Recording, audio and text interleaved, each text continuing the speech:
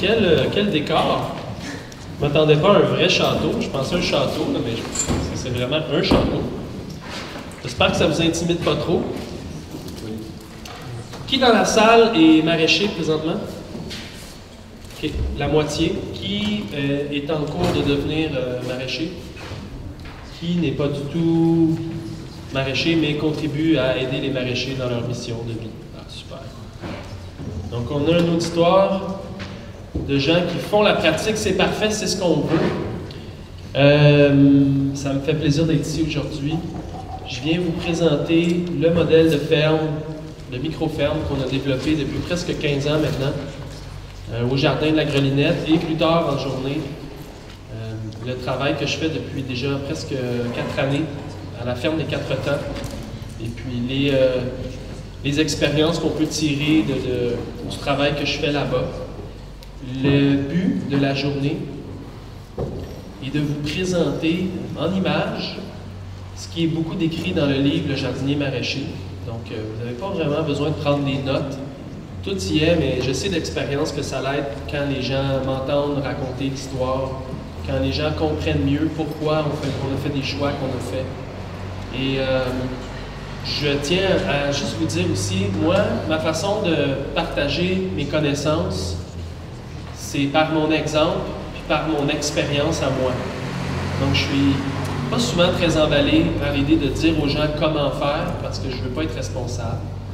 Puis parce que, bon, il y a des contextes qui sont différents, vous êtes tous sur vos fermes, dans différents endroits.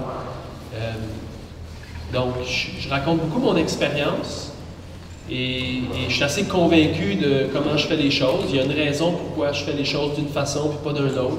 Je suis une personne qui expérimente beaucoup. Donc, quand c'est ce semoir-là que j'utilise, ben c'est la plupart du temps parce que j'en ai utilisé plusieurs autres, puis celui-là, je trouve que c'est le plus adapté ou le meilleur pour la situation. Donc, c'est à vous de prendre et à laisser ce que je vais vous raconter, mais c'est ça. Sachez que mon objectif, c'est de vous faire comprendre les principes qui font en sorte que ma ferme est un succès. Donc, moi, c'est ça mon objectif pour aujourd'hui. À la fin de la journée, si vous avez compris le pourquoi les choix qu'on fait fonctionnent, je pense que ça va vous aider sur vos fermes. Et je suis quand même assez convaincu que si plus de gens s'inspiraient très concrètement de comment on travaille, ça pourrait accélérer leur courbe d'apprentissage pour qu'ils arrivent plus rapidement à un niveau très productif. Nous, on a passé plusieurs années à essayer des trucs. Moi, je me renseigne beaucoup. J'ai la chance de visiter plusieurs fermes. J'ai la chance d'être en contact avec tout un réseau maintenant international. Donc, je ne dis pas que j'ai les meilleures pratiques, mais les pratiques qu'on fait sur la ferme sont très bonnes. Elles sont très bonnes dans notre contexte au Québec, mais ils fonctionnent aux États-Unis, dans différents climats. Ils fonctionnent en Angleterre, ils fonctionnent en Nouvelle-Zélande, ils fonctionnent en Allemagne, ils fonctionnent en Amérique latine. Donc, c'est des principes. C'est ça l'idée. C'est de vous donner des outils pour que sur vos fermes, vous puissiez travailler. Moi, j'aimerais ça prendre quelques questions avant qu'on commence, juste pour savoir un peu c'est quoi vos attentes, qui vous êtes. Peut-être 3-4 personnes pourraient me donner leurs attentes pour la journée, me dire un peu qui vous êtes dans votre contexte. Je constate souvent en France, c'est beaucoup de gens qui démarrent des projets maraîchers, c'est vraiment par idéologie, souvent politique. Au Québec et en Amérique, je dirais qu'on trouve un peu moins ça. Souvent, l'utopie, ça va être de juste avoir une belle qualité de vie puis de pouvoir vivre en marge d'une société qui est un peu qui est troublante, en fait. Moi, à chaque fois que je voyage, puis je suis dans les aéroports et tout, là, je remets tout en question tout le temps. Je comprends vraiment pourquoi je vis sur une ferme. Mais bon, on ne parlera pas de ça. Moi, je pense que s'il y a une formule que j'offrirais, un conseil que je donnerais à quelqu'un qui veut démarrer une ferme, que ce soit en maraîchage ou que ce soit dans d'autres productions, le chemin le plus court, c'est de suivre et d'imiter quelqu'un qui le fait bien et qui réussit. Donc, on suit dans les pas de quelqu'un, on imite, on fait le plus possible, on mimique qu'est-ce que le maraîcher ou qu'est-ce que le producteur fait pour trouver les recettes gagnantes le plus rapidement possible C'est après, une fois que la ferme est établie, une fois que les choses roulent, une fois que les systèmes sont montés, que c'est le temps d'innover. Je compare souvent ça à quelqu'un qui veut apprendre à jouer de la musique, quelqu'un qui veut jouer de la guitare, puis que déjà son objectif, c'est de faire des jams, freestyle, puis de vraiment là, jouer incroyablement toute la soirée avec un orchestre ou avec des amis. Bien, il faut prendre le temps d'apprendre les bases, il faut prendre le temps d'apprendre à jouer chaque note, de comprendre comment faire la musique avant de pouvoir vraiment là, créer, puis s'inspirer, puis être libre. Ça prend une méthode. La méthode vient avant la créativité. Puis quand on cherche à faire l'inverse, quand on veut être très, très créatif, immédiatement, parce que c'est notre impulsion, puis on ne prend pas le temps d'apprendre la méthode, souvent on va faire des erreurs qui font en sorte qu'on va se décourager. Notre projet ne va pas être un succès. Moi, j'invite les gens maintenant de plus en plus à bien se former, à prendre le temps de se préparer avant de démarrer leur ferme. C'est important qu'ils le fassent, de ne pas toujours travailler pour un autre, mais de comprendre les concepts, de comprendre pourquoi qu'une planche en demi-cercle, c'est une mauvaise idée. Okay? Vous n'êtes pas les premiers à penser à faire une planche en demi-cercle. Mais quand tu veux mettre un filet anti-insecte, puis ça fait une lune, ben, tu as une moitié de planche qui n'est pas couverte, c'est compliqué. Il y a plein de raisons très pratiques du pourquoi, du comment. Je pense que c'est important de bien comprendre. Les premières années, c'est souvent beaucoup de travail pour mettre la ferme en place.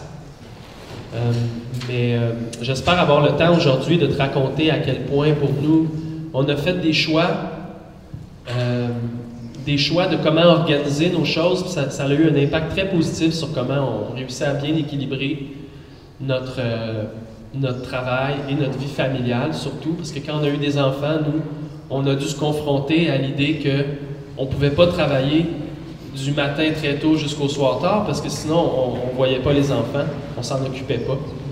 Tout de suite, ce que je peux te raconter, c'est que rapidement, dès notre 3e saison, nous, on a commencé à mettre des limites au nombre d'heures qu'on travaillait par jour. Donc, on commence à 8 heures, on finit à 5 heures. Et puis, quand on a commencé à mettre ça en place, on arrivait à faire beaucoup plus en moins de temps que lorsqu'on travaillait jusqu'à pas de limite.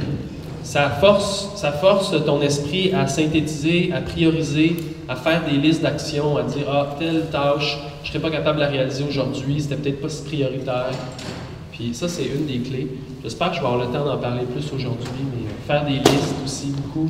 Moi, je vais finir chaque journée de travail sur la ferme, je vais finir la journée en écrivant sur une feuille ce qui doit être fait le lendemain. Quand je fais cet exercice-là, c'est fou comment ça me permet d'être préparé pour le lendemain. Si jamais on a du travail à faire avec le motoculteur, je vais m'assurer qu'on a de l'essence pour que ça puisse fonctionner. Mais aussi, ça me permet, quand ma liste est faite à la fin de ma journée, c'est comme si mon travail est fini. Là, je peux passer à d'autres choses parce que, tu sais, vous savez, sur les fermes, comment c'est prenant, comment il y a toujours à faire, il y a un travail infini à accomplir. Puis, on finit qu'on pense beaucoup à ça toute la soirée, on n'est jamais vraiment en paix. C'est important de trouver la paix d'esprit, c'est important de se reposer, c'est important de faire de la bicyclette, de jouer de la musique, de danser, de faire des Legos avec les enfants. C'est important d'avoir une vie parce que sinon le maraîchage devient tellement accaparant qu'après quelques années, on peut rapidement s'épuiser. Moi, j'en connais beaucoup qui étaient des très bons maraîchers, qui ont donné, qui ont été explosifs, qui ont été finalement comme une comète, mais qui se sont éteints après 5-6 ans, brûlés, fatigués, un peu tannés du rythme de vie effréné. Alors, c'est important de mettre en place d'autres choses dans sa vie que le maraîchage. Alors, voilà. Ça, c'est une photo de ma ferme, de ma femme et de mes enfants, qui sont maintenant grands. Mon garçon, Fortier, a 14 ans, ma fille Rose a 9 ans. Les deux ont grandi sur la ferme. Je commence avec cette photo-là pour vraiment vous dire à quel point, pour nous, le projet, c'est un projet de vie familiale sur un lieu qu'on a nous-mêmes aménagé, l'étang a été creusé par nous, les arbustes ont été plantés par nous, la maison a été construite par moi.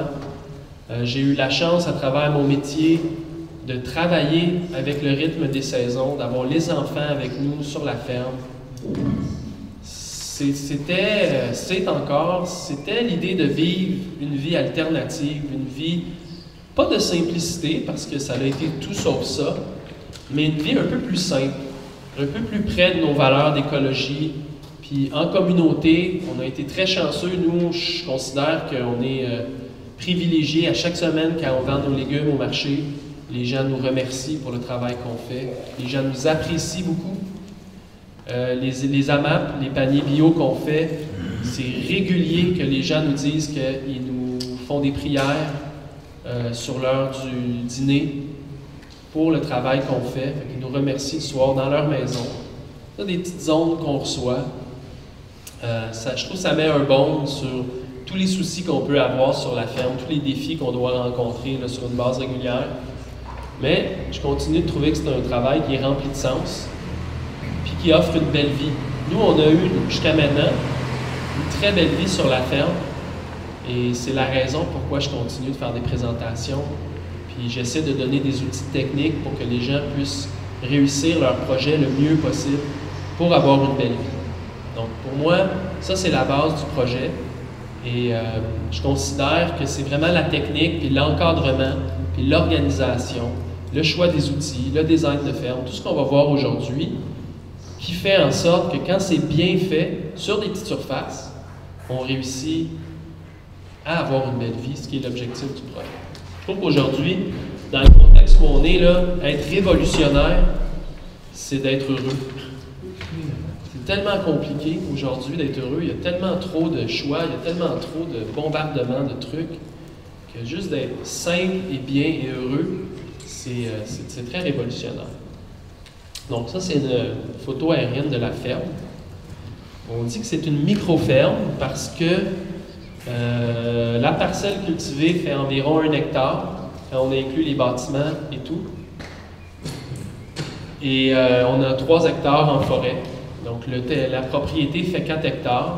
On a acheté la ferme en 2005. Je vais vous montrer des photos un peu plus tard. On va vous donner un peu l'histoire de la ferme là, avant de vous parler de tous les facteurs de réussite. Et c'est un lieu de haute productivité. Vous allez voir, je vais vous montrer les chiffres. C'est un lieu aussi, on est très bien. C'est un lieu où quand on travaille, c'est souvent les oiseaux qu'on entend, pas le bruit d'un tracteur. Donc on est vraiment dans un bel environnement, mais qui est aussi très productif. Puis quand les gens visitent la ferme, quand des gens ont lu Le Jardinier-maraîcher ou ont regardé le film, le kit du Jardinier-maraîcher, le DVD qui montre un peu en image qu'est-ce qu'on fait, même les gens qui pensent qu'ils sont très très bien renseignés sur nos pratiques, quand ils visitent la ferme, ils disent tout le temps la même chose. C'est tout. Ils sont vraiment surpris. Pour eux, dans leur tête, c'est une grosse affaire. Parce qu'on en entend parler beaucoup, parce que ma ferme est bien médiatisée. Mais quand on fait le tour de la ferme, ça prend littéralement 5 minutes. Puis on voit les jardins d'un bout à l'autre. Puis c'est vraiment une micro-ferme. C'est vraiment 1 hectare comme un terrain de foot. Mais c'est quand même un endroit très productif. Donc, c'est un peu les chiffres de la ferme. On est sur 0,8 hectares de planches permanentes. Il y en a 180 sur la ferme qui font 30 mètres. On fait un AMAP. Nous, on appelle ça les paniers bio. Là. On a 120 familles sur 22 semaines de livraison. Puis on fait 2 marchés fermiers, les jeudis après-midi et les samedis matin, pour des ventes de plus de 150 000 $ sur la ferme de légumes produits. Donc, on a commencé la ferme en 2005, c'était notre première année de production. Je pense qu'on a fait 80 000 la première année. On est monté à 100 000 rapidement, 110, 120, 130, 150. Là, la ferme fait plus que 150. Je pense que l'année dernière, mon Hélène, elle a produit pour 170 000 $ de légumes, sans moi. Elle a dit, depuis que je ne travaille plus sur la ferme, ça va beaucoup mieux d'ailleurs. Il y a moins d'expérience en cours, il y a moins d'achat d'équipement, les choses sont plus simples. C'est sûr que là, la ferme est arrivée à maturité, mais quand même, c'est beaucoup. C'est beaucoup sur moins d'1 hectare. Si on essaie de comparer avec ce qui se fait avec votre contexte ici en France, là, moi, une des différences que je vois, c'est les prix. Donc, le prix du légume va influencer beaucoup la vente, évidemment. Quand je regarde en épicerie pour du bio, souvent, moi, une laitue, moi, je vais la vendre 2 $. Ici, elle va être 1,20 €, 1,30 €. Donc, tu sais, on pourrait peut-être imaginer que les prix sont peut-être 30% plus bas de façon générale. Donc, si on compare des pommes avec des pommes, là, mais votre saison est beaucoup plus longue que la nôtre. Nous, on a vraiment un hiver qui arrive très rapidement au mois d'octobre. Début novembre, chez nous, les températures sont sous zéro régulièrement. Puis, les derniers gels sont mi-mai à la ferme. Donc, on peut commencer à planter en avril, mais il y a toujours des risques. Il faut vraiment utiliser des couvertures flottantes. La main-d'œuvre pour opérer la ferme, c'est un projet de 4 personnes qui travaillent sur 45 à 50 heures semaine. Donc là, c'est une personne, c'est Maud-Hélène qui gère la ferme sans moi. Pendant plusieurs années, c'était moi et elle et 2 ouvriers. Maintenant, c'est elle et 3 ouvriers agricoles qui sont avec nous là, de mars-avril à novembre. Et on a 3 mois de congé sur la ferme. Donc 3 mois où on arrête la production complètement, puis on fait d'autres choses. On n'a pas de tracteur. Je vais expliquer ça aujourd'hui. La raison pour on n'a pas de tracteur, c'est en grande partie la raison qui explique le succès de notre projet. C'est qu'on n'a pas de mécanisation sur la ferme. Je vais vous expliquer pourquoi. Peu d'intrants. Utilise presque pas de carburant fossile, si ce n'est que déplacer des véhicules pour aller à Montréal. Chauffer les serres au propane aussi. Donc, au Québec, si on veut avoir une production hâtive, surtout pour ce qui est tomates, poivrons, concombres, on chauffe les serres. Mais la marge bénéficiaire, 45%. Donc, ça veut dire qu'une fois qu'on a payé les employés, les semences, le compost, les frais fixes, l'électricité, le fioul, etc., à peu près la moitié des revenus nous reviennent comme salaire. Donc, c'est quand même intéressant. C'est pas des salaires de banquiers, mais en même temps, ça nous permet d'avoir une belle qualité de vie. Ça nous permet de rembourser nos prêts hypothécaires qui sont maintenant remboursés. Ça nous permet d'avoir une belle vie. Donc, si vous êtes un peu familier sur vos fermes avec vos chiffres, puis, tu sais, je pense que de plus en plus, moi, j'encourage les gens ici en France à exprimer leur réalité en chiffres, comme on fait dans le milieu des affaires. Tu sais, avoir une ferme, c'est une business, c'est un projet, oui, ça peut être un projet social, mais c'est quand même une affaire. C'est beaucoup plus facile de comparer les échelles de production quand on parle de chiffre d'affaires. Comme hier, j'étais à une conférence, il y avait un maraîcher qui voulait exprimer sa production en tonnes. Le tonnage, je pense qu'il m'expliquait. Il voulait savoir combien de tonnes de légumes que je produisais. J'avais aucune idée. Je ne sais pas comment on fait pour mesurer ça. Mais nous, on a nos chiffres parce qu'on fait des ventes au marché, on fait des ventes pour nos paniers.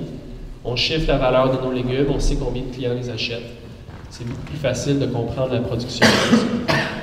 Donc, quand on regarde ces chiffres-là, la question c'est comment on fait pour réussir ça année après année, depuis maintenant plus que 10 ans, sur une petite surface qui est pas très grande.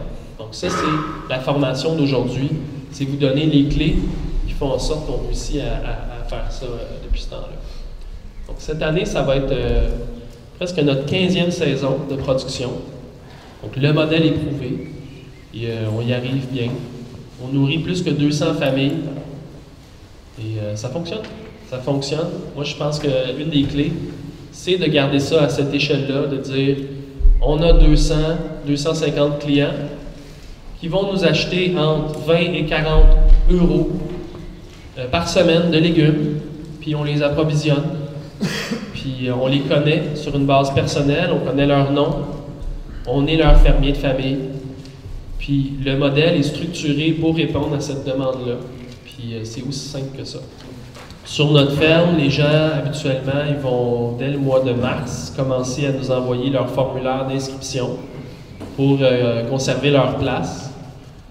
Et c'est un coût, je crois, de 550 $. Peut-être c'est rendu à 600 aujourd'hui pour 22 livraisons. C'est un format pour tout le monde. Et voilà, on garde ça simple. Au début, on préparait des boîtes. Ça nous prenait beaucoup de temps, préparer des boîtes. Aujourd'hui, qu'est-ce qu'on fait? C'est qu'on fait les récoltes. Et après ça, on va réfrigérer les récoltes, évidemment, pour la nuit, pour que les légumes soient frais le lendemain. On amène les récoltes sur 3 grandes tables. Puis on va donner des consignes qui sont écrites, qui disent cette semaine, dans le panier, il y a 3 poivrons, 2 concombres, un sac de pommes de terre, parce que là, on va prendre le temps de mettre les pommes de terre en sac, 3 tomates. Les gens viennent des 2 bords de la table, font eux-mêmes leur panier. Donc ça a beaucoup changé les choses pour nous, parce que auparavant, ça nous prenait presque une demi-journée monter 100, 120 paniers. C'était long. Tout sortir, tout mettre dans les boîtes, après ça, tout rentrer les boîtes. Puis là, aujourd'hui, c'est les clients, les partenaires qui font leur propre panier. Et depuis ce temps-là, ils ont l'impression qu'ils choisissent. Et ils sont comme, c'est vraiment chouette, maintenant on choisit. Ils participent. Ça a fait une grosse différence. Puis on va toujours avoir 2 choses. Il va y avoir un panier d'échange. Je suis sûr que je vous apprends rien, là, mais quand même, je vais juste vous l'expliquer parce que c'est des choses importantes. Il y a un panier d'échange, donc si la personne ne veut pas manger du bok choy, elle peut laisser un bok choy puis prendre une botte de carottes à sa guise. Puis on va souvent avoir aussi des légumes à donner. Donc une des erreurs qui est très commune quand on démarre un AMAP, c'est de donner trop donner de certains légumes à ses partenaires. Et nous, on a appris rapidement que la pire chose qu'on peut faire dans un projet d'AMAP ou de panier, c'est de donner trop de légumes puis que les gens viennent qu'à jeter les légumes aux poubelles ou au compost. Parce que ça leur déplaît beaucoup, ils se sentent très mal et ça leur envoie un mauvais signal. Donc, il faut en donner suffisamment pour qu'ils soient contents. Et s'ils en veulent plus, les courgettes, là, c'est surtout les courgettes. Les courgettes, quand ça nous sort par les oreilles, puis il y en a trop, il ne faut pas trop en donner aux clients, aux partenaires, parce qu'eux autres non plus, ils ne savent pas quoi faire avec. Donc, on les laisse là. Si les gens en veulent, ils peuvent en prendre à volonté. Tant qu'il y en a, c'est libre accès. Non, c'est assez étonnant. On a fait quelques modifications, on ajuste les cultivars, mais c'est pas mal la même chose année après année. Donc, le plan de production, ça doit faire au moins 8 ans que c'est un peu un copier-coller. Mais vous allez voir, ça tourne dans une rotation des cultures. Moi, j'ai la chance d'essayer beaucoup de nouvelles choses dans mon autre projet de ferme, mais Maud Hélène, elle garde ça assez simple.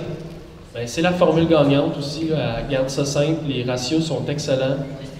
Pour dire vrai, là, je connais pas d'autres maraîchers qui gagnent mieux leur vie que Maud Hélène. Même des fermes qui travaillent sur beaucoup d'hectares. La formule, elle fonctionne bien comme ça. Donc, on la garde, puis on avance. Donc, moi, je ne viens pas du milieu agricole, Maud Hélène non plus. On a appris notre métier au Nouveau-Mexique, dans un contexte très favorable, où il y avait beaucoup d'enthousiasme pour le métier, où est-ce que les agriculteurs étaient célébrés.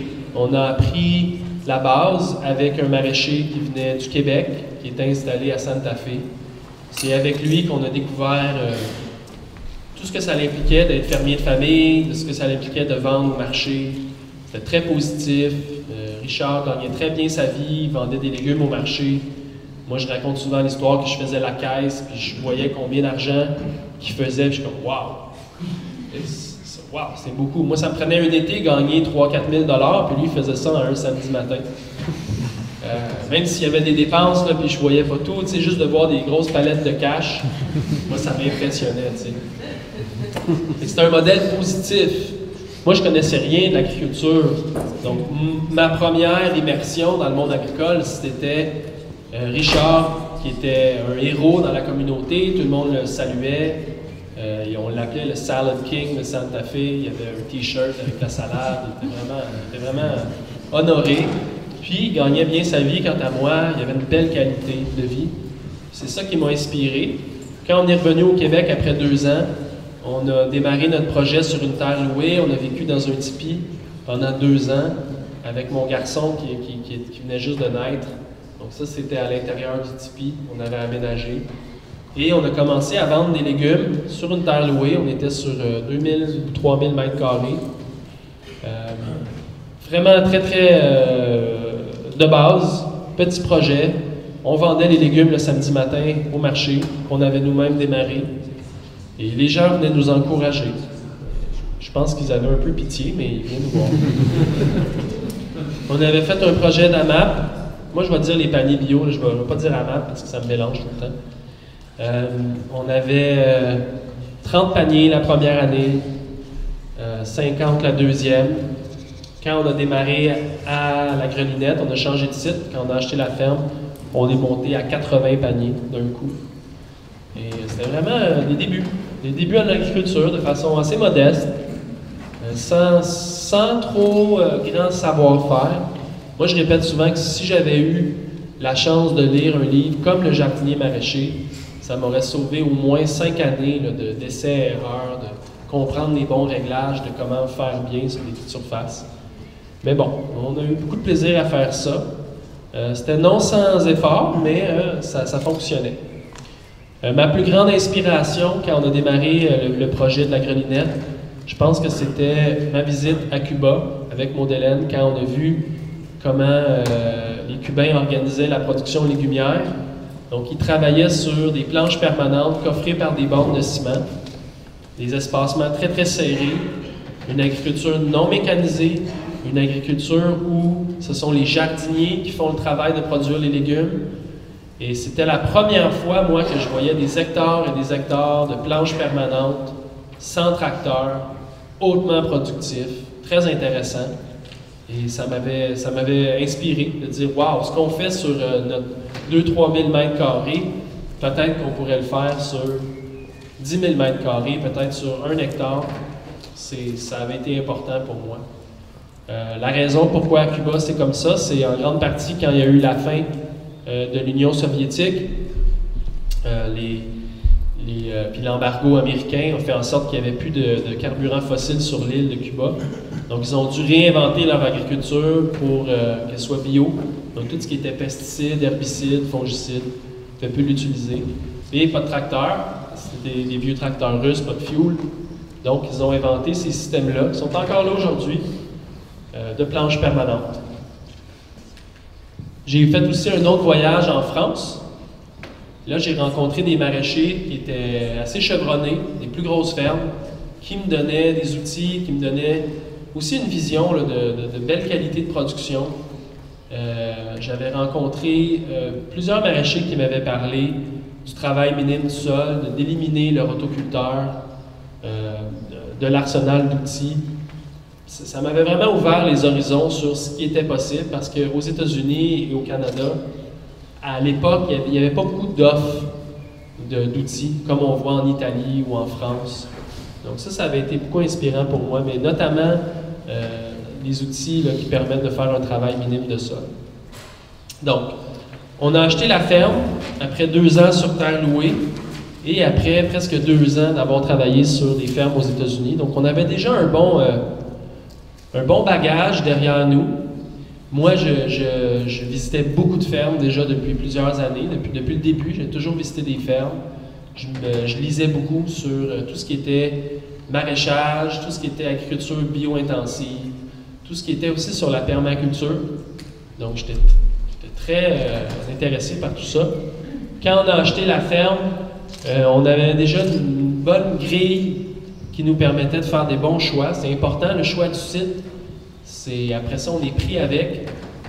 Donc, quand j'entends des maraîchers me dire « Ah ouais, moi, ma terre, blablabla », bien, tu as fait le choix d'être sur cette terre-là. Fait qu'il à un moment donné, il faut assumer.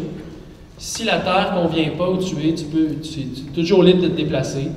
Ou on peut faire des amendements au sol, on peut faire des modifications. Mais tout ce qui est topographie, ça va être très difficile à changer. Le relief aussi. la proximité au marché. Est-ce que la ferme est à 3 heures de route ou à 20 minutes?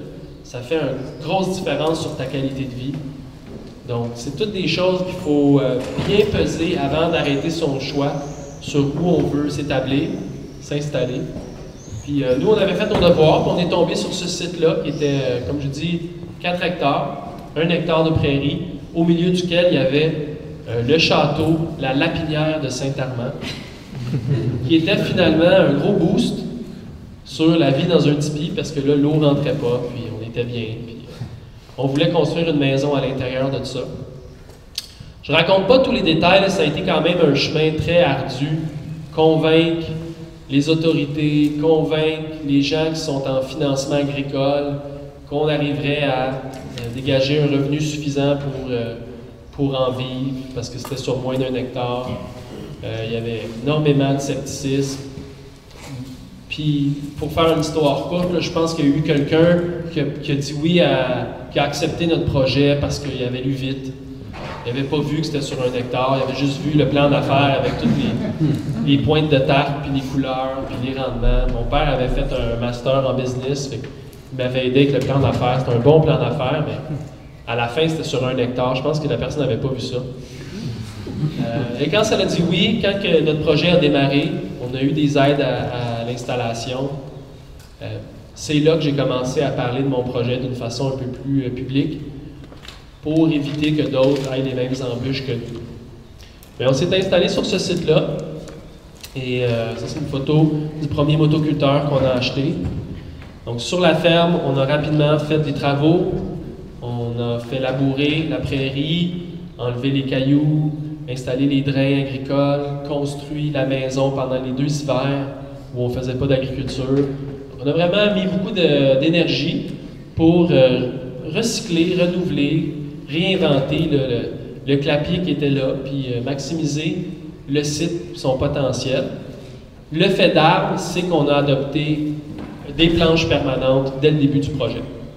Donc, ça l'expliquait en grande partie comment est-ce qu'on pensait pouvoir rentabiliser le site en planches permanentes, pas de tracteur, parce que le tracteur en maraîchage sert beaucoup à faire les travaux de sol primaires, tout ce qui est labour, tout ce qui est herçage, disquage, sous-solage, billonnage, toutes des étapes qui ne sont pas nécessaires quand on travaille en planche permanente. Puis aussi, l'espace de retournement que le tracteur prend, quand il arrive au bout du rang, on ne voulait pas perdre cet espace-là. On voulait pouvoir planter chaque mètre carré de la ferme pour maximiser le potentiel. Donc, la planche permanente, c'est vraiment le fondement de tout ce qu'on fait sur la ferme. À partir de cette idée-là, le choix des équipements, la planification culturelle, le modèle est basé sur cette idée-là de planche permanente. Donc, les planches font 75 cm et puis les passe-pieds font 45. Donc, moi, je fais souvent la farce, là, parce que les gens me demandent pourquoi pas 40, pourquoi pas 30. Mais tu sais, ça commence à être serré, là. Puis si tu ne veux pas discriminer les gens qui travaillent sur ta ferme par leur grosseur de leur cul, c'est le genre de détail qu'il faut être soucieux. Donc, 45, c'est une bonne largeur pour que les bacs de récolte puissent bien circuler, pour qu'on puisse travailler aisément, soit sur les genoux, soit accroupi. Et 30 cm, vous allez voir, là, c'est en grande partie parce que les outils qu'on utilise sont standardisés pour faire le travail sur 75 en un passage ou la moitié sur 2 passages. Donc, ça l'explique en grande partie pourquoi les planches sont de 75 et non pas 80 et non pas 65. Aux États-Unis, en Amérique, où il y a beaucoup d'innovations en ce moment sur le maraîchage sur petite surface, les petites fermes, là, ils commencent à en avoir beaucoup qui s'inspirent directement là, du modèle qui est décrit dans le jardinier-maraîcher. Il y a assez de demandes pour qu'il y ait des artisans qui conçoivent des nouveaux outils. Je vais vous les présenter aujourd'hui. C'est vraiment devenu, encore plus qu'autrefois, un standard. Et la raison pourquoi nous, on avait adopté ces mesures-là, c'est parce qu'on suivait dans la lignée d'Eliot Coleman, le maraîcher américain, qui a écrit le premier livre que moi j'ai lu en maraîchage, là, The New Organic Grower, qui était encore un très bon livre sur comment faire du maraîchage en petite surface. Et Eliot, lui, travaillait avec la compagnie Johnny's Seeds pour développer ces outils-là, pour souvent venir en Europe, en France, en Allemagne, en Suisse, voir les outils, les ramener aux États-Unis, les commercialiser là-bas. Donc, beaucoup de ça vient d'ici, les petits équipements, les petits outils. Mais aujourd'hui, chez moi, 75 cm, c'est devenu vraiment une norme. Aujourd'hui, j'ai la chance de travailler avec la compagnie, d'être un peu un des consultants qui aide au développement des nouveaux équipements. Donc, si vous avez des idées, si vous travaillez avec des outils que vous jugez qui sont utiles, bien, n'hésitez pas à me les partager. La planche de 75 aussi, un des gros avantages, c'est qu'on peut les enjamber, tant pour circuler dans le jardin que pour faire les récoltes, ça fait une différence. Puis aussi, quand on travaille, le milieu de la planche est à portée de main. Ça peut paraître anodin, mais ça fait une immense différence sur l'ergonomie, la posture, la qualité de notre conditionnement physique. C'est pas évident de semer sur des planches de 1 mètre, 1 mètre 20 ou en milieu de planche, sans piler dans la planche, sans faire de la compaction. Donc, pour toutes ces raisons-là, on adopte ces largeurs de planches-là et c'est parfaitement conditionné pour opérer avec un motoculteur. Donc, tous les équipements vont être sur 75 cm. Donc, nous, quand on a commencé en maraîchage, on savait qu'on voulait travailler avec une herse rotative, on savait qu'on voulait travailler avec une tondeuse à fléau, des équipements que je vais expliquer un peu plus tard. Et quand on regardait pour acheter ces outils-là sur des petits motoculteurs, c'était 3 fois plus cher, sur des petits tracteurs, c'était 3 fois plus cher. Donc, c'est un peu la raison pourquoi on a acheté un BCS, c'est une marque italienne. C'est un outil qu'on a encore aujourd'hui, presque 15 ans plus tard, fonctionne toujours aussi bien. Donc, on a acheté des équipements neufs qui ne nous ont pas lâchés. Donc, sur la ferme, les largeurs de planches sont standardisées, mais aussi les longueurs.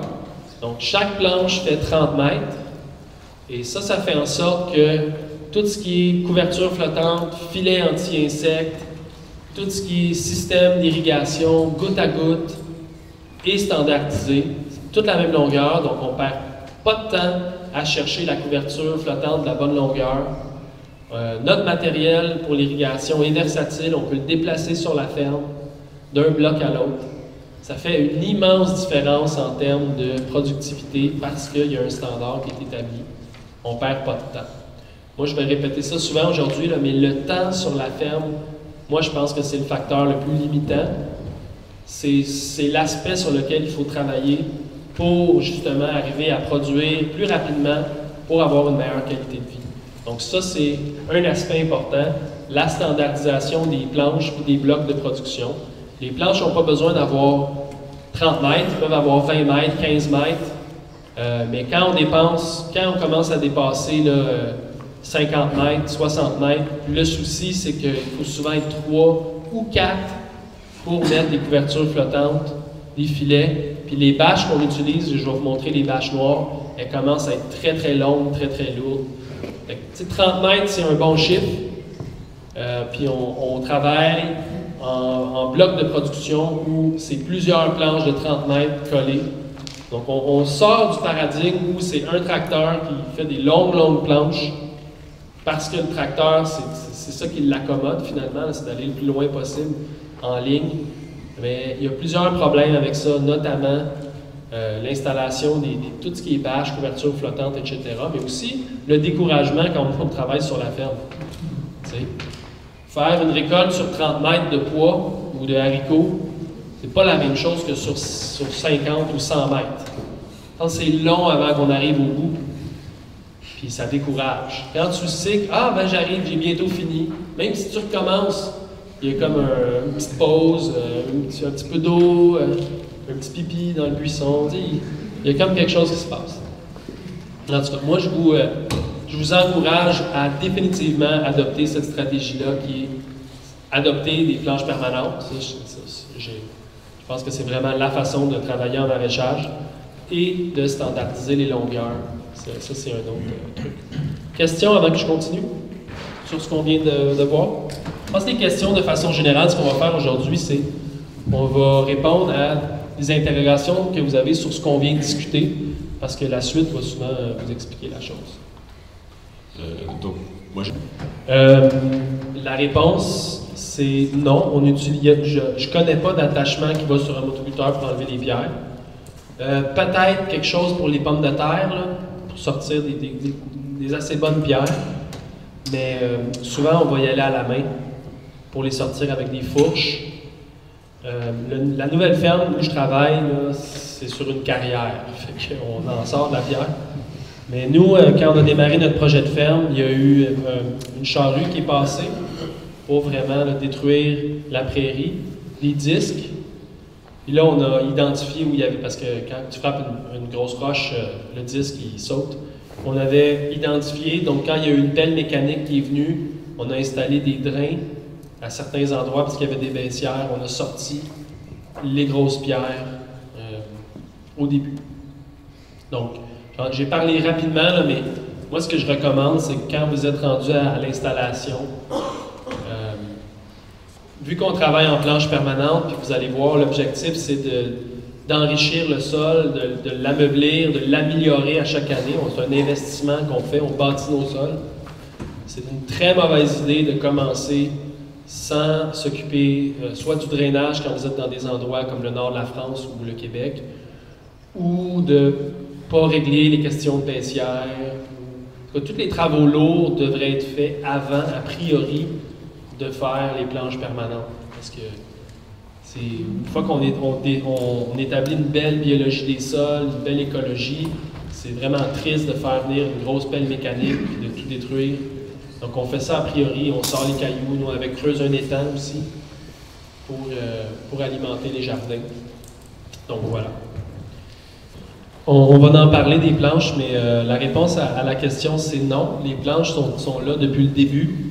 Elles n'ont pas été modifiées ni changées de place. Et c'est ce qui fait en sorte qu'on a une qualité de sol aujourd'hui qui est vraiment extraordinaire, voire même exceptionnelle. Et les passe-pieds, c'est là que la compaction se fait, dans le passe-pied. Mais c'est pas là que le légume pousse. Donc, c'est le moindre mal. Vous allez voir tantôt comment on fait pour buter les planches aujourd'hui, comment on gère les engrais verts sans détruire les structures de sol. Le choix des équipements joue beaucoup aussi. Ça va être la suite des choses pour le cours de la journée. Donc, dans les prochaines 10 minutes, je veux quand même prendre le temps de bien expliquer la méthode bio-intensive. Ça aussi, c'est une autre base. Souvent, les gens vont mélanger des principes, mélanger des concepts. C'est assez clair, la méthode bio-intensive, qu'est-ce que c'est. En gros, la raison pour laquelle nous, on a adopté la stratégie, c'est qu'en maraîchage classique ou même biologique, on va travailler avec les tracteurs qui vont être utilisés pour faire les sarclages. Donc, les espacements de culture sont déterminés par l'outil de sarclage dans la plupart des fermes. Que ce soit des laitues, des carottes, des brocolis, c'est la même chose. Nous, sur notre ferme, l'espacement est déterminé en fonction de comment serré on est capable de mettre le légume pour avoir plus de rendement par mètre carré et surtout pour former une canopée qui vient faire ombrage à la culture puis qui vient permettre une bonne rétention d'eau, d'humidité au sol, permettre d'occulter les mauvaises herbes qui vont vouloir germer. Donc ça, c'est les grands principes. Quand on a commencé, nous, on travaillait sur des planches de 75, donc là, il fallait déterminer une laitue, est-ce que c'est 4 rangs au 20 cm ou c'est 3 rangs au 25, etc. Donc, on a fait beaucoup d'essais-erreurs. Mais en gros, on est parti avec l'idée qu'on voulait que les feuilles se touchent pour couvrir la planche à 3/4 de la croissance de la culture. Donc, on est parti de ça. Donc, moi, j'étudiais beaucoup ces idées-là qui venaient de Californie. Donc, il y a des ouvrages qui datent des années 60, 70, 80, 90, un peu moins, qui parlaient de la méthode bio-intensive, où est-ce que c'est très clair que l'idée derrière le projet, c'est plus de rendement, ça c'est le numéro 1, mais le canopé aussi qui vient créer un microclimat qui favorise toute la biologie dans le sol. Je ne sais pas si vous êtes vraiment au courant de ça, mais la pire chose qu'on peut faire à un sol, c'est de le mettre à nu. C'est à ce moment-là que tous les animaux de sol dégarpissent, que la biologie dans le sol est moins active. Et la meilleure façon de voir ça, c'est quand on va dans un sol forestier. Donc, il y a un couvert végétal, on enlève les feuilles, on enlève les branches, puis ce qu'on voit, c'est de la vie dans le sol. Parce que le sol est couvert. Donc, quand on fait du maraîchage, on a toujours des périodes, des moments où le sol est à nu, mais on veut limiter ça le plus possible, on va en parler aujourd'hui. Et donc, des espacements très très serrés, et cela c'est possible seulement si on a une bonne structure de sol. Donc, c'est ce qui permet aux racines de descendre en profondeur sans que les légumes se compétitionnent pour l'eau ou pour les nutriments. Parce que ce qui arrive, c'est que dans un sol qui est travaillé, ou labouré ou rotoculté, il se fait des couches de lissage, il se fait des couches où il y a de la compaction. Puis là, les racines n'arrivent pas à descendre. Donc, eux autres, ils vont aller vers le chemin le plus facile. Et donc, ils vont rester en superficie. Puis là, les légumes vont se compétitionner. Donc là, on va avoir des moins beaux rendements. Quand on travaille en bio-intensif, ce qu'on veut, c'est avoir une belle structure de sol pour permettre aux racines de descendre. Mais on veut que ce soit la biologie qui fasse la structuration du sol. Donc, on veut s'éloigner de l'idée d'un labour mécanique pour le remplacer par un labour biologique.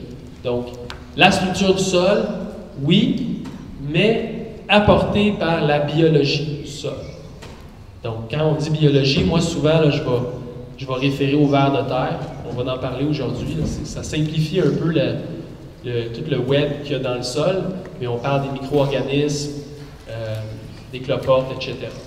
Donc, ça, c'est les idées de base qu'il faut comprendre. Puis, tout est une histoire de racines. Donc, ce qu'on veut, c'est que les racines descendent sur vos fermes, dans vos sols. Si vous n'êtes pas sûr, prenez une pelle, creusez, faites des profils, puis vous allez voir, le système racinaire va vous dire la qualité de la structure de votre sol. C'est aussi simple que ça. Donc, voici des photos là, des espacements avec le 75-45, qu'est-ce que ça donne. Donc, on est vraiment dans l'idée de couvrir le plus possible le sol. Puis, c'est des espacements très, très serrés. Donc, moi, quand j'ai commencé en maraîchage, souvent, je présentais ça, puis ça rouspétait dans la salle. Les agronomes étaient là pour dire que ça, c'était impossible, que c'était une mauvaise idée, ou que ça se faisait pas, ou qu'on n'aurait pas assez de circulation d'air. Mais là, ça fait assez longtemps qu'on fait ça, puis je connais assez de fermes qui opèrent avec succès ces méthodes-là pour dire que c'est des idées qui fonctionnent, c'est des espacements serrés, mais ça, c'est le bénéfice. C'est ce qu'on cherche à faire. Sur la photo, on voit ce qu'on appelle, nous, des ravioles. C'est des petits navets blancs japonais. Hakurai, c'est le cultivar, je vous le recommande. C'est très, très populaire dans nos marchés. C'est un navet croquant, blanc, sucré. Tout le monde en raffole. Donc, sur une planche de 30 mètres, on va récolter jusqu'à 300 bottes de plus ou moins 15 petites ravioles qu'on vend pour 2,50 à 3 $. Donc, sur une planche de 30 mètres, parce que l'espacement est serré, on va réussir à générer entre 300 et 1000 $ de légumes, dépendamment du légume et de l'espacement. C'est comme ça qu'il faut voir la production. Donc, les légumes, mettons, pour l'exemple d'un radis ou d'un raviole, l'espacement est très, très serré. Une semaine, on vient faire une récolte, on va prendre les plus gros. Là, dans les 4-5 prochains jours, ça va laisser la place aux autres ravioles de prendre l'expansion. Après ça, on va venir récolter eux, et ainsi de suite. Donc, tu sais, les espacements qu'on détermine, c'est pour faire des récoltes successives sur 1 ou 2 semaines, dépendamment du légume. C'est important de comprendre ça. Donc, 30 mètres, une planche de 30 mètres, en intensif, beaucoup de légumes sur une planche. Donc, quand on en a 180, c'est là que le modèle devient très puissant. Okay? Donc, c'est ce que ça se ressemble. 5 rangs de carottes sur 75 cm. On sort de la très belle carotte sans souci. parce qu'il y a une belle structure de sol, parce que les racines peuvent descendre. Les carottes ne sont pas parfaites, mais c'est pas ça l'objectif. Ce qu'il faut, c'est que les carottes soient bonnes, sont cultivées dans un sol vivant, sont fraîchement récoltées, les clients sont contents. Puis ça augmente considérablement la productivité parce qu'on fait ça aussi sérieux. Je vais finir, avant qu'on prenne une pause, avec cette idée-là qui exprime très bien un des principes de base qui fait que quand on travaille en intensif, en bio-intensif, on crée un environnement où on optimise beaucoup les choses sur la ferme. Donc moi, si je cultive 50 carottes sur 75 cm, et je compare à mon voisin qui fait 50 carottes sur 2 ou 3 mètres, bien, quand c'est l'heure de couvrir mes carottes avec un filet ou une couverture flottante, bien moi, j'utilise 5 fois moins de couverture flottante pour faire le même travail, qui est de couvrir 50 carottes.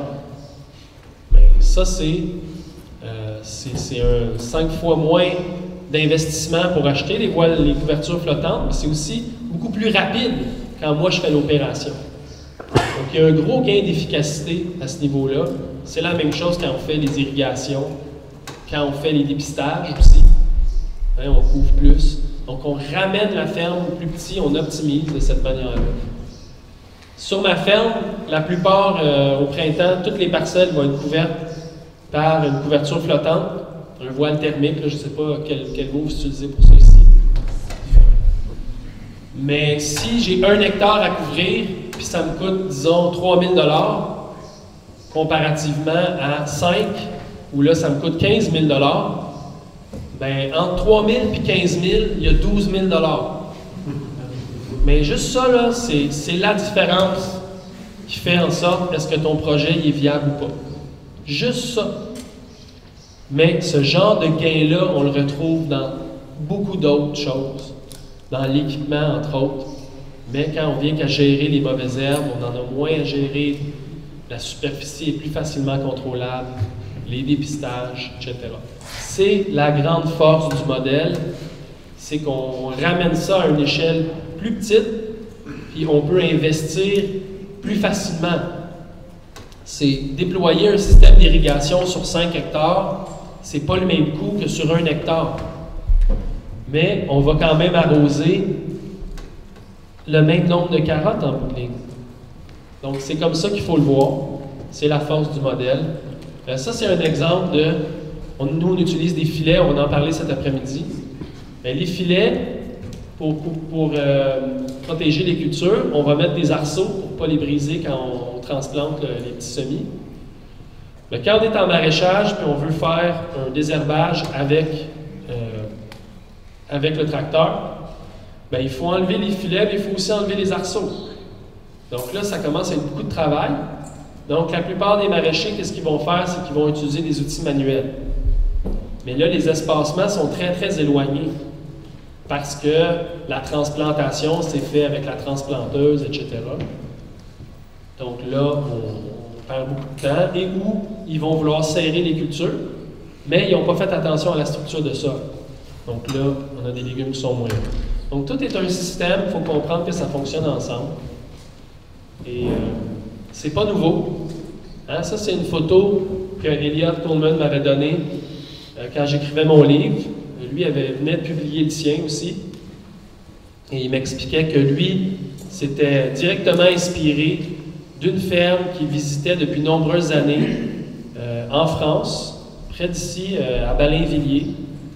Et c'était sur, je pense, 1,5 hectare. Et du top qualité. La ferme au complet plantée, très, très intensif. Puis c'est quand Elliot était jeune homme qui avait vu cette ferme-là, hein, un maraîcher qui travaillait comme son grand-père travaillait, qui avait compris la force du modèle. Puis après ça, tous ses travaux futurs, toute son inspiration vient directement de cette ferme-là, qui était en France. Et puis toute l'histoire est là. Hein, ça, c'est ce que je suis venu raconter avec lui en 2015, je pense, ou en 2014, je ne me souviens plus.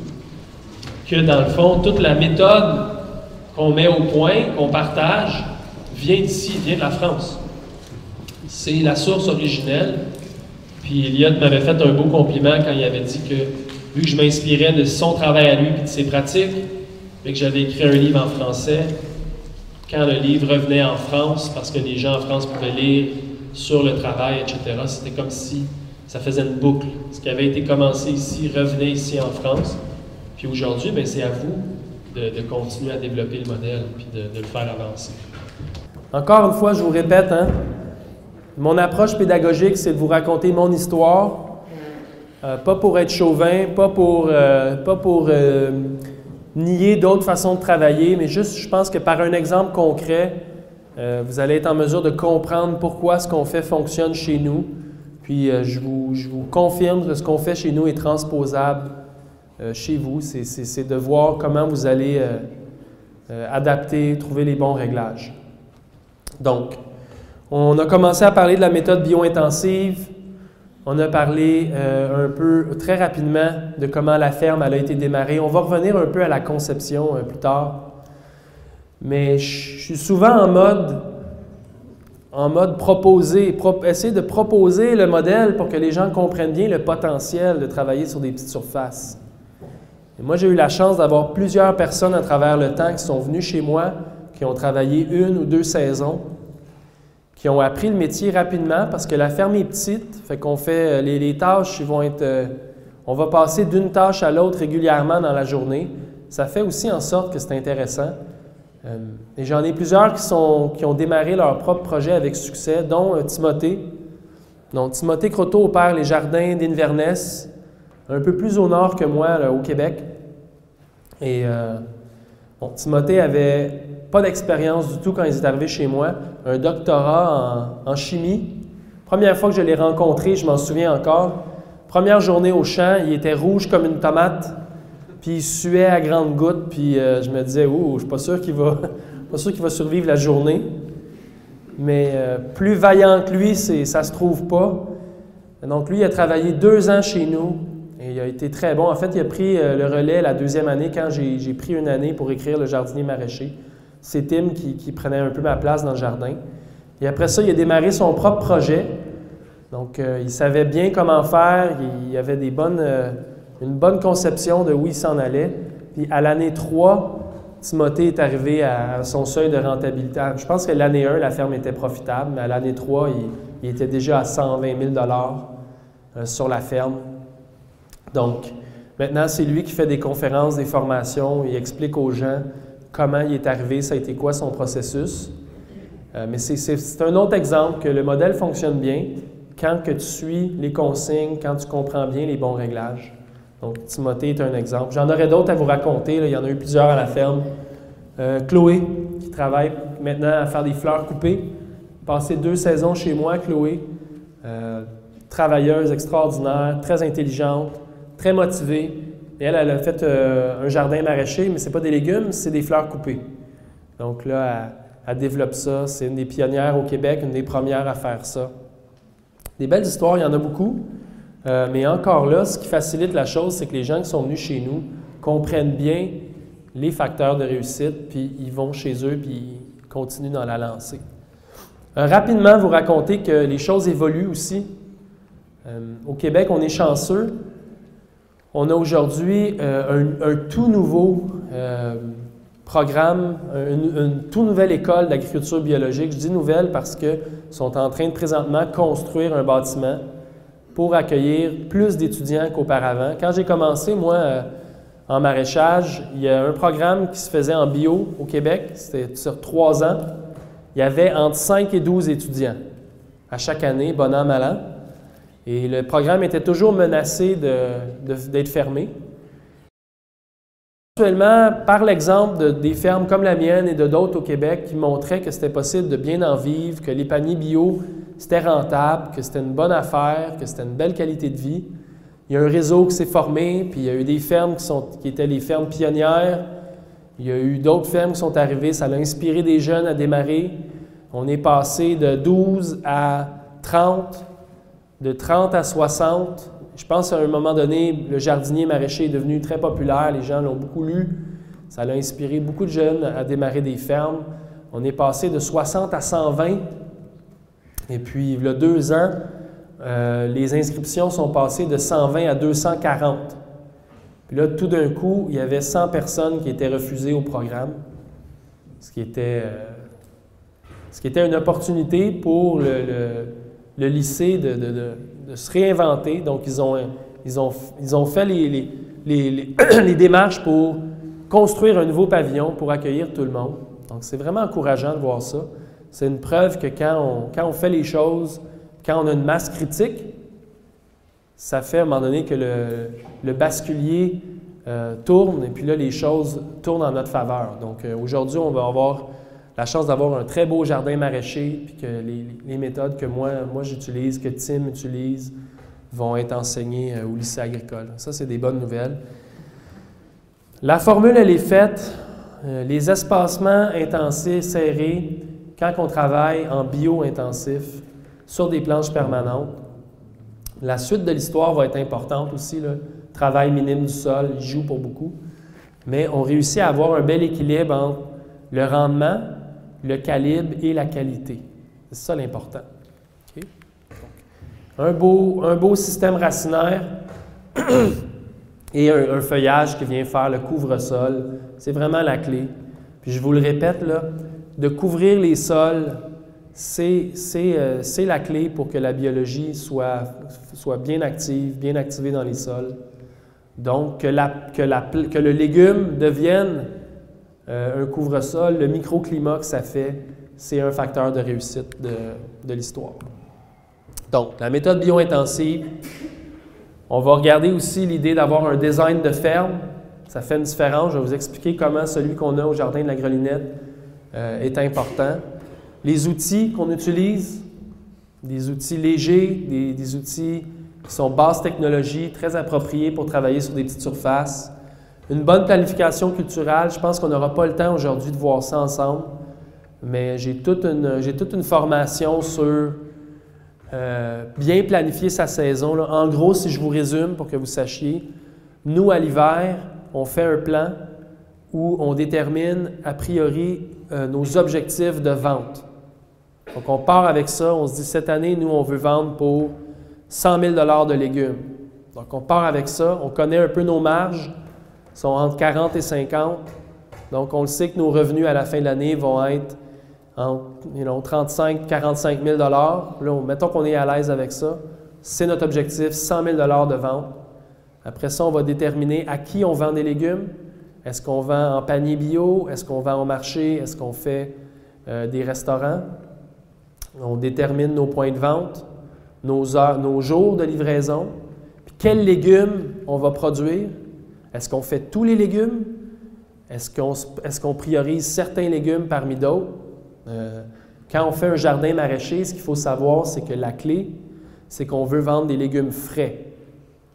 Donc, on veut maximiser les récoltes hâtives, les légumes qui sont le moins longtemps au champ. Comme le meilleur exemple d'un légume qui n'est pas très profitable dans un jardin maraîcher, c'est la pomme de terre.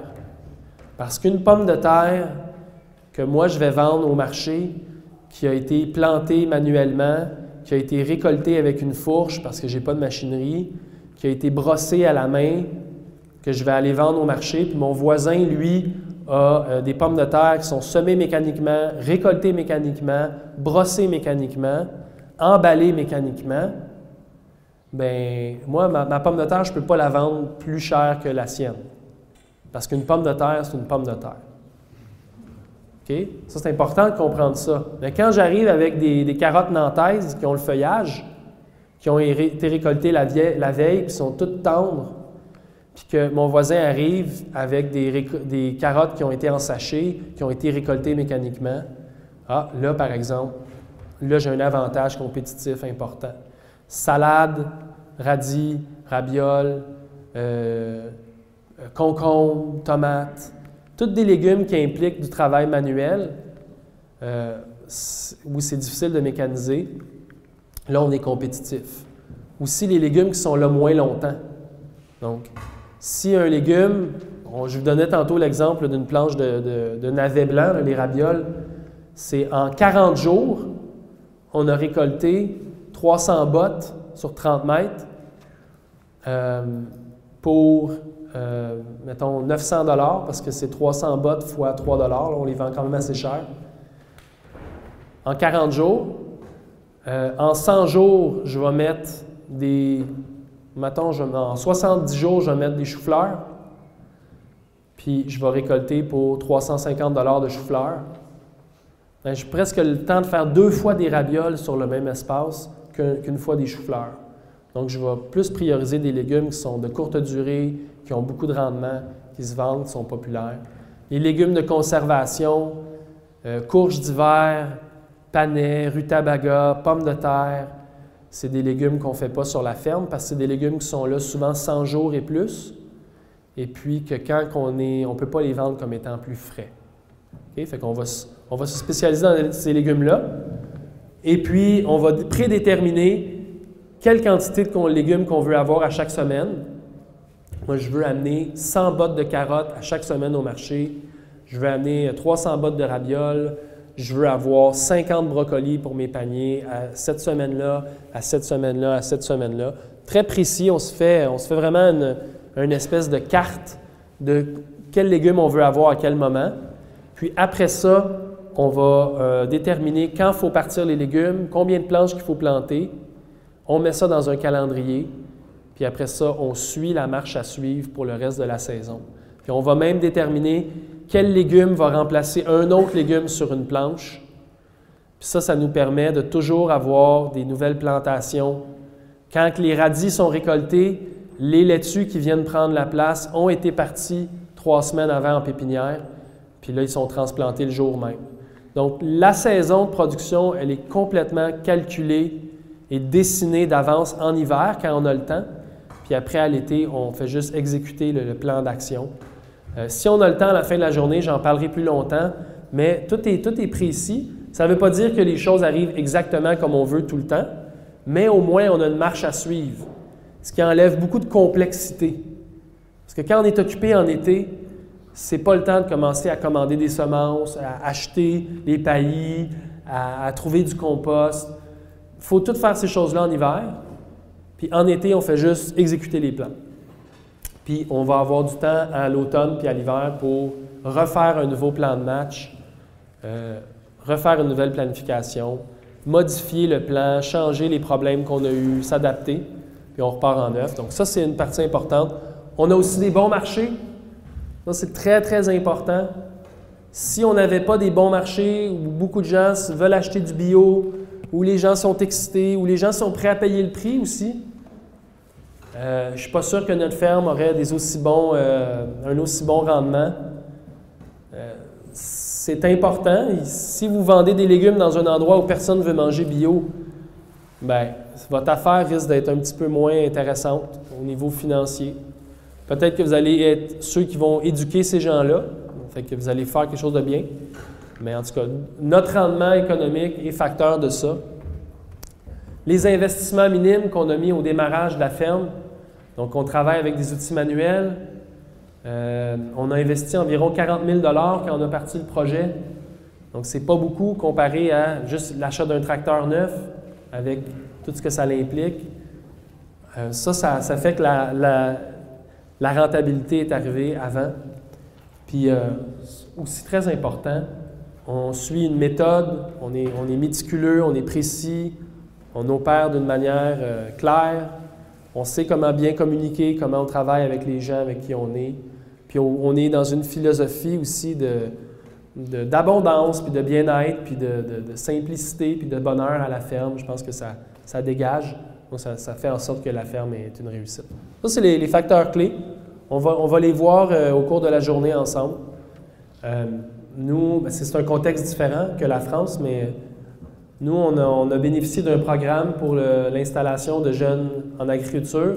Donc, on a eu 2 fois 20 000 $, plus un prêt agricole là, qui finalement n'était pas un bon prêt parce que c'était à 7 % de... Mais bon, bref, ça, c'est une autre histoire. Mais on a été chanceux d'avoir ces prêts-là. C'est sûr que ça l'a permis de faire le drainage de la ferme, d'acheter les équipements, d'acheter les serres, compresseurs pour la chambre froide, etc.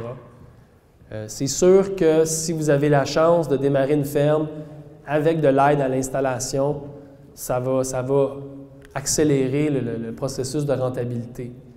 Donc, je ne sais pas c'est quoi dans votre contexte où vous êtes, mais souvent, il faut faire un plan d'affaires et ça vaut la peine d'en faire un bon puis de mettre de la couleur sur vos...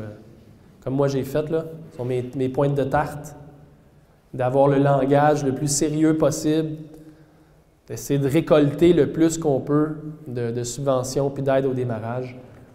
C'est drôle, hein? On est tellement différents culturellement en Amérique qu'en France ou qu'en Europe. Hier, j'assistais à une présentation où c'était beaucoup de maraîchers qui se faisaient vraiment je sais pas, un cas d'expliquer que c'était très important pour eux de jamais prendre d'aide, de subventions, etc. Ouais. On met tellement d'argent dans l'agriculture chimique, il y a tellement d'argent public mal dépensé. Si on peut en bénéficier pour faire des fermes à échelle humaine qui sont nourricières pour les communautés, je pense qu'il faut vraiment en profiter. Parce que ça, c'est mon point de vue. Bon, encore là, tu sais, moi j'aime pas ça dire aux gens quoi faire. J'aime mieux te dire qu'est-ce que moi je fais. C'est des conseils gratuits, fait que ça vaut pas grand-chose.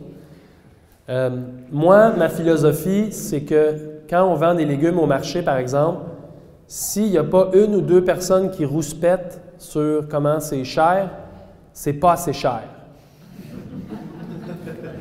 Okay? Moi, je suis commerçant. Je veux avoir le maximum pour ce que je produis. Et je pense que c'est l'attitude à avoir si on veut réussir en affaires. Et la question qui suit celle-là, c'est, bon, qu'est-ce qu'on fait avec les gens qui n'ont pas les moyens, puis comment qu'on fait pour rendre nos légumes non élitistes, par exemple? Ça, c'est une question. Mais par rapport au prix, aussi, moi, je vais souvent juste aller voir en épicerie. Je vais regarder le prix du conventionnel. Bien, moi, j'appelle ça chimique, je n'appelle pas ça conventionnel. Le prix du chimique, le prix du bio aussi. Puis souvent, nos prix vont être un peu entre les deux. Le bio en épicerie, il est souvent pas si... Il est quand même cher. Hein? Les gens payent cher pour du bio en épicerie, en tout cas du moins chez nous, surtout en hiver. Donc, les gens, on voit qu'en hiver, sont prêts à payer des fois jusqu'à 4 $ pour un concombre bio en épicerie. Donc, si moi, je le vends 2,50 en été, il n'y en a pas de problème. Même si on peut le trouver à 1 $ en conventionnel, moi, ce que je dis souvent, c'est « Madame, si vous voulez payer pas cher, allez chez Maxi, allez chez Super... comment ça s'appelle ici, là, les épiceries? Allez au supermarché, c'est pas cher. Ça vaut pas cher, mais allez là-bas. » Puis, bien, c'est ça, tu sais, ils ont le choix d'acheter des légumes d'un producteur qui veut bien vivre, qui veut bien faire, ou ils ont le choix d'acheter du pas cher. Il n'y a personne qui les force. Fait qu'on travaille beaucoup comme ça avec les prix, mais j'essaie d'être un peu plus cher que pas assez cher. Puis je sais aussi que ça fait vraiment chier les autres producteurs quand il y a quelqu'un qui vend pas cher. Parce que, tu sais, on ne fait pas de service à personne quand on arrive avec des super bas prix. On est vertueux ou on est une grosse ferme, puis, tu sais, on essaie de faire des marges sur le volume. Bien là, ça coupe l'herbe sur le pied de tout le monde. Mais moi, mon prix non plus, il ne change pas dans la saison. Du début à la fin, même si c'est une primeur, il va être le même prix qu'à la fin. Puis, si les gens trouvent que c'est trop cher, bien, je leur dis de simplement aller voir ailleurs. Je leur dis poliment, là. Va te faire foutre, connard! Bon, on va parler un peu de l'installation, du design, OK? Moi, j'avais étudié beaucoup la permaculture avant de commencer mon projet. Je trouve que c'est là que la permaculture joue un rôle intéressant. Tu sais, présentement, surtout en France, c'est ce que je sens, il y a beaucoup de mots qui expriment des idées différentes. On est un peu mélangés. Il y a des gens qui disent « Moi, ma ferme est en permaculture. Moi, je fais de la permaculture. » En tout cas, moi, je ne fais pas de la permaculture. Moi, je fais du maraîchage. Je fais du maraîchage biologique, puis je travaille sur des petites surfaces. Donc, les mots expriment bien ce que je fais. Mais je me suis beaucoup inspiré de ce que la permaculture m'a enseigné, notamment le design. Puis le design, c'est où les choses sont en fonction des autres, puis comment les choses sont construites. Et à la ferme, une des premières choses qu'on avait fait, c'était regrouper les planches en blocs de production. Parce que c'est beaucoup plus simple de gérer 10 blocs de 16 planches que 160 planches. Puis on a une vingtaine de planches qui sont dans des tunnels, là. Donc, c'est beaucoup plus simple. Donc, ça a été une des premières choses qu'on a fait. Après ça, le site était très intéressant parce que l'entrepôt, qui est l'endroit où les légumes sont lavés, conditionnés, où les légumes sont, où les outils sont, est au centre de toutes les parcelles. Donc, qu'on soit dans le jardin 2 ou dans le jardin 6 ou dans le jardin 7 ou dans le jardin 10, on est toujours très près de où on va aller porter les légumes. Donc, on ne perd pas beaucoup de temps de déplacement sur la ferme. Puis, moi, j'avais beaucoup appris ça en lisant justement Bill Mollison. Dans son gros livre, là, il nous racontait comment le foot traffic, puis les patterns, le downtime, le temps mort qui est impliqué avec la circulation, quand il faut prendre 10, 15, 20 minutes pour se rendre à une parcelle, bien, c'est 20 minutes qui servent à rien, qui coûtent de l'argent, qui font en sorte qu'à la fin de la journée, tu es moins productif. Donc, d'avoir tous les jardins très proches de la station de lavage. On a 2 piles de compost, comme ça, le compost est facilement dispensé. On a de l'irrigation sur toute la parcelle avec une ligne qui est connectée. On a fait creuser un étang dans la forêt ici. Puis on a passé une ligne électrique pour amener l'électricité jusqu'à l'étang pour qu'on puisse allumer puis éteindre la pompe d'irrigation à partir de l'entrepôt. C'est un exemple que je raconte souvent, mais quand on veut avoir un système d'irrigation, on a une pompe. Ça peut être une pompe électrique, ça peut être une pompe à essence, mais la pompe, elle doit être à côté de la source d'eau parce qu'une pompe, ça pousse de l'eau, ça ne tire pas de l'eau. Donc, si je n'ai pas tout à fait pensé bien à mes choses, puis je n'ai pas bien imaginé mon design, puis j'ai mis une pompe à essence, là, j'ai installé mes lignes d'irrigation dans le jardin 1. J'ai mes lignes d'irrigation. Là, je veux arroser. Fait que là, je vais descendre, je m'en vais, pars ma pompe, ça part, bon, je suis content, je reviens.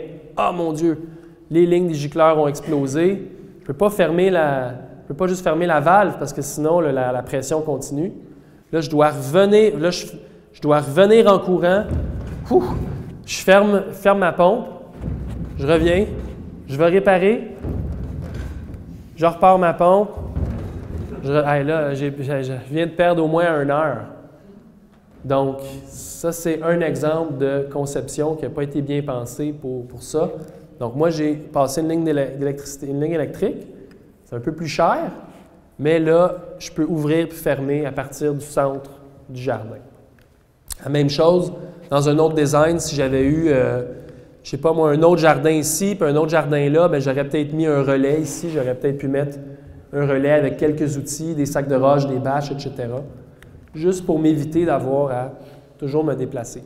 Donc, sur vos fermes, c'est très important que vous ayez un regard à vol d'oiseau pour comprendre les éléments de votre ferme puis voir comment ça fonctionne ou ça ne fonctionne pas. Puis, est-ce qu'il y a quelque chose à faire? Surtout si on achète un nouveau site ou si on construit quelque chose, c'est très, très important d'avoir un plan. Nous, on avait fait le plan avant même de faire les premières planches permanentes. C'était un bon design. Donc, ça nous fait sauver quantité d'heures à chaque année parce qu'on est toujours proche de où la fermer. Il y a le propane qui chauffe les serres, va aussi servir à chauffer la maison en hiver. Tu sais, il y a beaucoup de trucs qui ont été pensés de cette manière-là. Donc ça, c'est un bon design de ferme. Ça ne sera peut-être pas applicable partout, mais au moins, c'est important de comprendre comment les choses fonctionnent en relation par rapport aux autres. Ouais, nous aussi, on a du vent de l'ouest. Donc, on a installé des brise-vents ici. On a installé des brise-vents à l'est parce que ici, c'est un vignoble. Beaucoup de fongicides. Terrible, terrible, terrible. Souvent, nous, on va manger ici à une terrasse, puis le voisin est avec son gros tracteur à mettre des fongicides. Terrible. Puis on a mis aussi des haies pour couper le vent du nord. Donc oui, je pense que c'est important. Ici, on a mis un autre petite haie brise-vent temporaire qu'on aménage au besoin quand on fait des primeurs. La ferme des Quatre Temps, je vais te montrer plus tard. Entre chaque bloc, il y a une haie brise-vent. Les blocs sont un peu plus grands. Et le sens des bandes? Oui, bonne question. Le sens des bandes. Le sens des planches permanentes, ça, c'est une excellente question. Ça va dans le sens de l'écoulement des eaux de surface. Donc, ce qu'il faut comprendre, c'est que quand on travaille à bâtir des sols, quand on investit, comme je vais vous montrer qu'on fait, la dernière chose que tu veux voir arriver, c'est un coup d'eau.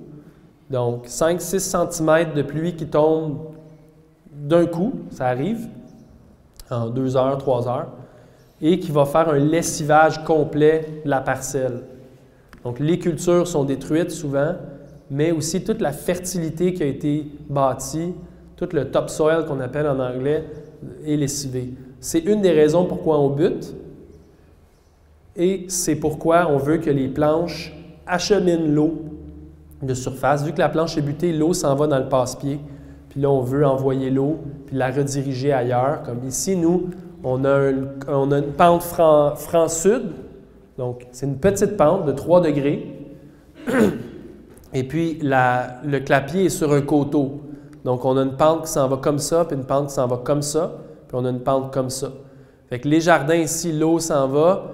Ici, il y a comme un fossé. Là, l'eau s'en va ici. Ici, il y a un fossé. Fait que c'est comme ça qu'on a designé les sens de planche. Souvent, il y a des gens qui mélangent les trucs. Ils vont lire beaucoup de livres de permaculture où est-ce que là, on cherche à faire des systèmes qui sont autosuffisants, où il n'y a pas d'intervention.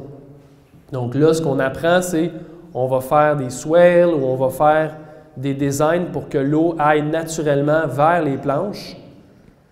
Mais là, ce n'est pas la même chose. Nous, on travaille pour évacuer l'eau. Puis si on a besoin d'eau, on a un étang, puis on va remettre l'eau dans les bonnes quantités, dans les bonnes proportions pour chaque légume. Donc, on va vouloir au pire acheminer l'eau vers un étang de rétention, puis travailler de cette façon-là. Fait que le sens des planches, idéalement pour éviter un coup d'eau. Puis nous, au Québec, c'est encore plus important parce qu'on a la fonte des neiges au printemps. Puis si on veut rentrer dans nos champs rapidement, bien, il faut que l'eau s'évacue, il faut que les sols sèchent, il faut que les sols drainent. OK? Je ne sais pas si ça répond à ta question. Ça fait du sens pour vous autres? Donc voilà. Beaucoup d'aménagements sur la ferme aussi, pour notre plaisir, mais aussi parce que je pense que ça fait une différence d'amener de la biodiversité sur le site. Donc on a aménagé un bel étang. On se baigne dedans, c'est fantastique. L'hiver, on joue au hockey. On a un bâtiment multifonctionnel qui est la maison, l'entrepôt, qui est le hangar pour mettre les outils. Donc ça fait en sorte qu'on a une entrée électrique, on a un puits, on a une unité de chauffage, on a juste un allée pour la voiture. Donc ça simplifie beaucoup les choses parce que le bâtiment a plusieurs fonctions. Donc il y a 2 étages aussi, on a rajouté un étage éventuellement à la maison. C'est l'idéal pour réduire les coûts d'avoir un bâtiment comme ça, idéalement bien centré, localisé à l'intérieur des jardins pour diminuer le temps de déplacement.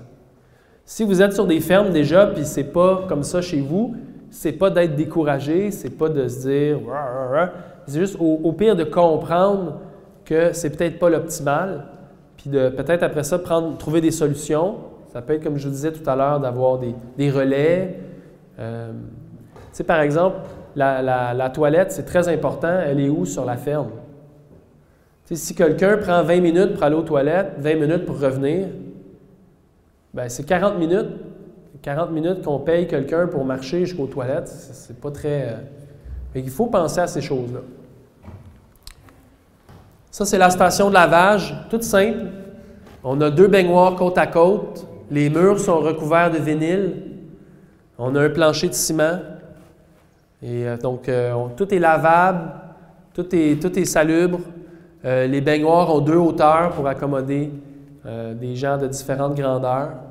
On travaille avec de l'inox le plus qu'on peut. Là, il y a du bois, mais c'est du bois traité. Une place pour laver les mains, c'est très, très important.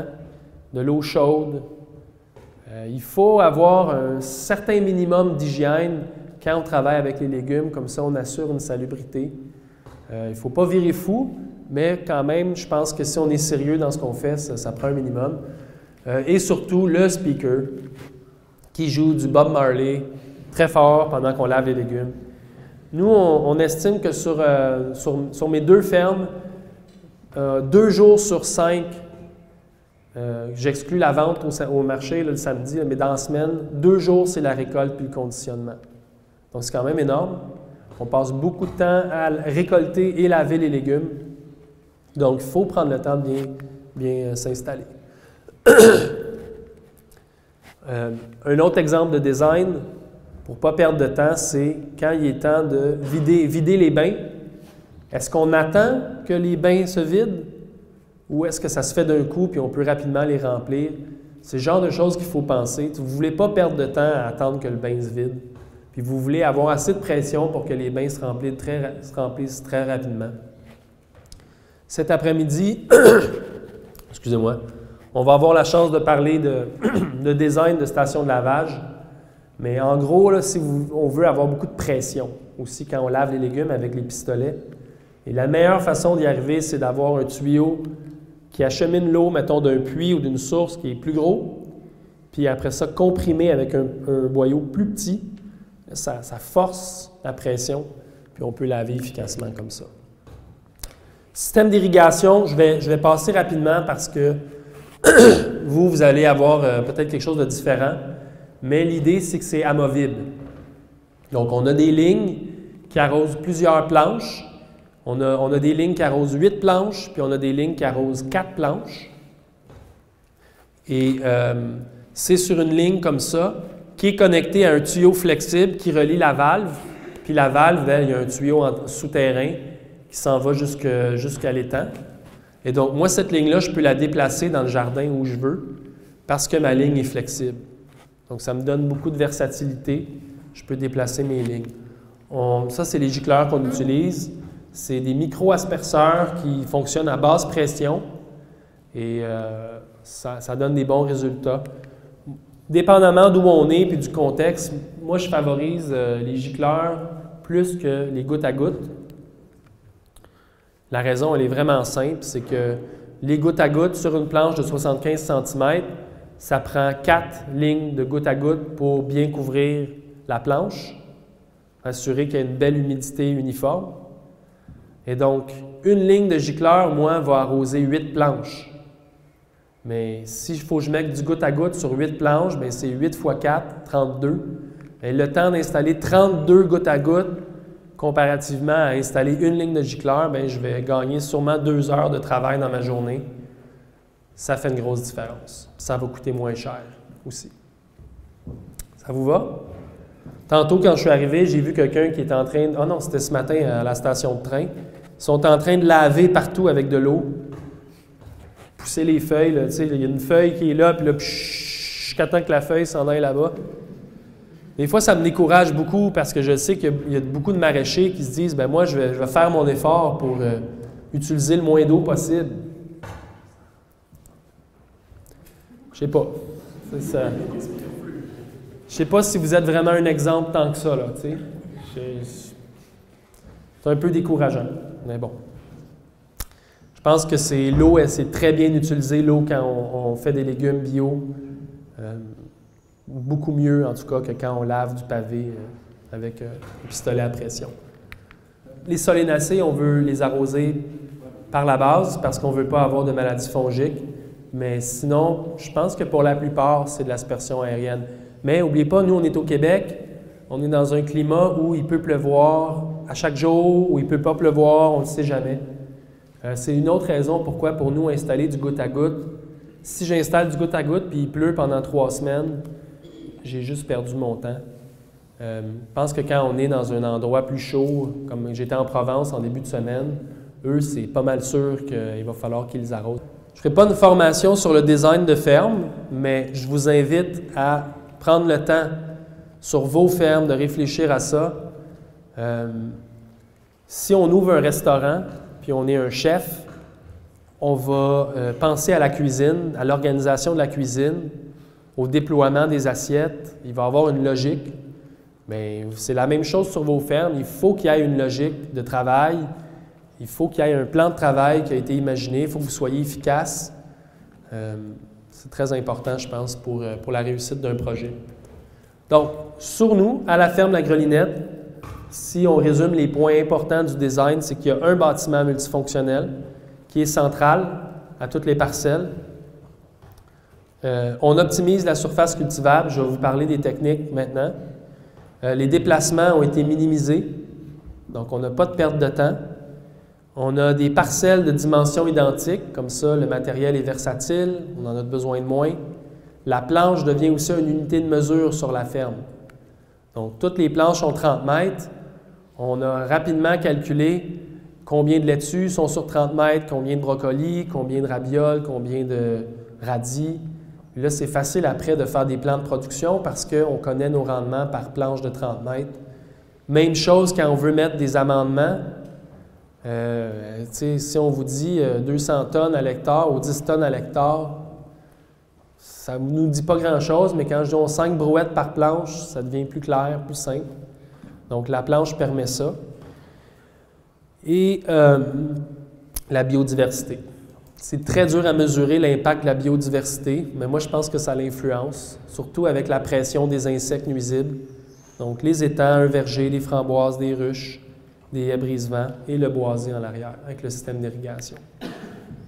Il y a un très beau livre en anglais qui s'appelle Compact Farms, où il y a des plans de 15 fermes différentes qu'on visuellement, on voit à vol d'oiseau la conception de la ferme. Puis il y a des textes qui décrivent un peu c'est quoi l'opération, c'est quoi les marchés, c'est quoi les volumes, c'est quoi les rendements, c'est quoi les ventes, c'est quoi les coûts. Je ne suis pas sûr s'ils sont bien détaillés, mais on aborde la question. C'est un livre, il est en anglais, mais c'est un livre qui nous permet de se faire une tête sur ça. Puis quand on regarde les 15 fermes, là, juste à regarder les images, on peut voir les fermes qui sont les plus efficaces et ceux qui le sont moins. C'est vraiment fascinant. Je vous invite à le regarder. L'autre aspect important de la ferme, c'est qu'il y a un gros emphase sur la structure et la qualité du sol. Donc, en bio-intensif, sur ma ferme, on améliore les sols année après année parce qu'on leur fait attention. On est sensible à la vie dans le sol.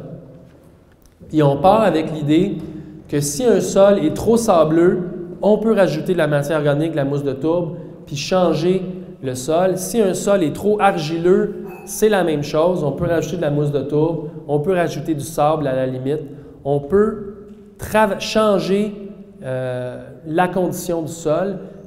C'est possible parce que sur une planche de 30 mètres, par exemple, ou de 20 mètres, ou peu importe, la valeur qu'on va avoir à la fin de l'exercice est nettement supérieure à ce qu'on peut mettre en termes de matière organique. Donc, même si j'investis pour, je ne sais pas moi, 80 $ de mousse de tourbe que je mets sur une planche, ou ici, ça serait une mousse un terreau de feuilles ou un truc, un compost de ville qu'on viendrait mettre sur le sol, ça vaut la peine. Donc, nous, à la ferme, on a fait ça depuis le début. On a mis des doses quand même assez importantes de compost pour bâtir nos sols. Donc, au début de la ferme, on mettait jusqu'à 8 brouettes par planche de compost, ce qui était énorme. Et rapidement, ça a donné un taux de matière organique qui a augmenté. Ça leur a amené beaucoup de micro-organismes dans le sol. Ça l'a créé quelque chose. Ça l'a donné comme un coût. Puis, éventuellement, on a transigé vers plus 5-6 brouettes par planche de 30 mètres de compost. Un compost qui est un bon compost que nous, on achète parce qu'on n'a pas de fumier sur la ferme, parce qu'on n'a pas de retourneur d'andin, parce qu'on n'a pas de... Comment on dit un bucket en français? Un monte-charge sur le tracteur? Donc, des composts qui sont des bons composts, qui n'ont pas de fumier, qui n'ont pas de graines de mauvaises herbes. C'est pas comme un fumier. Et donc, on les applique comme ça.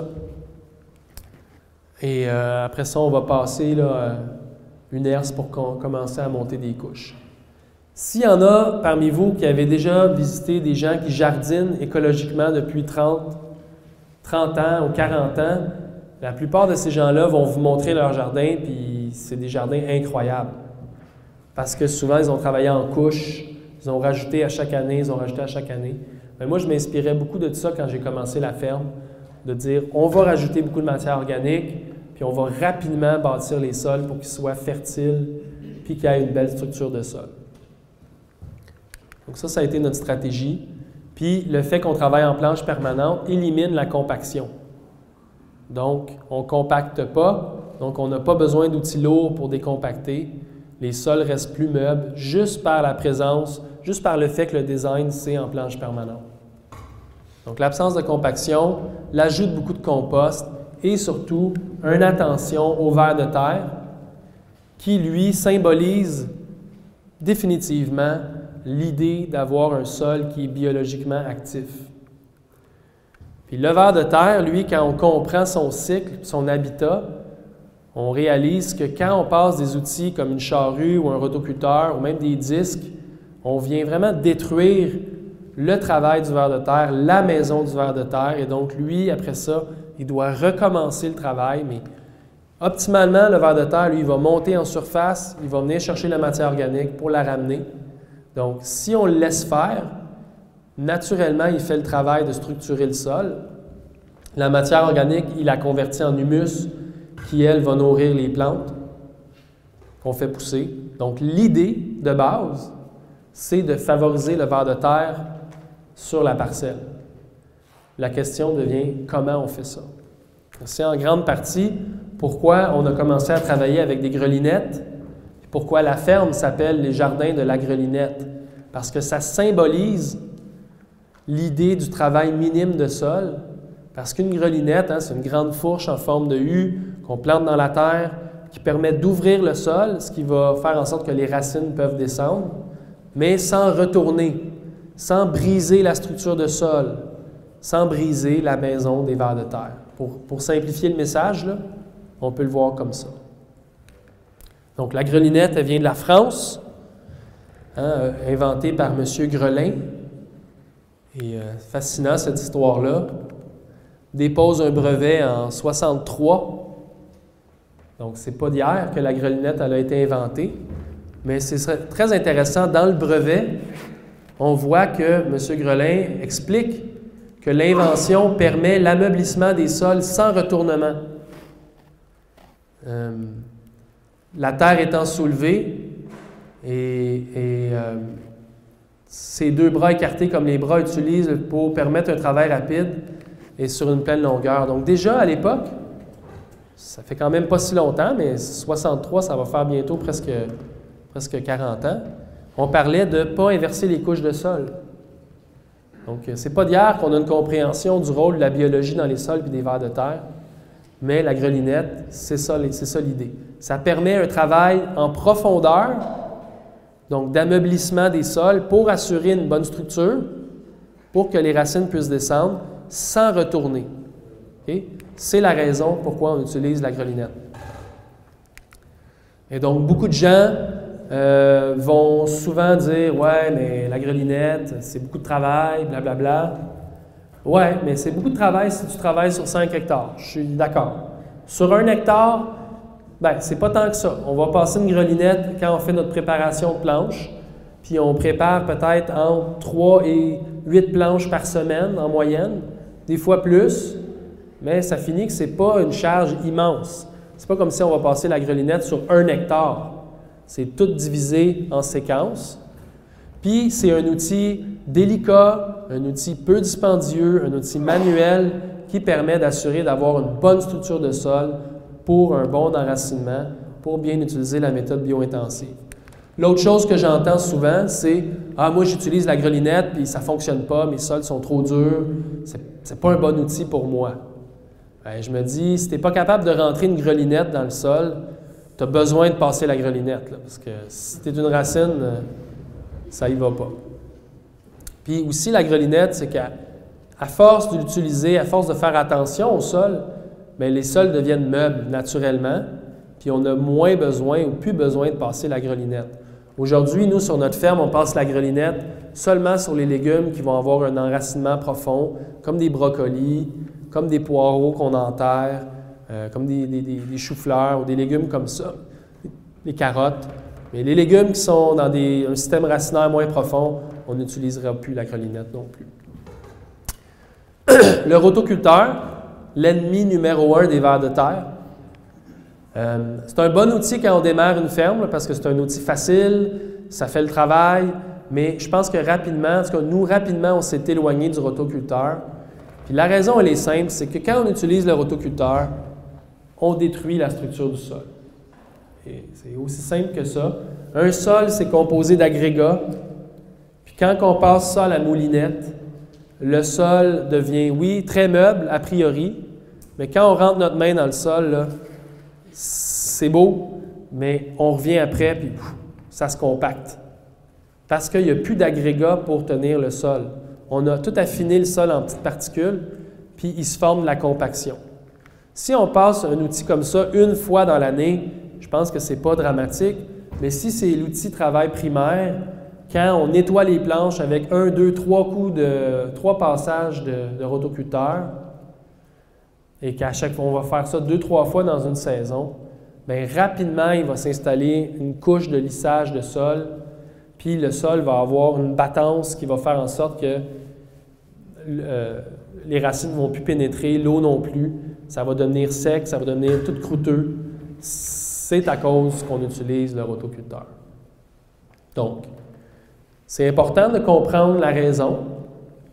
Et après ça, c'est à vous de faire vos choix. Mais nous, on a rapidement remplacé sur la ferme par une herse rotative qui a des dents à l'horizontale, qui permet de faire un super beau travail de sol en surface, sur les premiers centimètres, mais qui ne fait pas de couche de lissage, puis qui ne mélange pas les horizons.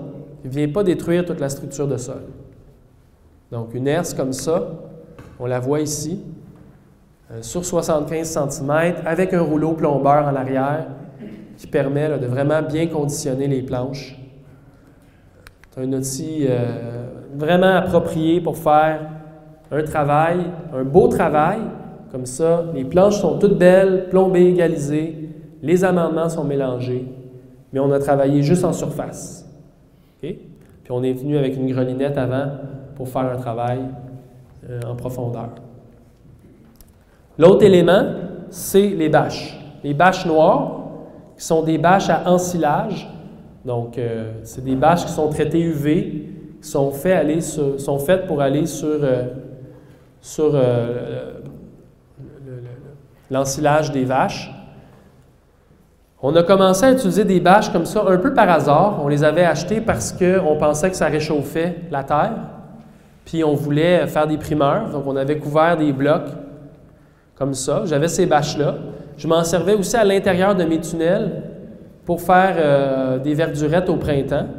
Moi, j'avais constaté que les bâches les planches qui étaient couvertes avaient beaucoup moins de mauvaises herbes que ceux qui ne l'étaient pas.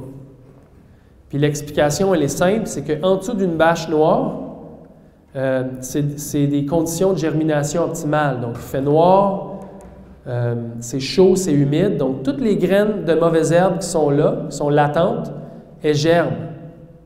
Et là, elles vont mourir parce qu'elles n'ont pas de lumière, quand les bâches restent 2 ou 3 semaines. Donc, on appelle ça l'occultation. Donc, c'est une bonne manière d'éliminer la pression des mauvaises herbes sur une parcelle.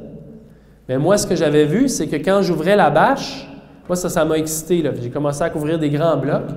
Quand j'ouvrais la bâche, paf, le sol était à nu, prêt à être travaillé. Et je n'avais pas travaillé le sol. Je n'avais pas passé de charrue, pas passé de disque, pas passé de herse, pas besoin de sous-soler parce que ce n'est pas compacté, pas de rotoculteur. Et je me retrouve avec une belle surface prête à être plantée. Tout ce qui est ici a disparu. C'est plus là. Puis là, je peux vraiment planter, transplanter mes cultures. Donc, ça m'a permis, les bâches, de faire plusieurs choses. Nettoyer mes planches permanentes pour pouvoir faire un nouveau semis. Ça m'a permis de diminuer mon enherbement sur la ferme par le phénomène que je viens de vous raconter. Mais aussi, ça m'a permis de comprendre que ça jouait un rôle important au niveau des vers de terre sur la ferme. Donc, avant que j'aille à ça, juste des exemples. Donc, des bâches noires, comme ça devient de plus en plus commun. Beaucoup de maraîchers sur petite surface adoptent cette stratégie. Moi, si c'est une chose que je vous recommande d'essayer, c'est ça. Ça change tout au niveau de la gestion aussi du champ. Parce que des fois, quand les cultures sont bâchées, ben là, c'est réglé, on n'a plus besoin de s'en soucier. Il n'y aura pas d'enherbement, il n'y a rien à faire, on a bâché. Donc, pour ouvrir des parcelles, ça peut fonctionner aussi. Et c'est très différent de deux choses. On n'est pas en train de solariser. Les gens pensent souvent qu'on solarise, mais ce n'est pas ça qu'on fait. Quand on solarise, c'est qu'on travaille avec des plastiques translucides. Et là, on fait ça en été, quand il fait soleil. Et là, c'est la chaleur qui vient un peu détruire tous les micro-organismes, tous les pathogènes qui peuvent être dans le sol, les graines de mauvaises herbes. Quand on travaille avec des bâches noires, c'est pas ça, c'est de l'occultation. Donc, on ne détruit pas la faune et la flore dans le sol. Ça agit plus comme un mulch. Mais aussi, c'est pas non plus comme les paillis plastiques, qui sont très, très minces, puis qu'eux vont plus réchauffer les sols. Donc, les bâches sont quand même assez épaisses. On parle de 5 à 7 mm. Et c'est des bâches qui vont durer plusieurs années. Moi, j'ai les miennes qu'on a achetées en 2004, sont encore très bonnes. OK? Donc, l'autre élément au niveau de ces bâches noires-là, c'est qu'à un moment donné, j'ai pris conscience de l'impact positif que ça avait sur justement le ver de terre, si on veut le nommer. Puis j'ai fait cette découverte-là un peu malgré moi quand je visitais une grosse serre de tomates en bio, en plein sol. Il y avait une affiche qui était inscrite, je vais vous la lire. Ça disait « En culture biologique, nous cultivons les tomates en plein sol. Nous nourrissons le sol avec des produits fertilisants organiques, compost, farine de plume, fumier de poule, qui doivent absolument être digérés par la faune et la flore du sol. Vers de terre, cloportes, champignons, bactéries, etc. Pour libérer tous les minéraux de ces produits et les rendre disponibles dans l'eau du sol par les plantes. Les plantes tomates se nourrissent ensuite de cette eau chargée de minéraux et alimentent tous leurs tissus, tiges, feuilles, fruits pour produire de belles grosses tomates. Pour nourrir notre culture, nous dépendons de la faune et de la flore du sol. Si toutes nos bébites, parce qu'au Québec, on appelle ça des bébites, les petits insectes et les animaux de sol, fonctionnent bien et se développent bien, les plants de tomates auront tous les minéraux dont ils ont besoin pour grandir. Par contre, on peut appliquer au sol des tonnes et des tonnes de compost et de farine. Si nos bébites n'ont pas la bonne condition pour faire leur travail, les minéraux ne seront jamais disponibles pour les plantes. Nos plants auront de petites tiges, des petites grappes et des fruits avortés. Moins de tomates à récolter et à vendre, etc. Et là, c'est le passage intéressant. Mais quelles sont ces conditions pour assurer le bonheur de toutes ces bébites? L'humidité, la noirceur et un apport régulier de matière organique. La nourriture pour les animaux de sol. Le plastique couvre-sol n'est pas appliqué pour garder nos chaussures propres. Il est là pour garder les produits fertilisants humides et il garde le sol à la noirceur pour que le ver de terre, les cloportes et les autres amis se croient au-dessus et viennent se nourrir 24 heures sur 24. C'est pour cette raison que les plastiques ont une face noire. Moi, quand j'ai vu ça, ça m'a vraiment... c'était un complexe de 5 hectares. Là. Et donc, eux, c'était vraiment l'optique de faire des labos biologiques. Pas question de rentrer de la machinerie. Et si vous rentrez dans une serre en tomates ou en d'autres légumes bio, en plein champ, en sol, vous allez voir que même si c'est des grosses fermes, ils font très attention à leurs animaux de sol parce qu'ils savent que c'est eux qui font le travail à leur place. Donc, on s'inspire de ça dans le jardin-maraîcher. Puis le résultat, c'est que les bâches noires permettent de faire vraiment un bon travail.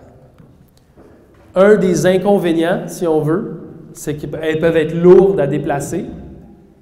C'est pour ça qu'on veut limiter les superficies qu'on veut couvrir avec des bâches.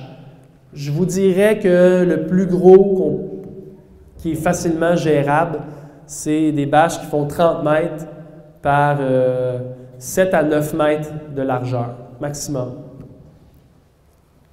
Mais quand on est dans le champ puis on se ramasse dans ces circonstances-là, où l'enherbement a pris le dessus, où on a fini une culture puis on veut la remplacer, bien, au lieu de passer le rotoculteur ou les disques ou la charrue, on va simplement mettre une bâche, on va nourrir le sol, on va préparer sa planche, puis on va éliminer une partie de l'enherbement d'une manière passive solaire.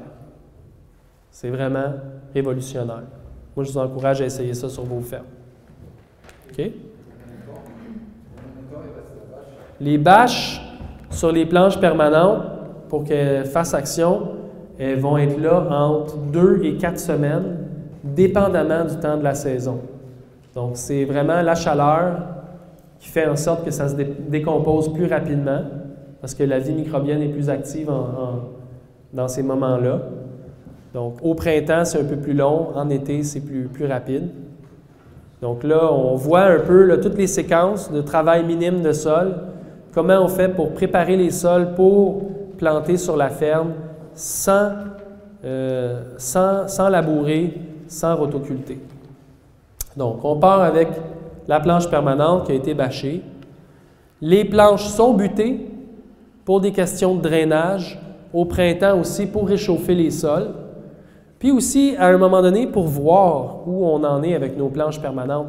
Si c'est jamais buté, ça devient très difficile de voir où on est avec nos planches.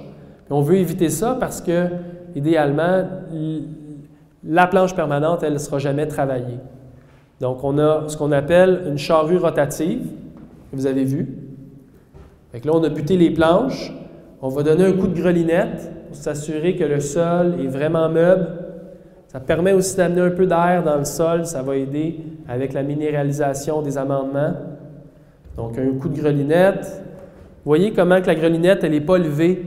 Elle est juste, on la soulève, on la tire, puis on la replante. Bon, il y a un petit peu de son ici. Donc, un coup de grelinette. Allez, Jean-Martin, tu es capable. La prochaine étape, ça va être de mettre les amendements. Donc, ça peut être du compost. Là, en ce moment, ce qu'on met, c'est du lombricompost, la farine de luzerne, du fumier de volaille.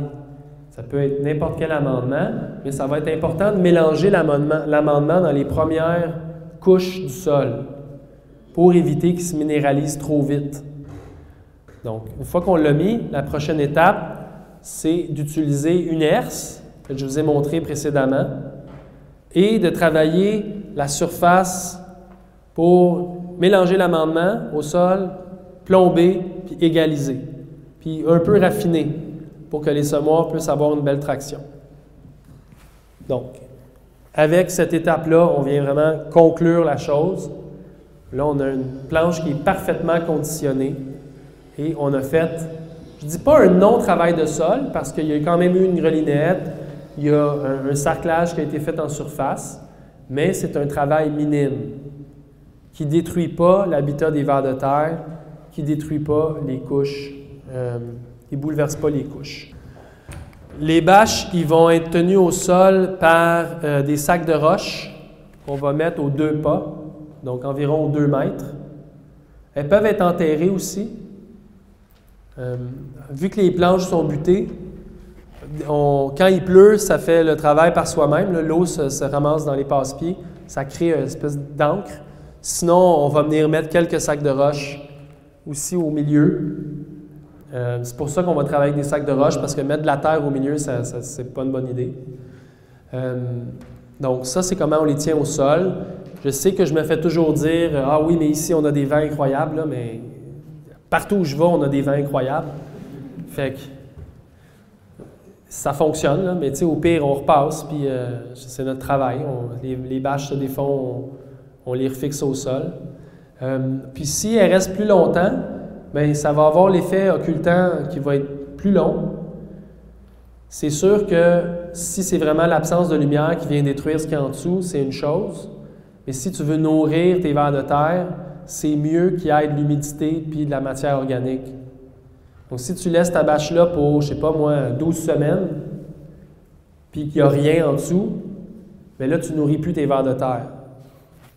Fait que, mais c'est correct, peut-être que l'objectif, c'est vraiment de l'assainir, qu'elle soit propre, que le chien-dent soit moins présent. Ça dépend des circonstances. C'est comme quand on ouvre une nouvelle parcelle, souvent on va donner un bon coup de rotoculteur, ou même deux, pour que ce qu'on dit en français, la couenne, pour que la couche d'herbe soit mélangée, soit un peu brisée. Puis après ça, on va mettre des bâches. Puis là, on va laisser ça pour 8 semaines. Là, ça va faire un bon travail. Mais une fois que ton jardin est établi, puis tu travailles déjà en planche permanente, je dirais que 2 à 4 semaines, c'est le maximum. Si tu le laisses plus, bien, peut-être que tu vas vouloir à un moment donné aller mettre du compost, puis rajouter de l'eau, puis refermer. Il y a une chose que je ne vous ai pas dit, qui est importante à comprendre là, quand on parle de la santé des sols, puis de l'importance des vers de terre, puis de bâtir ces sols, puis de faire attention.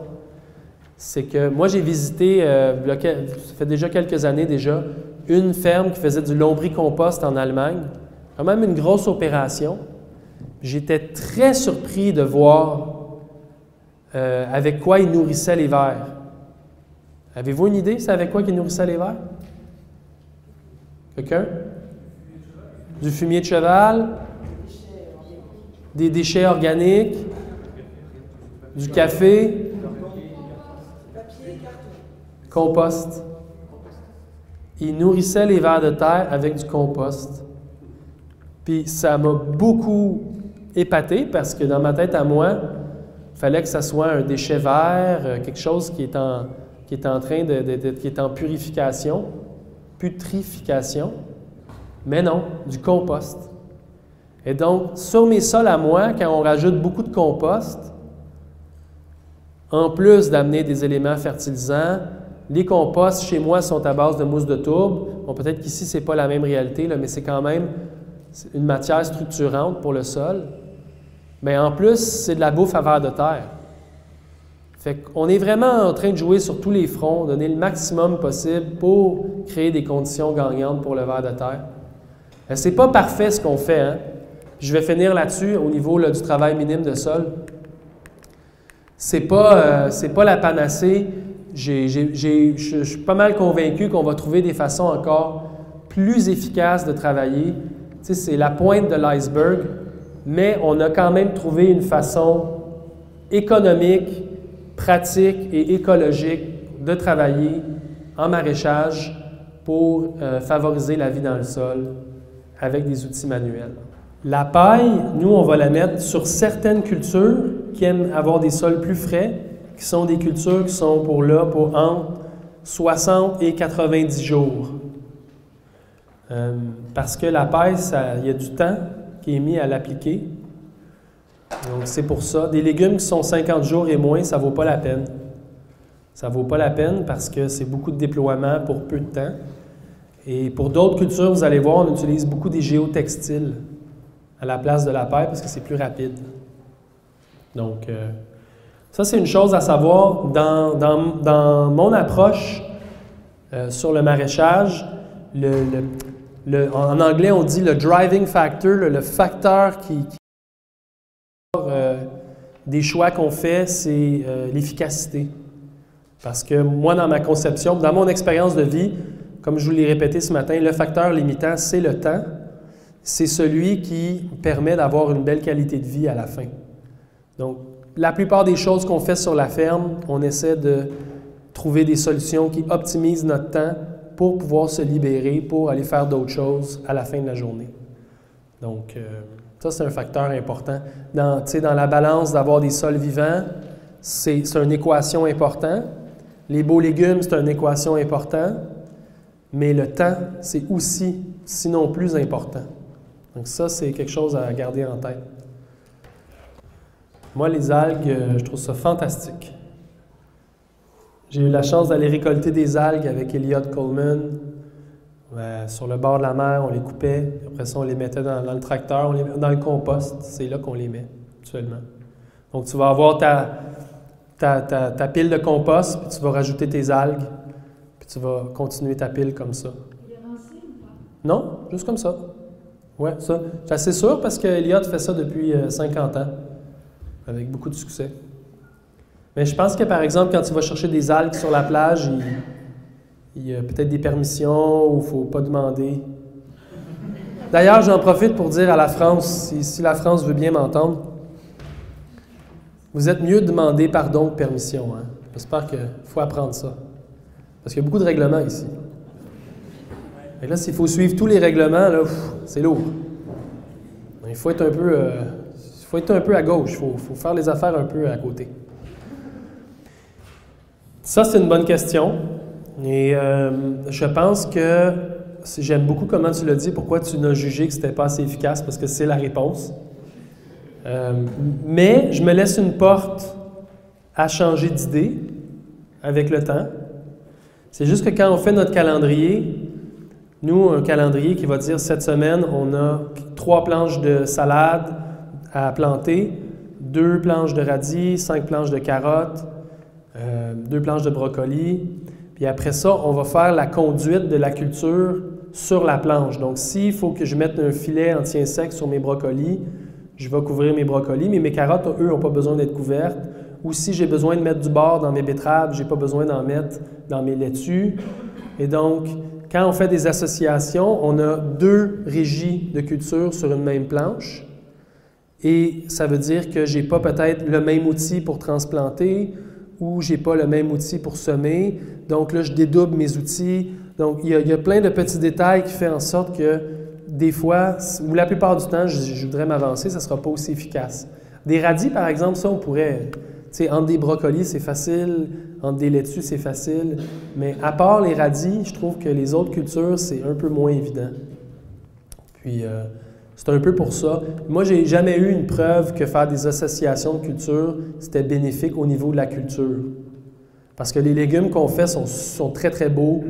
Tu sens qu'ils ne sont pas carencés, ils ne sont pas malades, ils sont dans un beau sol. Fait que si on faisait ça, dans mon esprit à moi, ça serait pour avoir plus de rendement puis des développements plus rapides. Puis à date, il n'y a pas... Mais je suis sûr que ça existe. Là. C'est pour ça que je dis que je vais me garder une porte. Tu sais, quand il va y avoir un maraîcher qui va me donner des itinéraires de sol vraiment bien construits avec des associations qui sont très, très performantes, bien, c'est sûr que je vais faire des essais. Mais là, je ne peux pas tout inventer, il faut que j'en laisse pour d'autres. Moi, j'attends qu'on me donne des conseils à ce niveau-là. Je pense que tu es mieux de mettre ta bâche avant parce que quand tu passes ta herse, c'est vraiment pour faire un plombage puis un affinage du sol. C'est pas tant pour détruire les cultures ou les mauvaises herbes. Voilà, c'est ce que je pense. Parce que quand tu vas les voir, de toute façon, ils sont là, les graines de mauvaises herbes sont là et elles veulent monter d'elles-mêmes. La campagnole, c'est une grelinette avec un tamis. Est-ce que je le dis bien? Un tamis qui fait que la terre est mélangée ou est affinée. Oui, elle est tapée un peu aussi, hein, je pense. Ça se peut-tu après la terre ou pas? Moi, c'est un outil qui ne me parle pas plus qu'il faut parce que la grelinette, l'objectif, c'est de ne pas inverser les couches. Donc, le campagnole fait un peu ça parce qu'elle amène beaucoup de terre par en bas puis elle la monte par en haut. Donc, moi, je trouve que c'est un outil un peu à contresens, mais c'est juste mon opinion. Voilà. Mais si quelqu'un réussit bien avec ça, pas de problème. Moi, je suis pour la diversité des façons de faire. Donc, on a parlé de travail de sol minime. Vous avez vu l'itinéraire, comment on prépare la plupart des planches. Ça peut arriver qu'on utilise un rotoculteur. Si on est mal pris, s'il faut, si le calendrier nous dit « Ah, telle culture », c'est pas ça l'idée ici, c'est pas d'être dogmatique, c'est juste de dire notre stratégie, elle est basée sur une approche de travail minime, puis c'est comme ça qu'on veut opérer, c'est comme ça qu'on planifie de faire les opérations. Si sur ta ferme, tu es à un moment donné mal pris, tu utilises un outil comme un rotoculteur, il ne faut pas se culpabiliser. Ce qu'il faut se dire, c'est « Ah, quelle erreur j'ai fait pour me rendre ici? Je ne veux pas répéter l'erreur. Je veux éliminer les inversions de couches de sol le plus possible. Okay? Je trouve ça juste important de le préciser pour pas qu'on devienne trop dogmatique. On peut remplacer aussi une herse par une binette sur roue. Donc, on a la même chose, une planche permanente qui a été bâchée, qui a été grelinettée, on a mis le compost, puis on vient mélanger le compost au premier centimètre du sol avec une binette sur roue. Donc là, ça, c'est dans un modèle encore plus low-tech. Peut-être que si la ferme est plus petite, si faire les préparations de planches, c'est quelque chose qui prend moins de temps parce que le jardin fait 5000 m² ou 3000 m².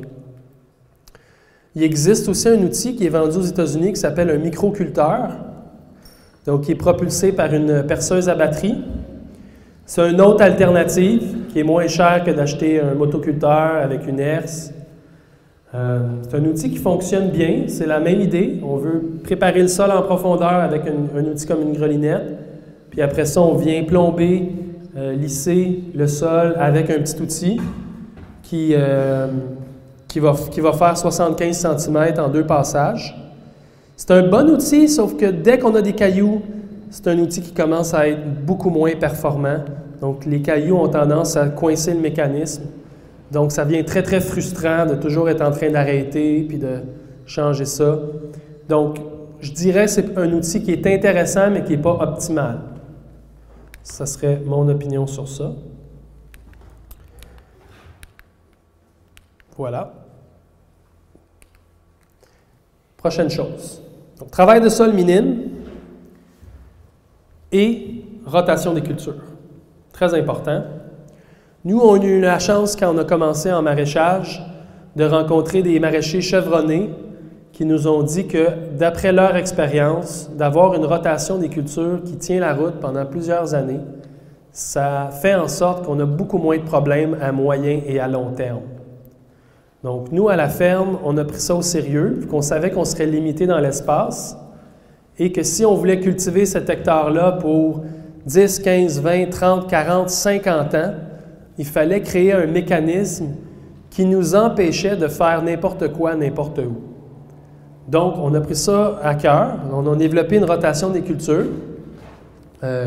Les grandes lignes du pourquoi on veut avoir une rotation, c'est parce que ça nous permet d'empêcher certains insectes de s'établir. Quand on fait toujours des brocolis au même endroit, bien, ça devient facile pour une altise ou pour d'autres chenilles de vraiment pondre puis de toujours pouvoir répéter leur cycle. Ça permet aussi aux racines de prospecter différents horizons. Parce que quand on plante un poireau, quand on plante un brocoli, encore une fois, ou une courge ou une tomate, bien, les racines, ils vont à différentes profondeurs chercher différents éléments minéraux. Donc, c'est une des raisons pourquoi on veut faire ça. On veut aussi faire en sorte que certaines cultures qui sont plus salissantes, comme les oignons, par exemple. Un oignon que, en bio-intensif, on n'arrive pas à créer un couvre-sol qui va empêcher l'enherbement. Donc, cette culture-là, on veut qu'elle soit précédée par une culture qui va garder le sol très propre. Habituellement, ce qu'on veut, c'est mettre un paillis géotextile. Habituellement, nous, on va vouloir mettre des salades pour le mesclun, des salades qui sont coupées à 2 ou 3 reprises, qui vont être au jour, qui vont être en champ 80 jours. Fait que le paillis vient vraiment créer une surface très propre. Puis surtout, la rotation sur la ferme permet de rationaliser le compost. OK? Donc, il y a différentes approches à faire des rotations de culture. Je vais vous expliquer brièvement comment nous, on a procédé. Mais en gros, on voulait respecter 4 règlements. Le premier, c'est qu'on voulait avoir un intervalle de 4 années entre certaines familles de légumes exigeantes. Les liliacées, les cucurbites, les crucifères. Donc ça, c'était important pour nous. Ça, dans les bonnes pratiques en maraîchage, c'est quelque chose qui est assez commun. Après ça, comme je vous disais, on voulait rationaliser le compost. L'idée qu'on avait, c'est d'utiliser du compost 1 année sur 2 et toujours sur des cultures exigeantes qui, eux, vont apprécier d'avoir plus de compost que pas assez. Donc ça, c'était une règle qu'on voulait se donner. Puis on voulait aussi avoir, on sait que sur la ferme, on fait beaucoup de légumes, comme je vous disais plus tôt, là, des légumes qui sont 50 jours et moins, parce qu'avec nos climats, ça nous permet de faire 2 ou 3 récoltes par planche par saison. Donc, c'est des légumes comme des radis, des carottes, des betteraves qui sont transplantées, du mesclun, des pak choy, des légumes souvent 50 jours et moins.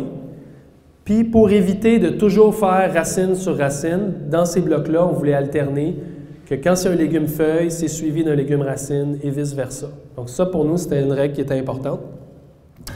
Et encore une fois, les oignons. Donc, on avait en gros 5 familles de légumes, les solenacées, les crucifères, les liacées, cucurbitacées, et une famille qu'on a créée qui est verdure racine, légumes 50, 60 jours et moins. Donc, on est parti avec cette idée-là. Puis après ça, il a fallu voir comment on ferait pour agencer une rotation pour respecter les règles qui étaient là. Là, je vais un peu vite, là, mais l'idée, c'est qu'à la fin, on a créé une rotation. Puis pour arriver à respecter les règles de séquence, on avait besoin de 10 familles. 10 familles comme ça, on voit. Et donc, la rotation est sur 10 ans, vu qu'il y a 10 familles. OK? Et c'est comment on est arrivé à décider qu'il y aurait 10 blocs de production sur la ferme.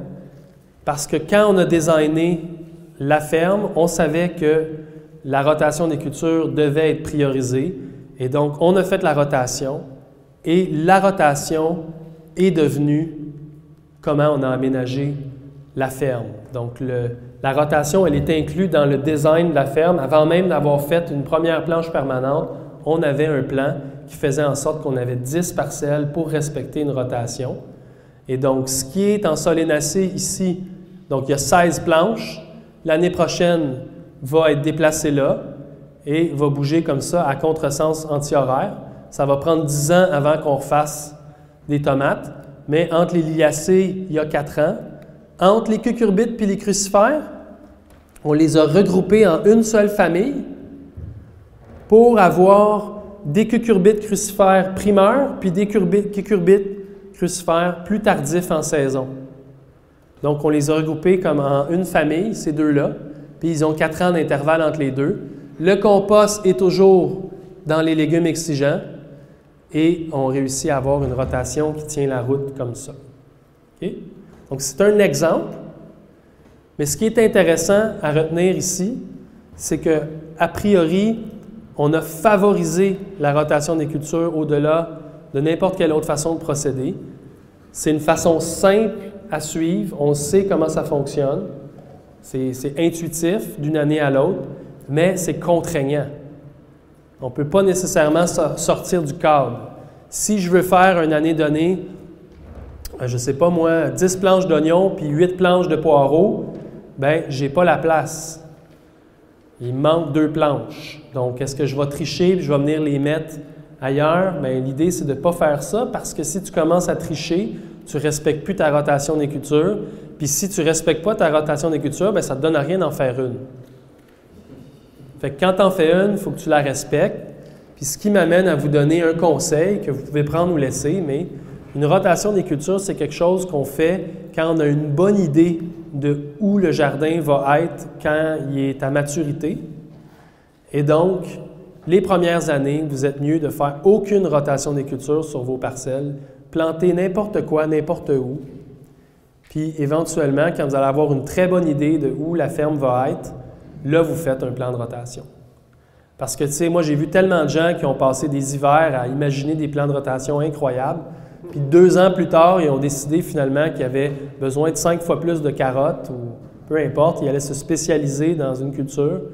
Puis là, tout le travail qu'ils ont mis ne sert à rien parce que la rotation ne sera pas respectée, puis même ils vont la changer. Donc, ça, c'est le conseil. Un plan de rotation, peut-être à l'année 3, 4, 5.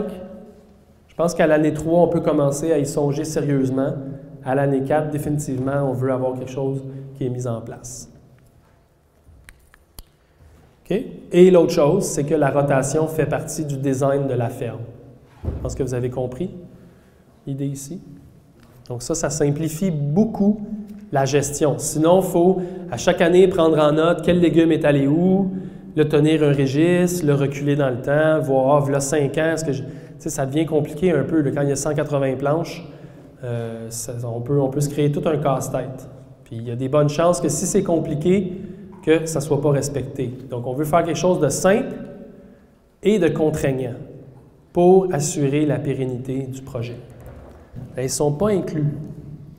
Parce que dans les serres, on va en parler tout à l'heure, nous, on fait tomates année après année, après année, après année. Les tomates sont greffées avec des cultivars qui sont résistants aux maladies de sol. C'est ce qui nous permet d'éliminer beaucoup des problèmes qu'on aurait à cause qu'on ne fait pas de rotation.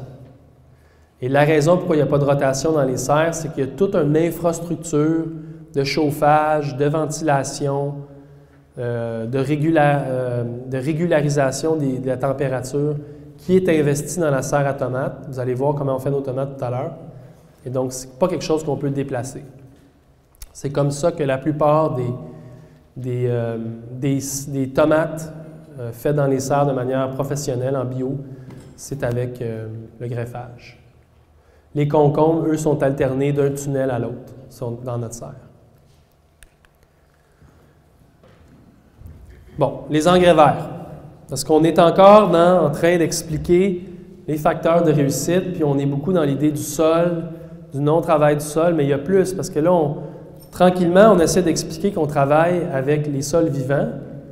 Et les engrais verts, c'est une partie importante d'avoir des beaux sols. Moi, quand j'ai commencé en maraîchage, j'étais bien embêté par ça, parce que la plupart des maraîchers qui travaillent dans notre environnement, nos amis, nos collègues, sont tous pour la plupart mécanisés, ou ils l'étaient beaucoup à l'époque.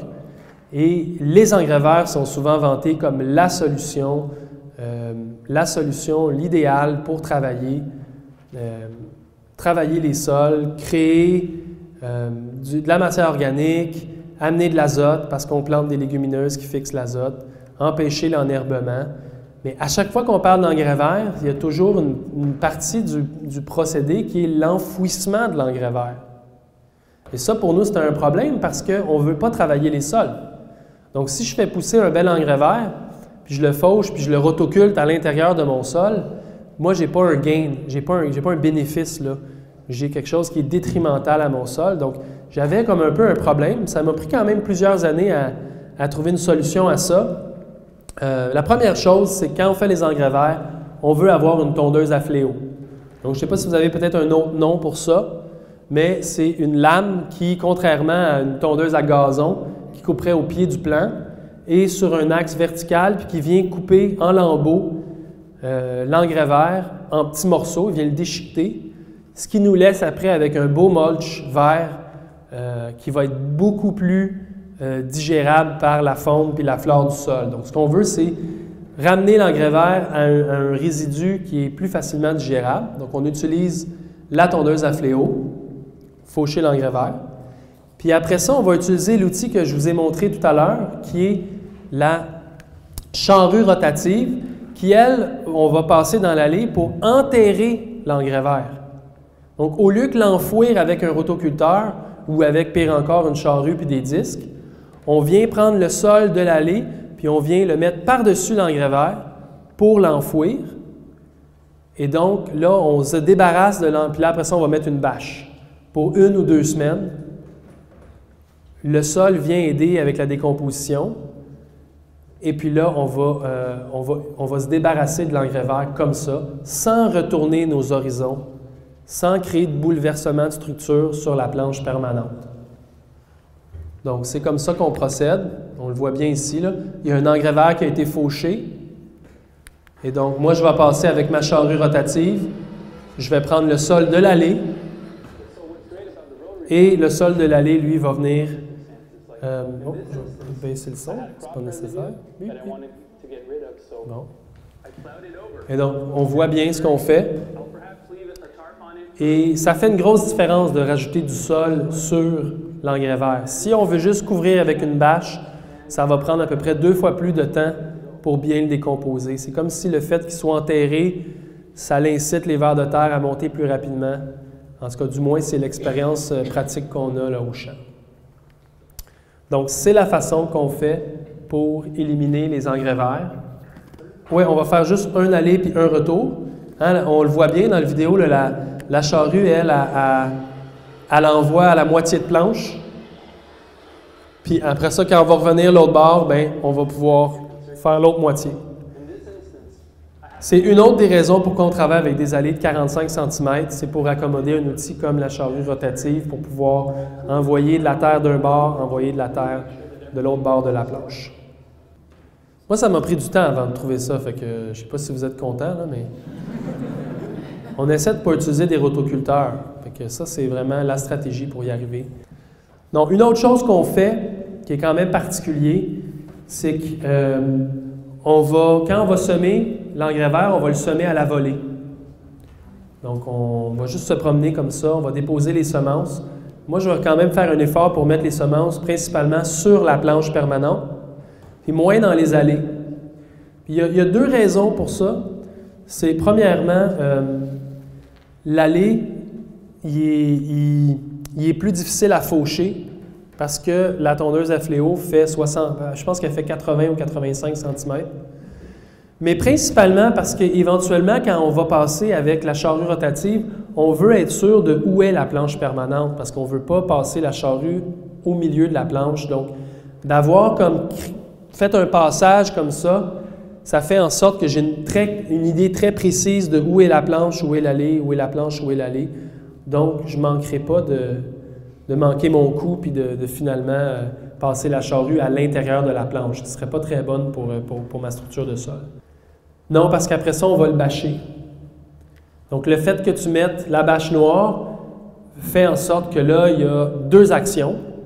Il y a l'occultation, mais il y a aussi que tu as créé les conditions favorables pour que les vers de terre viennent rapidement Je dis les vers de terre, mais je simplifie un peu en les utilisant eux, mais c'est les vers de terre et la vie microbienne, etc., les animaux de sol.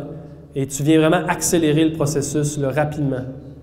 Et puis moi, c'est fou, je fais souvent des engrais verts là, qui ont 1,5 m de hauteur. Ils sont très épais, très denses. On sème les engrais verts très, très denses pour que rapidement l'engrais vert couvre le sol. Pas qu'il y ait de mauvaises herbes qui puissent s'installer. Donc, c'est des engrais verts très denses. On les fauche, on les broie. Et il nous reste un résidu de culture très épais. La terre, la bâche, des fois, une semaine plus tard, on ouvre, plus rien. Complètement disparu, complètement mangé. Une année, j'ai même mis des bâtons de popsicle. J'ai trouvé les bâtons de popsicle dans le sol. Les vers de terre, ils viennent, ils les prennent, ils les tirent par en bas. C'est là qu'on réalise à quel point nos sols sont vivants. Quand on voit à quelle capacité c'est capable de digérer de la matière organique, quand c'est dans des bonnes conditions. C'est vraiment incroyable. Une autre option qu'on aurait pu faire aussi, qui remplace l'idée d'utiliser le sol de l'allée pour couvrir l'engrais vert, ce serait de mettre le compost par-dessus l'engrais vert et de bâcher. On arriverait au même résultat. Quand on est rendu prêt à travailler le sol, bien, on va passer le motoculteur avec la herse, puis on va juste venir égaliser tout, puis on va transplanter ou plomber. Donc, dernière chose qu'on a fait avec les engrais verts pour s'assurer qu'ils soient bien intégrés à notre système, c'est qu'on les a systématisés dans notre rotation des cultures. Donc, on a déterminé que pour des légumes comme les cucurbites crucifères qu'on fait en primeur, dans notre bloc qui est dédié à ça, cette culture-là va être suivie par un engrais vert de, par exemple, vesse-avoine. Puis, dans l'autre jardin où il y a des cucurbites et des crucifères, mais que les autres sont tardifs, ça va être précédé par des pois et de l'avoine. Puis là, nous, on fait pois, avoine, seigle, mais il y aurait pu avoir plein d'autres engrais verts, des mélanges beaucoup plus complexes. C'est simplement que à un moment donné, c'était très difficile d'avoir des semences en bio. Donc, on se limitait avec ce qu'on pouvait trouver. Mais voilà. Fait que là, on va mettre du seigle aussi ici. On a décidé qu'il y aurait certains blocs qui auraient des engrais verts. Puis notre idée, c'était d'avoir un tiers du jardin par année qui serait avec un engrais vert à un moment donné. Donc, tout ça, c'est pour assurer la pérennité du système. Parce que quand on fait les engrais verts, notre plus grande motivation, c'est le système racinaire qui, lui, qui vient nourrir le sol. C'est la seule façon qu'on amène la matière organique vraiment en profondeur, mis à part les vers de terre qui font le travail, c'est avec les racines qui vont être mangées, digérées par toute la vie qui est dans notre sol à la ferme. Donc, c'est pour ça qu'on veut vraiment avoir les engrais verts comme couvre-sol, mais surtout pour leur système racinaire. Donc, la morale de l'histoire, c'est que c'est systématisé et les engrais verts sur la ferme, ils sont dans une optique de travail minime des sols. Donc, on ne veut pas autoculter pour les enfouir, puis on ne voudrait pas passer une charrue ou un outil trop agressif. Le BRF. Le BRF, c'est un autre élément qu'on rajoute au sol. Donc, je dirais que bon, je vais peut-être prendre un peu d'instant juste pour expliquer le BRF, qu'est-ce que ça fait. Donc, c'est du bois raméal fragmenté. Donc, c'est les rameaux, les branches supérieures des arbres, comme des érables, des frênes, du bois dur. On va couper ces branches-là au printemps, au moment où l'arbre est en train de faire ses feuilles et que toute l'énergie s'en va dans ses branches supérieures. On coupe les branches à ce moment-là, on le broie, puis on le rajoute au jardin. Puis là, le bois est rempli d'enzymes, est rempli de vie qu'on rajoute au jardin pour permettre à la matière fongique de se développer. Tous les champignons vont se développer. Il y a beaucoup de bactéries aussi qui vont être nourries par cette matière-là. Et c'est une matière organique qui va prendre plus de temps à se décomposer. De mon expérience, là, le bois raméal prend entre 3 et 4 ans à être complètement digéré dans le jardin. Donc, c'est une matière organique qui est plus lente que le compost, donc qui est très structurante de cette façon-là. Nous, on est chanceux. Il y a beaucoup de fils électriques où on vit. Donc, souvent, ils vont venir couper les branches auprès des fils électriques. Ils vont faire le travail au printemps. Donc, nous, on essaie de ramasser ça le plus qu'on peut. On va le broyer, puis on va le mettre dans l'allée. Donc, on ne va pas le mettre sur la planche, parce que mon expérience, c'est que quand on veut le mettre sur la planche, souvent, les cultures, ils vont avoir une fin d'azote. Ils vont devenir jaunes, ils vont être moins beaux, moins productifs. Donc, ce que je fais, c'est que je le mets dans l'allée. Je le laisse là entre 6 mois et 1 an. Puis l'allée, vu que la planche, elle est butée, l'allée, lui, il est comme creusé. Donc, l'eau se ramasse là. Donc, c'est parfait. Ça crée des conditions qui sont favorables pour tous les micro-organismes qui vont se développer pour commencer à prédigérer le BRF. Et donc, après ça, quand on prend la buteuse puis qu'on refait nos planches, bien, le BRF retourne sur la planche permanente, mais il a déjà commencé à être digéré par toute la vie qui s'y attaque. Donc ça, c'est en gros notre stratégie. Le problème ou le souci avec le BRF pour nous, c'est qu'on n'en a jamais assez pour pouvoir faire tout le jardin. On dirait que la moitié de la salle ici en branche, là, ça va nous faire 2 jardins. Donc c'est ce qu'on essaie de faire. On essaie de faire 2 à 3 jardins par année. Puis notre idée, ce serait qu'aux 4 ans, on aimerait ça que chaque parcelle ait reçu au moins une fois du BRF dans les allées. Donc ça, encore une fois, c'est une stratégie qui nous permet de penser que le jardin va être très productif, très équilibré pendant plusieurs années à la ferme. Écoute, à quel point on a des problèmes de limaces, comment on lutte contre? Je ne sais pas pourquoi sur notre jardin, on n'a pas beaucoup de problèmes de limaces. On n'en a jamais eu. De mon souvenir, on a eu une saison où il y a eu plus de limaces. Ça l'explique aussi peut-être aussi pourquoi on utilise peu de paille sur la ferme. Les fois où j'ai eu des problèmes de limaces, on a utilisé de la terre diatomée, je pense, ou diatomisée, je ne me souviens pas, où on va mettre des planches en début, des planches de bois. Là. On va mettre des planches de bois près d'où sont les problèmes. Souvent, ça va attirer des crapauds, des couleuvres, puis après ça, Mais ça, tu sais, on est vraiment dans l'expérimental. Moi, j'ai jamais eu de gros problèmes de limaces. Fait que, voilà. S'il y a des limaces dans l'allée, ça ne me pose aucun souci. Ce serait si j'ai des limaces dans mes légumes, dans ma planche, mais là, le BRF est dans l'allée. Ça, c'est une belle photo.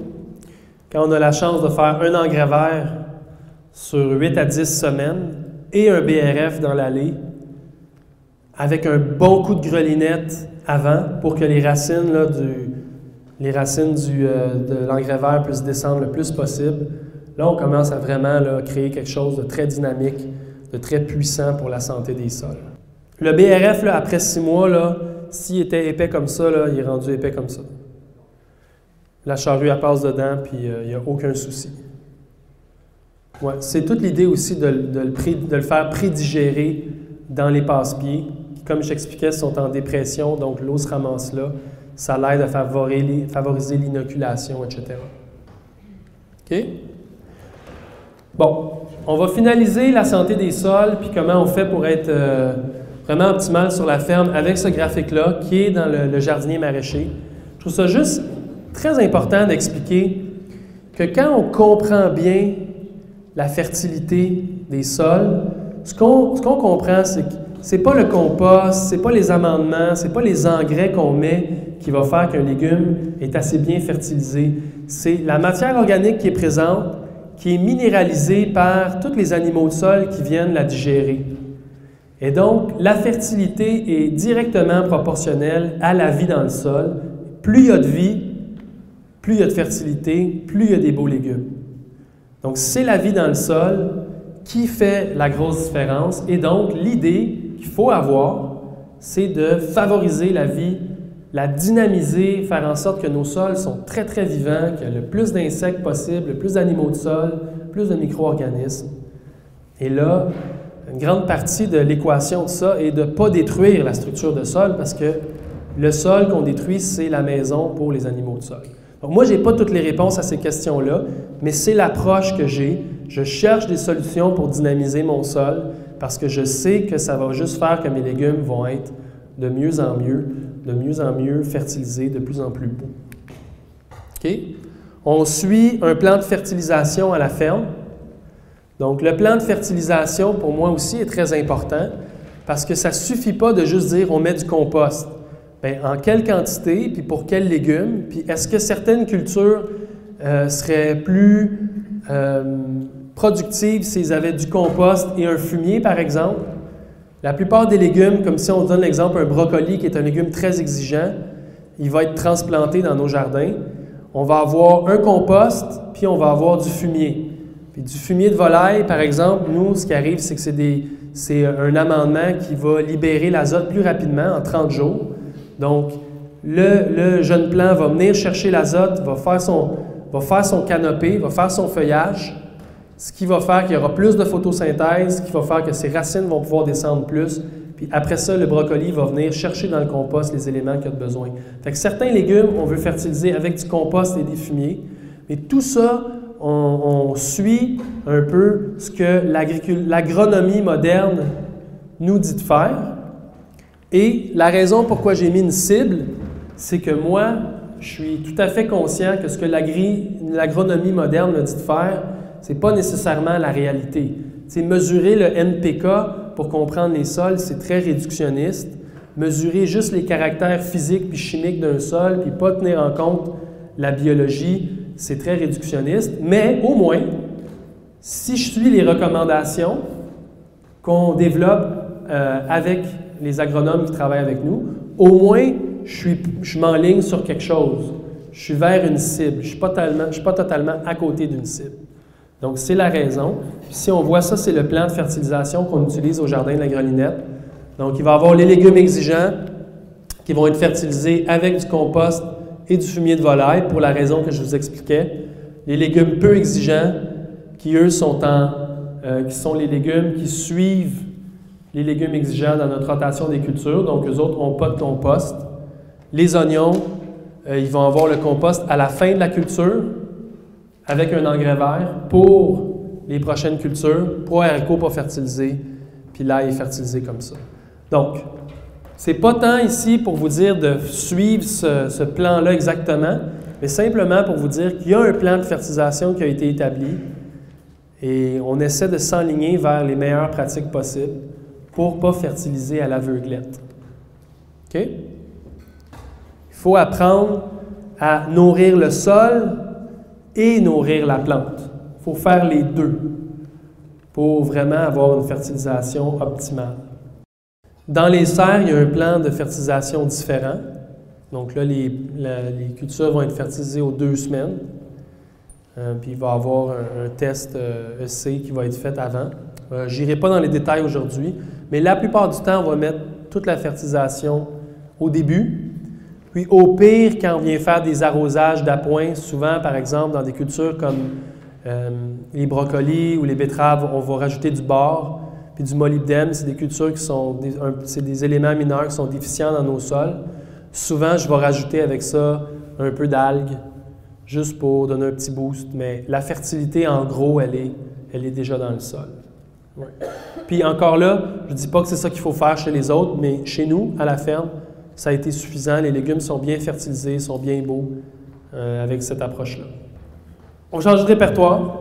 Un autre élément, un facteur de réussite de la ferme, c'était de toujours chercher à optimiser l'efficacité avant la surface. Donc, ce qu'on veut, c'est optimiser ce qui est déjà en place avant d'imaginer pouvoir faire ailleurs.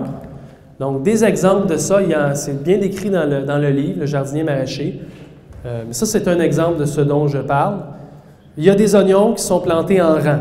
3 rangs, un oignon au 6-7 cm. On change la stratégie où, au lieu de les transplanter un par un, on les part à l'intérieur en multicellules en motte de 3. Donc, il va y avoir 3 oignons par motte et on va transplanter comme ça, ce qui fait qu'on transplante 3 fois plus rapidement et ça devient beaucoup plus facile de sarcler les cultures avec les binettes. Également, plus de rendement par mètre carré. Les poireaux, c'est un autre exemple. On veut blanchir le fût du poireau. Traditionnellement, on fait ça en butant le poireau avec de la terre. Donc, si on veut buter le poireau sur une planche de 75 cm, on a 2 rangs.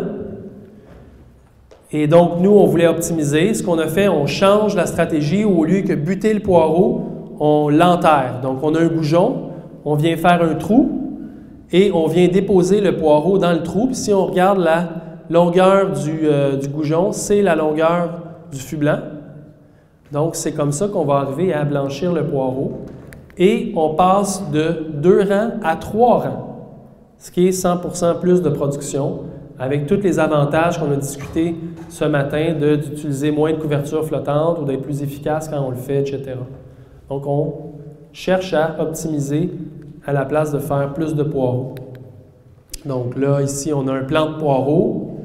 Au lieu de faire un trou à la fois, on aimerait ça d'en faire 3. Et ici, ça vient marquer où le prochain trou va avoir lieu. La stratégie, elle fonctionne. Il faut partir les poireaux environ 4 semaines plus tôt. On veut avoir des poireaux là, qui vont avoir... Moi, je fonctionne beaucoup en pouces. Là, des fois, c'est difficile, mais au moins un bon 20-25 cm, je pense. On va leur donner une petite taille là, juste à la fin pour avoir la bonne longueur uniforme. On va donner une petite coupe aussi sur les racines. Puis après ça, on vient les déposer dans le trou. On va faire un arrosage léger. Puis on va laisser ça comme ça. Il ne faut pas boucher le trou parce que sinon, le poireau va être asphyxié. Mais éventuellement, au fil des semaines, le poireau va prendre de l'ampleur. Il va prendre son trou, comme on dit chez nous. Puis quand il va avoir un sarclage, bien là, tranquillement, le trou va se remplir. Et à la fin de l'exercice, le poireau, là, il va avoir tout pris l'espace qu'il a. On va rajouter de la paille dans notre itinéraire. On va rajouter un autre 5-6 cm, 10 cm de paille. Puis à la fin, on va avoir des longs poireaux. Voilà, c'est comme ça qu'on fait. Okay? Ça, c'est des exemples d'augmenter l'efficacité. Les tomates, au début, nous, on avait 2 tunnels qui faisaient 30 mètres par 4 mètres. Et on faisait des tomates un peu, je dirais, sans trop grand degré de complexité. Un peu à la méthode des tomates de champ, même si c'était des tomates indéterminées. Éventuellement, on a remplacé les 2 tunnels par une grande serre de 8 mètres par 30 mètres. Donc, c'était le même espace, mais juste un plus gros volume d'air, donc plus facile à chauffer au printemps puis à l'automne parce que nos serres sont chauffées. Et on a engagé un agronome qui nous a suivis, qui nous suit encore, qui est un spécialiste de production de tomates en serre. Et avec lui, on a appris à greffer les plants, ce qui est très, très facile. Si vous n'avez jamais greffé des plants, ce n'est pas très compliqué. On part le cultivar qu'on veut avoir les tomates de et le greffon qui, lui, qui a été hybridé pour être résistant aux maladies de sol. On les part côte à côte. Puis à un moment donné, on va couper la tête d'un, puis couper la tête de l'autre, puis on va prendre la tête et le pied. On va les fusionner avec une petite clip, ce qu'on voit ici, puis on va les garder dans une humidité relative pour 4-5 jours, pour après graduellement commencer à les endurcir au climat extérieur. Et le plant va être greffé pour nous donner le meilleur des deux mondes. Donc c'est la façon commune de gérer les maladies de sol et les problèmes qu'on pourrait avoir là, avec l'effet qu'il n'y a pas de rotation. Mais on a appris à revisiter les espacements de culture, d'être beaucoup plus serré, travailler sur 2 têtes et drageonner, effeuiller de façon hebdomadaire, d'abaisser les plants aussi à chaque semaine, de vraiment faire une régie de culture très, très serrée. Mais à la fin de l'exercice, on est passé de X nombre de tomates à 10X. Donc 10 fois plus de tomates sur la même surface cultivée. Des tomates qui sont mûries sur le plant, des cultivars qui sont choisis pour leur goût, donc des très bonnes tomates. Et tout était une question d'optimiser, d'apprendre à travailler différemment sur la même surface cultivée. OK? On a aussi rajouté un contrôleur, une station météo, pour pouvoir gérer les ouvertures de côté de la serre. Donc nous, en Amérique, toutes les serres, ils ont ce qu'on appelle des roll-up. Je ne sais pas comment on dit ça en français, mais c'est des tubes qui roulent, puis qui montent, puis qui descendent. Et donc, ce qu'on veut, c'est surtout enlever l'humidité au Québec dans les serres. C'est le gros problème qu'on a. Donc, le matin, nous, à 5 heures, le contrôleur va dire à la serre, à la fournaise de partir la chaudière, de chauffer, puis on va ouvrir un peu les côtés, puis là, l'humidité va sortir de la serre. On va faire ça pendant une demi-heure, chauffer avec un minimum ouvert pendant une demi-heure à chaque matin, même en été. Puis ça règle une grosse partie des problèmes d'humidité qu'on a dans nos tomates. Donc, tu sais, il y a un investissement qui est mis pour ça, la serre, le chauffage, le contrôleur, tout ça, et ça explique pourquoi on ne veut pas faire de rotation avec les tomates, parce que ce n'est pas des systèmes qu'on peut déplacer. Okay? En bout d'exercice, on a des très belles tomates, des bonnes tomates. Puis les tomates, c'est le numéro 1, c'est le légume qui nous rapporte le plus. Environ 20% des ventes, là, c'est les tomates. Puis on essaie d'être les premiers au marché avec les tomates parce que ça fait une grosse différence au niveau là, de la vente. Nous, on utilise beaucoup de semences hybrides à la ferme. L'idée avec les semences hybrides, c'est qu'ils ont été croisées pour être plus performants. Nous, c'est ce qu'on cherche à avoir dans le jardin. Je sais que ça choque, là, mais j'aime mieux dire la vérité puis être transparent que de raconter une histoire, là. Ouais. Tu sais, le plus gros problème qu'on a à faire des tomates, c'est les maladies. Puis la règle numéro 1, c'est de prendre des semences où les maladies ont été enlevées par sélection. Donc, c'est des tomates qui ont été sélectionnées pour avoir moins de maladies. Ça, c'est la règle numéro 1 que nous, on suit, on respecte. La plupart des gens qui font des légumes bio au Québec vont aussi suivre cette idée-là, de dire, on ne veut pas se rendre à mettre du cuivre puis du soufre sur nos tomates. Donc, on va prendre des cultivars qui sont résistants à la moisissure olive, par exemple. Mais là, ces cultivars-là, ils ont été travaillés, ils ont été hybridés pour ça. Donc, c'est notre expérience avec ça. Ouais, ça c'est toujours malheureux, hein? Je ne sais pas si j'ai une recette pour ça, mais ça peut être en sous-filet, peut-être. Je ne sais pas s'ils viennent par en dessous. C'est sûr que la règle numéro 1, quand on a un problème, c'est de mettre un filet anti-insecte. Là, ça devient une barrière mécanique. Ça règle une grosse partie des problèmes. Nous, on a aussi la teigne, qui est un insecte là, qu'on a au Québec, qui peut venir pondre sur les petits poireaux. Donc, certaines années, On fait un dépistage. Si les teignes sont plus élevées que d'habitude, on va mettre des filets par-dessus. Mais moi, je n'ai pas tant de pression que ça, des campagnols. Nous, on les appelle les mulots. Oui, on fait tous nos semis. J'ai pas de présentation. J'aurais dû, parce que je sais qu'ici en France, vous travaillez beaucoup avec des mottes. Puis nous, on n'a pas de moteuse. Je ne sais pas si vous dites ça, une moteuse, hein? On n'a pas de moteuse en Amérique, au Québec du moins. Ou s'il y en a, là, c'est pas commun. Donc, on travaille beaucoup en plateau multicellules. Et voilà, on fonctionne comme ça. OK? Donc, certains outils de la ferme. On est toujours, je vous ramène, on est toujours dans des facteurs de réussite du projet.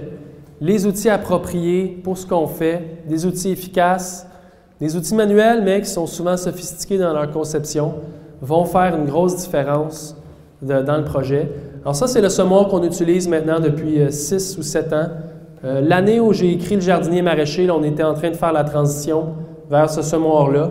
Le semoir Jang, un semoir coréen, très, très bien construit, qui est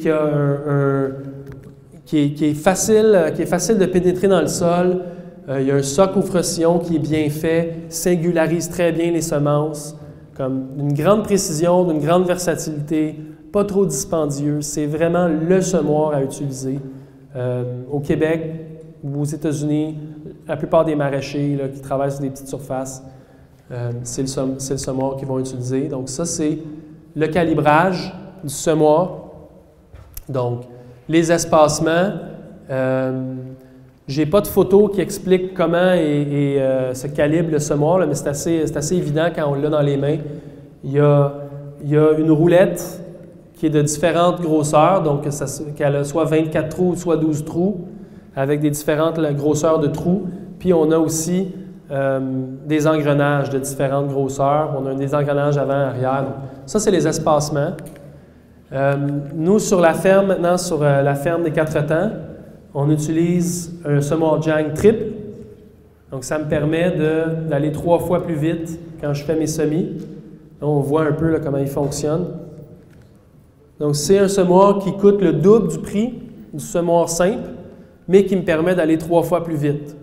J'ai fait le calcul que ça valait la peine, que l'outil était payé en moins de 2 saisons avec mon temps. Donc, je n'ai pas hésité. Et voilà, on fonctionne comme ça. Encore là, je le répète, mais on voit à quel point travailler avec des planches qui ne sont pas trop larges fait en sorte qu'on est capable d'aller travailler sans piler dans les planches. Moi, je pense que ça fait une grosse différence. Donc, voilà. Ça, c'est un autre semoir. Plusieurs personnes en France l'appellent le semoir Coleman. Ça me fait toujours rire, ça. Le semoir Coleman. C'est un semoir, le semoir à 6 rangs. Donc, il fait 12 rangs sur 75 cm. On l'utilise beaucoup pour les radis, aussi pour toutes les verdurettes, le roquette, bébé moutarde, bébé kale, les verdures asiatiques. Donc, cet outil-là a été conceptualisé en même temps pour travailler efficacement avec lui, qui est une récolteuse à mesclun, qui permet d'optimiser la récolte de façon considérable. Là. Ce qui me prenait avant 4 personnes 1 heure me prend maintenant à peu près 20 minutes. Donc, c'est un gain d'efficacité incroyable. Pour que la récolteuse fonctionne bien, il faut que le semis soit très, très serré pour que ça tienne ensemble comme un pain. Donc, on les utilise ensemble. Ça commence à être intéressant de faire de la roquette, ou du bébé kale ou de la bébé moutarde, parce que ça va vite récolter. Puis nous, on réussit quand même à avoir environ 15 à 16 $ le kilo pour des verdurettes comme ça. Ça vaut vraiment la peine. Avec les densités qui sont écrites au tableau, tu vas avoir un beau semis. 6 rangs sur 75, sans problème. On sème des carottes aujourd'hui à chaque semaine. Donc, ça fait plusieurs années là, qu'on a une bonne idée de comment procéder. La seule façon qu'on a réussi à avoir assez de carottes pour tous les gens qui veulent manger nos carottes, c'est le légume qui sort le plus sur nos marchés. Les gens en raffolent. On pourrait avoir des piles hautes comme la salle ici, puis les carottes, des carottes, des carottes, des carottes, des carottes, des carottes. C'est long faire des carottes. On en sème à chaque semaine. 4 ou 6 planches maintenant. Puis on y arrive comme ça. Le motoculteur. Donc ça, c'est un autre outil très important dans notre boîte à outils. J'ai mis cette image-là pour dire, je pense que ce n'est pas très important quelle marque de motoculteur on a, en autant que les manchons puissent être réversibles pour pouvoir opérer avec des outils à l'avant ou des outils à l'arrière. Donc, si le motoculteur que vous avez ici est vert, jaune, bleu, peu importe, mais ça, c'est quand même quelque chose d'important. Et aussi que tous les outils que vous voulez utiliser soient disponibles avec cette marque de motoculteur-là, parce que entre eux autres, ce n'est pas tous les outils qui sont compatibles. Il y a certains motoculteurs qui ne permettent pas de connecter avec certains équipements. BCS, en tout cas, en Amérique, aux États-Unis puis au Canada, c'est définitivement la marque de motoculteur qui a une immense longueur d'avance. Donc, ils offrent maintenant plusieurs équipements. Il y en a qui sont peut-être même moins connus ici. Là. Bien, ça, c'est une herse qui est fabriquée au Québec, en fait, qui est distribuée partout en Amérique. Ça, on en a parlé, la tondeuse à fléau, la charrue, le rotoculteur. Et maintenant, on a travaillé avec BCS pour mettre un rouleau, puis on utilise le même ajustement qu'ici. Puis le rouleau à l'arrière permet au rotoculteur de ne pas aller jusqu'au fond pour faire vraiment juste un travail de surface, un peu comme quand je vous présentais le microculteur tout à l'heure, qui était propulsé par une batterie. C'est la même idée. Et donc ça, c'est juste un équipement que tu peux acheter pour rajouter sur ton rotoculteur. Donc ça vient de sortir et je pense que ça va faire quand même beaucoup d'adeptes parce que quand on regarde le prix d'une herse rotative, c'est plus que 2000 $. Puis pour certains qui démarrent des projets, c'est un peu cher. Tandis que ça, bien, pour 200-300 $, bien, on rajoute au motoculteur. Ce n'est pas aussi efficace en termes de conservation de la santé du sol parce que ça crée quand même un lissage, mais c'est certainement moins pire que d'aller sur 20 ou 30 cm puis tout détruire la structure de sol comme le ferait un rotoculteur. Donc voilà.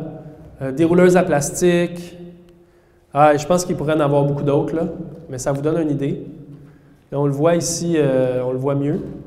Il y a aussi, moi je suis vraiment chanceux, là, au Québec, on a une personne qui passe beaucoup de temps à chercher à innover avec les motoculteurs et les outils, c'est Benoît Tivierge. Donc, Benoît, lui, a aussi inventé un autre équipement qu'on rajoute, encore une fois, au rotoculteur.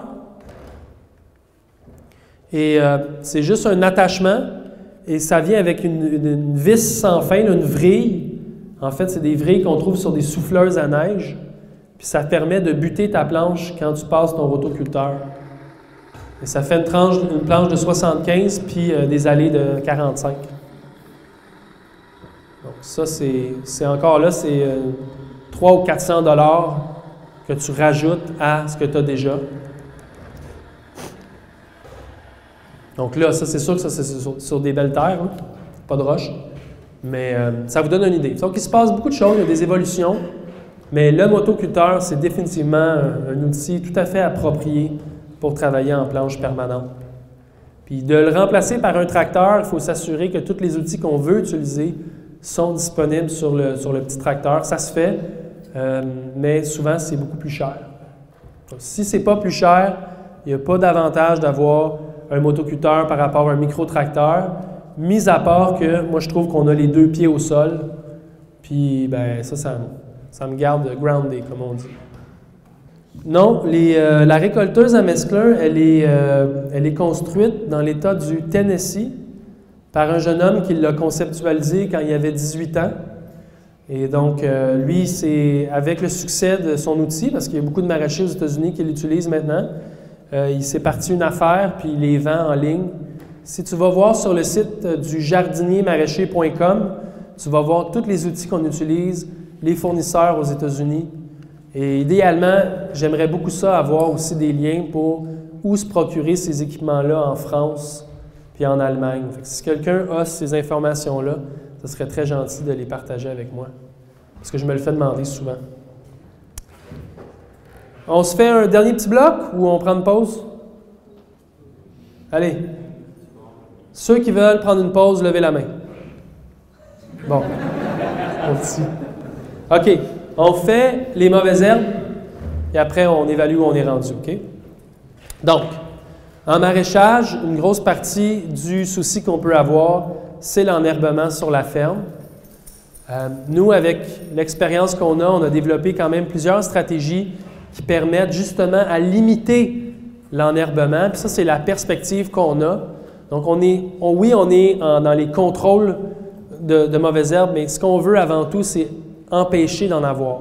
En gros, les stratégies qu'on utilise, c'est, premièrement, les espacements serrés qui forment une canopée, qui fait en sorte que pour la plupart des cultures, on va faire un sarclage, puis après ça, la culture est couvre-sol. Il y a une occultation qui se fait par la canopée, puis il n'y a plus ou pas de mauvaises herbes.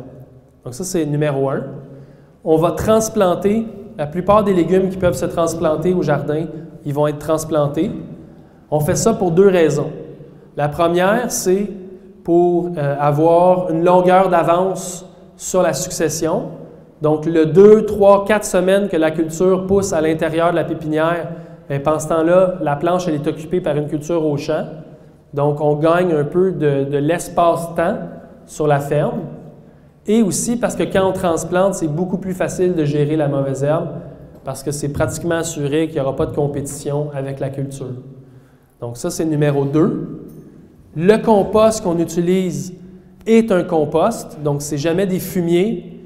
La différence principale entre un compost et un fumier, c'est que le compost a été tourné et a chauffé à un degré où les graines de mauvaises herbes ont brûlé. Donc, on n'est pas en train de mettre des graines de mauvaises herbes dans le jardin. Donc, on n'utilise pas de fumier principalement pour cette raison-là. C'est la même chose avec la paille. La paille, on utilise des pailles qui sont soit des pailles de seigle première coupe, mais la dernière chose qu'on veut, c'est prendre des pailles qui ont été faites en bio, qui sont remplies de graines de mauvaises herbes, puis là, tu viens mettre de la mauvaise herbe partout dans ton jardin. Donc, on est très, très sensible à ça. Ça l'explique une partie des raisons pourquoi on n'utilise pas de la paille régulièrement, parce que trouver de la belle paille bio sans mauvaise herbe au Québec, c'est pas si facile. Ça, c'est numéro 3. Numéro 4, puis on va en parler, on va sarcler au bon moment.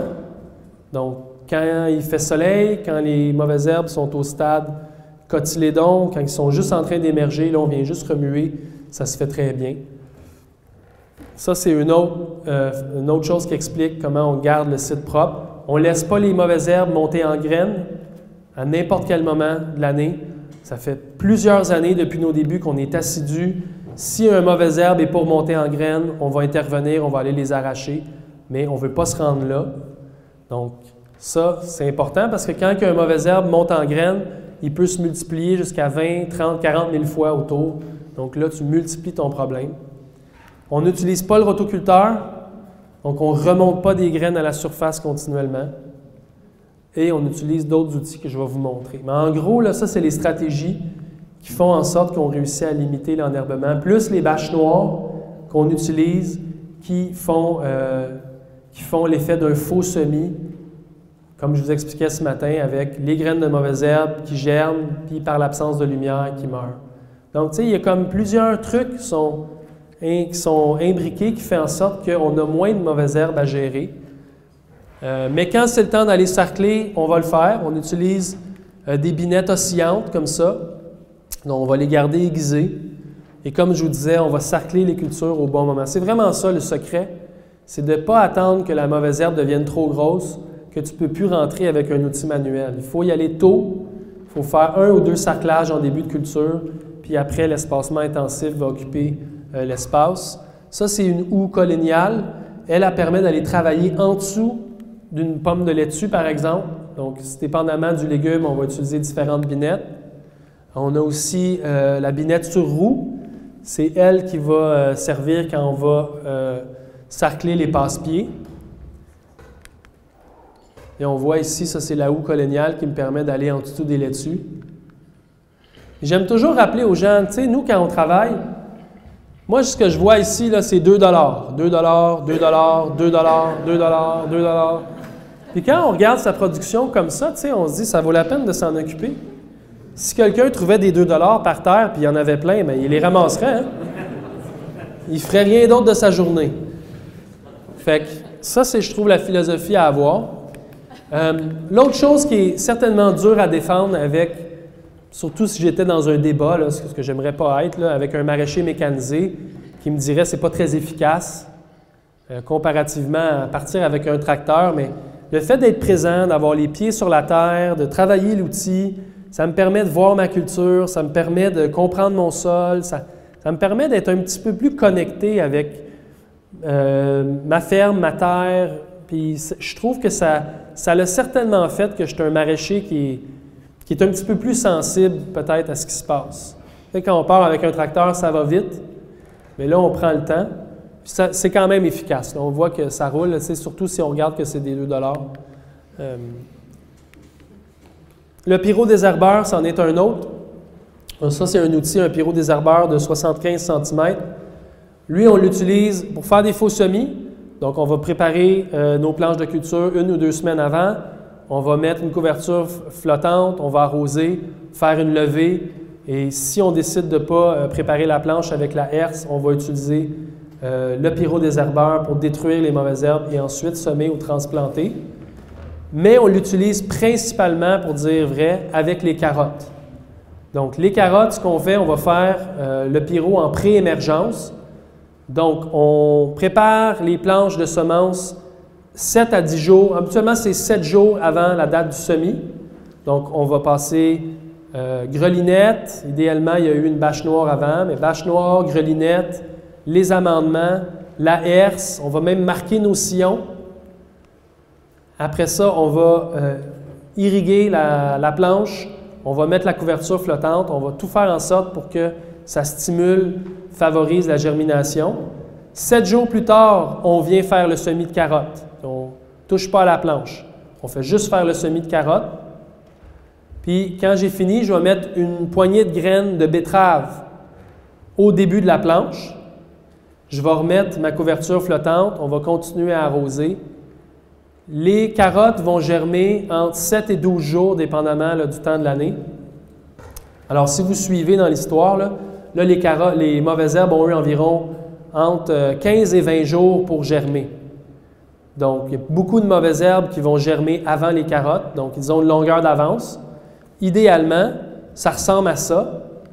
Puis moi, quand je vois les petites feuilles de betterave mauve commencer à sortir, c'est mon indicateur que c'est le temps de passer avec mon pyro-désherbeur. C'est à ce moment-là que j'interviens pour détruire par choc thermique toutes les graines de mauvaises herbes qui ont germé. Le lendemain ou le surlendemain, les carottes vont sortir, émerger dans un sol qui n'aura aucune mauvaise herbe. Puis on va avoir une longueur d'avance sur les mauvaises herbes de cette façon-là. Donc c'est un outil très, très utile, mais il ne faut pas manquer son coup. Parce que si jamais tu oublies, là, tu es vraiment... nous, au Québec, on dit que tu es dans la marde. Okay? Tu es vraiment dans la marde.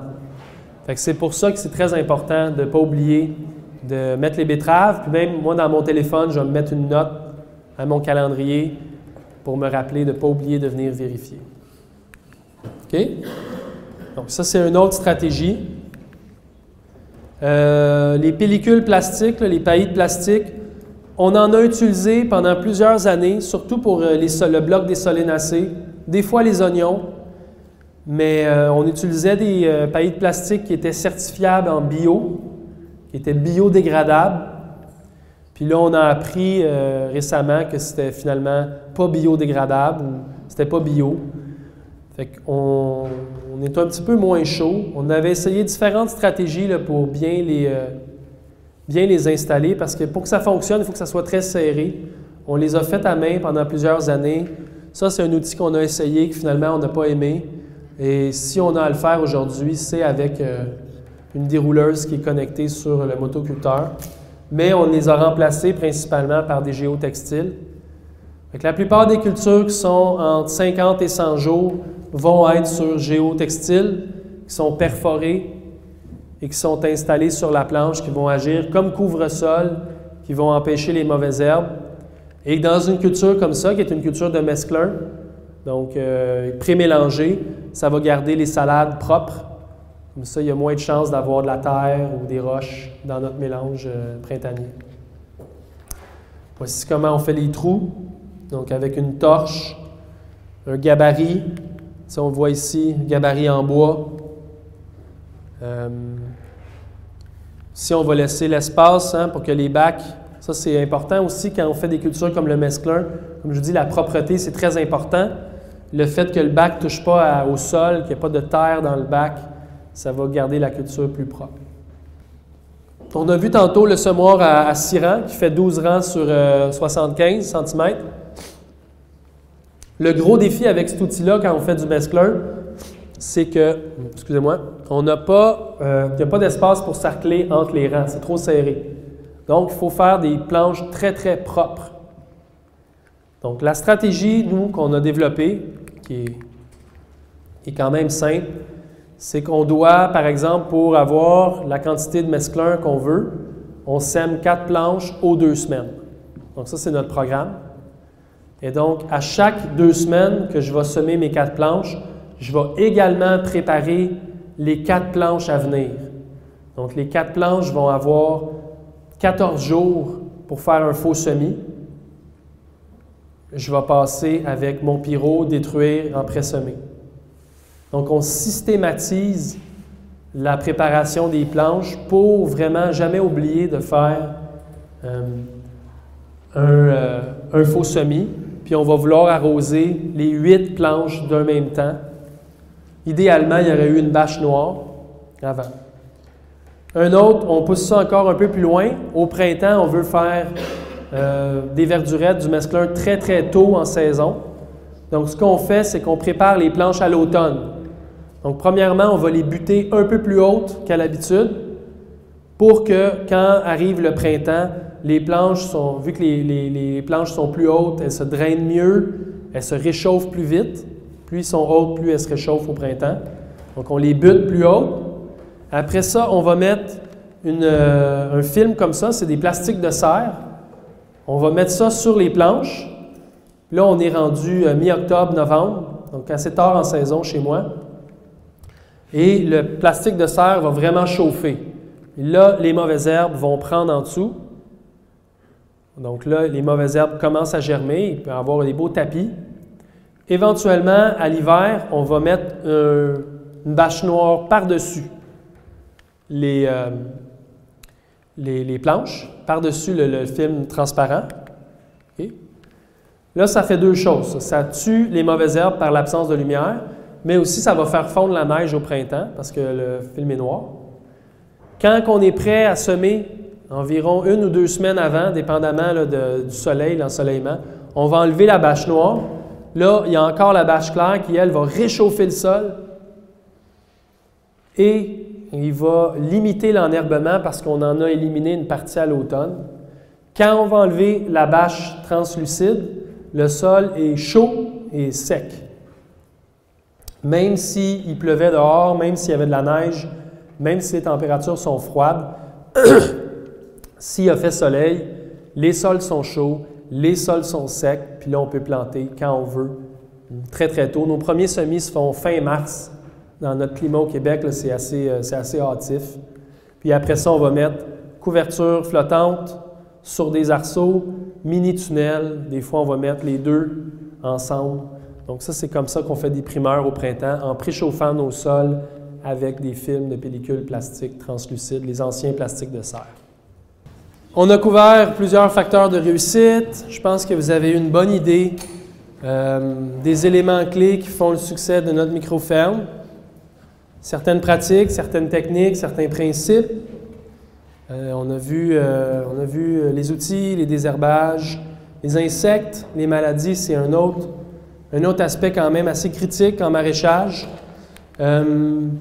Je ne vais pas m'éterniser, on pourrait parler de tous les insectes possibles et la remédiation, on pourrait parler de chaque maladie, comment on les traite, etc.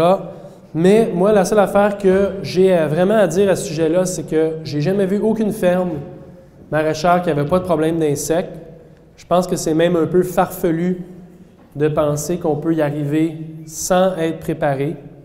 En tout cas, moi, j'ai vu plusieurs personnes qui étaient très mal préparées pour des problèmes d'insectes. Hein. Quand on met tant d'efforts pour bien préparer les sols, partir des beaux semis en pépinière, transplanter, puis là, se les faire bouffer, c'est vraiment pas chouette.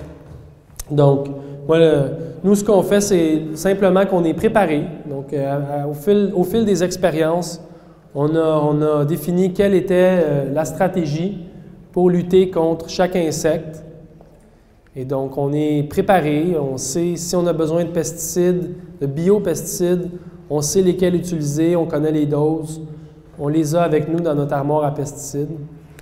Mais définitivement, le numéro 1, ah ben, mon clicker vient de mourir, faut pas, c'est les filets anti-insectes. Les filets anti-insectes, c'est une approche mécanique, c'est une approche, c'est une barrière physique. En bio, c'est définitivement la solution la plus simple. Il y a un coût pour acheter les filets, mais si on leur fait attention, ils vont durer plusieurs saisons. Puis à chaque fois, on est presque assuré d'avoir un bon résultat. Fait que nous, beaucoup de cultures qui sont sensibles, on va prendre aucune chance puis on va les protéger avec des filets anti-insectes. Tu sais, on voit vraiment les différences, là. Ça, c'est l'altise sur les crucifères. Nous, on ne peut pas faire aucune crucifère sans que l'altise soit un gros problème. Donc, dès que la culture est semée, le filet est mis par-dessus. On voit dessus, il y a différents filets grosseur de maille pour différents insectes. Ici, on veut se protéger contre un insecte que nous, je ne sais pas si vous avez ici, mais c'est la chrysomèle rayée du concombre. Donc, on a des mailles qui sont plus grosses. Le filet est plus résistant, coûte moins cher. Puis ici, c'est un 25 grammes, c'est très, très serré comme tissage. C'est un filet qui est beaucoup plus sensible, mais qui empêche l'altise, la teigne, des insectes qui sont assez petits quand même de pénétrer. Moustiquaires dans nos tunnels froids, fait une grosse différence. Donc, encore là, on essaie de se protéger contre la chrysomèle. Donc, la serre, elle a été complètement étanchéisée. Elle est étanchéisée, pas facile à dire. Donc, les moustiquaires ont été posés avant les plastiques, puis les plastiques viennent par-dessus. C'est vraiment important, dans ce contexte-là, qu'il n'y ait aucun trou, que ça soit étanche. Tu sais, on n'est pas un peu étanche. Tu es étanche ou tu n'es pas étanche. Il n'y a pas de juste milieu, donc il faut faire un bon travail. On va aussi, à certaines occasions, avoir recours à des biopesticides. Donc, si c'est la survie de la culture qui est en jeu, bien, on ne va pas hésiter, mais on va toujours faire des dépistages avant et on va avoir une bonne idée de si ça va être problématique ou pas. On ne fait aucun arrosage comme systémique. C'est vraiment, s'il y a un problème, on passe puis on vérifie. Si on utilise un biopesticide, on va s'habiller. En conséquence, c'est quand même des poisons. Il ne faut pas faire l'erreur de penser que ce n'est pas nocif, c'est toxique. Donc, même à la limite, on pourrait mettre un masque également. Mais les dépistages, c'est très important. Nous, on est chanceux au Québec, on a une alerte phytosanitaire qui nous avertit. C'est tout un réseau de dépisteurs professionnels qui, à chaque semaine, nous envoie une alerte en été pour nous dire tel insecte est arrivé à tel endroit. Puis aussi, dans l'alerte, il va y avoir un guide pratique de comment bien dépister avec des seuils de tolérance qui nous dit est-ce qu'on devrait intervenir, oui ou non. Donc, j'imagine que vous avez peut-être quelque chose qui ressemble à ça ici, mais ça vaut la peine de s'abonner à ces services-là parce que dépister, chercher quelque chose comme ça dans le jardin, c'est pas la même, on n'a pas la même capacité de bien détecter que quand on va vraiment à la recherche d'un insecte précis sur une culture. Donc, c'est mieux d'être averti, c'est garant de succès. Je vais vite, hein? Je vais vite. Essayer d'en passer le plus possible. C'est un peu ça pour nous, pour les insectes. Pour les maladies, au fil des années, il n'y en a pas eu beaucoup. Dépendamment là, des saisons, quand c'est très, très pluvieux, des fois, on a des maladies fongiques, des mildious qui se développent. On va utiliser beaucoup des bactéries en inoculant les plants. On a différents produits. Aujourd'hui, on est en train de faire beaucoup d'expériences avec les thés de compost. Je vais vous en parler tout à l'heure. Sinon, le dernier recours, c'est vraiment le soufre et le cuivre. On essaie de les alterner, idéalement le moins possible, mais s'il faut, on n'a pas le choix parce que nous, c'est notre gagne-pain, puis on veut que ça fonctionne. Pas beaucoup. Les purins puis les préparations à base de plantes, je les ai pas beaucoup utilisés. C'est un peu moins populaire chez nous. Puis on n'a pas beaucoup d'informations pratiques sur ça. Fait que c'est pas quelque chose avec lequel j'ai beaucoup expérimenté. D'ailleurs, tout à l'heure, je vais en parler, là, mais on commence juste à trouver comment appliquer ces produits-là d'une façon efficace dans les jardins en utilisant là, des dosotrons puis des venturis qui permettent de passer d'un produit d'une shot qui est dans un seau au jardin en passant par le système d'irrigation. Donc, ça nous a pris quand même plusieurs années avant de s'y pencher, mais là, on est rendu là. Je vais prendre un peu de temps pour vous parler d'un autre aspect qui est important sur la ferme. Si on regardait en début, je vous parlais des facteurs de réussite, je parlais d'une méthode, mais je parlais aussi d'une philosophie de vie, puis d'une ambiance générale qu'il y a à la ferme. Puis c'est une grosse partie de la réussite qu'on a aussi, c'est dû aux gens qui sont avec nous, qui travaillent à la ferme. On accueille 2 à 3 employés qui viennent sur la ferme pour 1 ou 2 saisons. Puis on accueille aussi des stagiaires qui viennent pour 3-4 semaines en rotation. Ça, on fait ça dans l'idée de pouvoir fournir à plusieurs personnes l'expérience de ce qu'est une ferme fonctionnelle, qui est à dimension humaine, qui est agréable à être, qui est productive, qui est rentable. Donc, on veut permettre à le plus de personnes qu'on peut de devenir. Moi, c'est une grosse partie de mon bonheur sur la ferme. Ça a été, et ça l'est encore, d'avoir accueilli ces gens-là qui sont venus chez nous, avec qui on a partagé, qui, eux, ont partagé avec nous. On a quand même, je vous dirais, beaucoup appris avec le temps, les expériences bonnes et moins bonnes qu'on a eues, parce qu'il y en a eu des expériences moins bonnes. La première chose qui a été, je dirais, fondamentale au niveau d'accueillir des gens sur la ferme, ça a été de construire un endroit pour eux qui n'était pas la maison. Au début, quand on était en démarrage, on accueillait dans notre maison, on avait des jeunes bébés. C'était pas les années les plus douces, c'était quand même des années stressantes, l'année 1, 2, 3, quand on montait la ferme. Rapidement, on a voulu que les gens... Nous, on a toujours voulu que les gens vivent sur la ferme un peu parce que ça nous permet d'être en communion. J'ai construit un pavillon dans la forêt où est-ce qu'ils sont bien. Ils dorment dans des cabanes qui sont individuelles. Et le pavillon est un endroit communautaire où il y a une cuisine, une bibliothèque, les douches, un salon. Moi, j'ai eu beaucoup de plaisir à construire l'endroit, mais la morale, c'est qu'il n'habite pas avec nous, puis la deuxième morale, c'est que c'est un endroit qui est chouette. On l'a construit avec cœur, avec soin, pour que les gens qui y soient se sentent bien, un peu sur l'idée des auberges de jeunesse. Moi, quand on voyage en famille, on va dans des auberges de jeunesse, puis il y en a certains que tu sens qu'il y a eu une attention qui a été donnée, que les propriétaires ont à cœur, que ceux qui séjournent dans l'auberge passent du bon temps, soient heureux. Fait que c'était un peu l'idée derrière ça, puis je pense que ça porte fruit. J'ai vu beaucoup de projets de ferme où les employés ou les stagiaires sont accueillis de façon convenable, mais sans plus. Et je pense que c'est le retour qu'on va avoir quand on a cette attitude-là. Nous, on a fait les efforts pour créer quelque chose de vraiment beau. Et je pense que ça paye depuis ce temps-là. L'autre élément très important, c'est qu'on prend le déjeuner. Ça, hein, le déjeuner, vous autres, c'est sur l'heure du midi. Vous dites ça, le déjeuner? Des fois, je me trompe. Là. Nous, on dit le dîner. Puis le soir, c'est le souper. Puis le matin, c'est le déjeuner. Fait que là, vous autres, c'est petit déjeuner, déjeuner, dîner. Hein, c'est ça? Bon. J'apprends mon français. Donc, le déjeuner, on le prend à chaque midi avec l'équipe. Donc, c'était toujours moi ou Maud Hélène qui faisait le dîner. Là, c'est maintenant Maud Hélène qui le fait sans moi. Les légumes frais, ensemble, on prend 1 heure, on bavarde, on rit, on est présent. Puis c'est vraiment la colle qui fait que l'équipe travaille ensemble, parce qu'on a un moment avec eux. Puis on mange des légumes extraordinaires. On ne peut pas mieux manger que ça. C'est fraîchement récolté du jardin. C'est végétarien, c'est fantastique. Donc ça, je dirais que dans un programme où on veut accueillir des gens à la ferme, de prendre du temps sur l'heure du déjeuner pour être ensemble, je dirais que c'est un facteur important. Je dirais aussi qu'il y a des petits détails des fois qu'il faut quand même un peu planifier. Il y a une bibliothèque dans le pavillon des employés. Puis régulièrement, moi, je viens voir quel livre est dans la bibliothèque.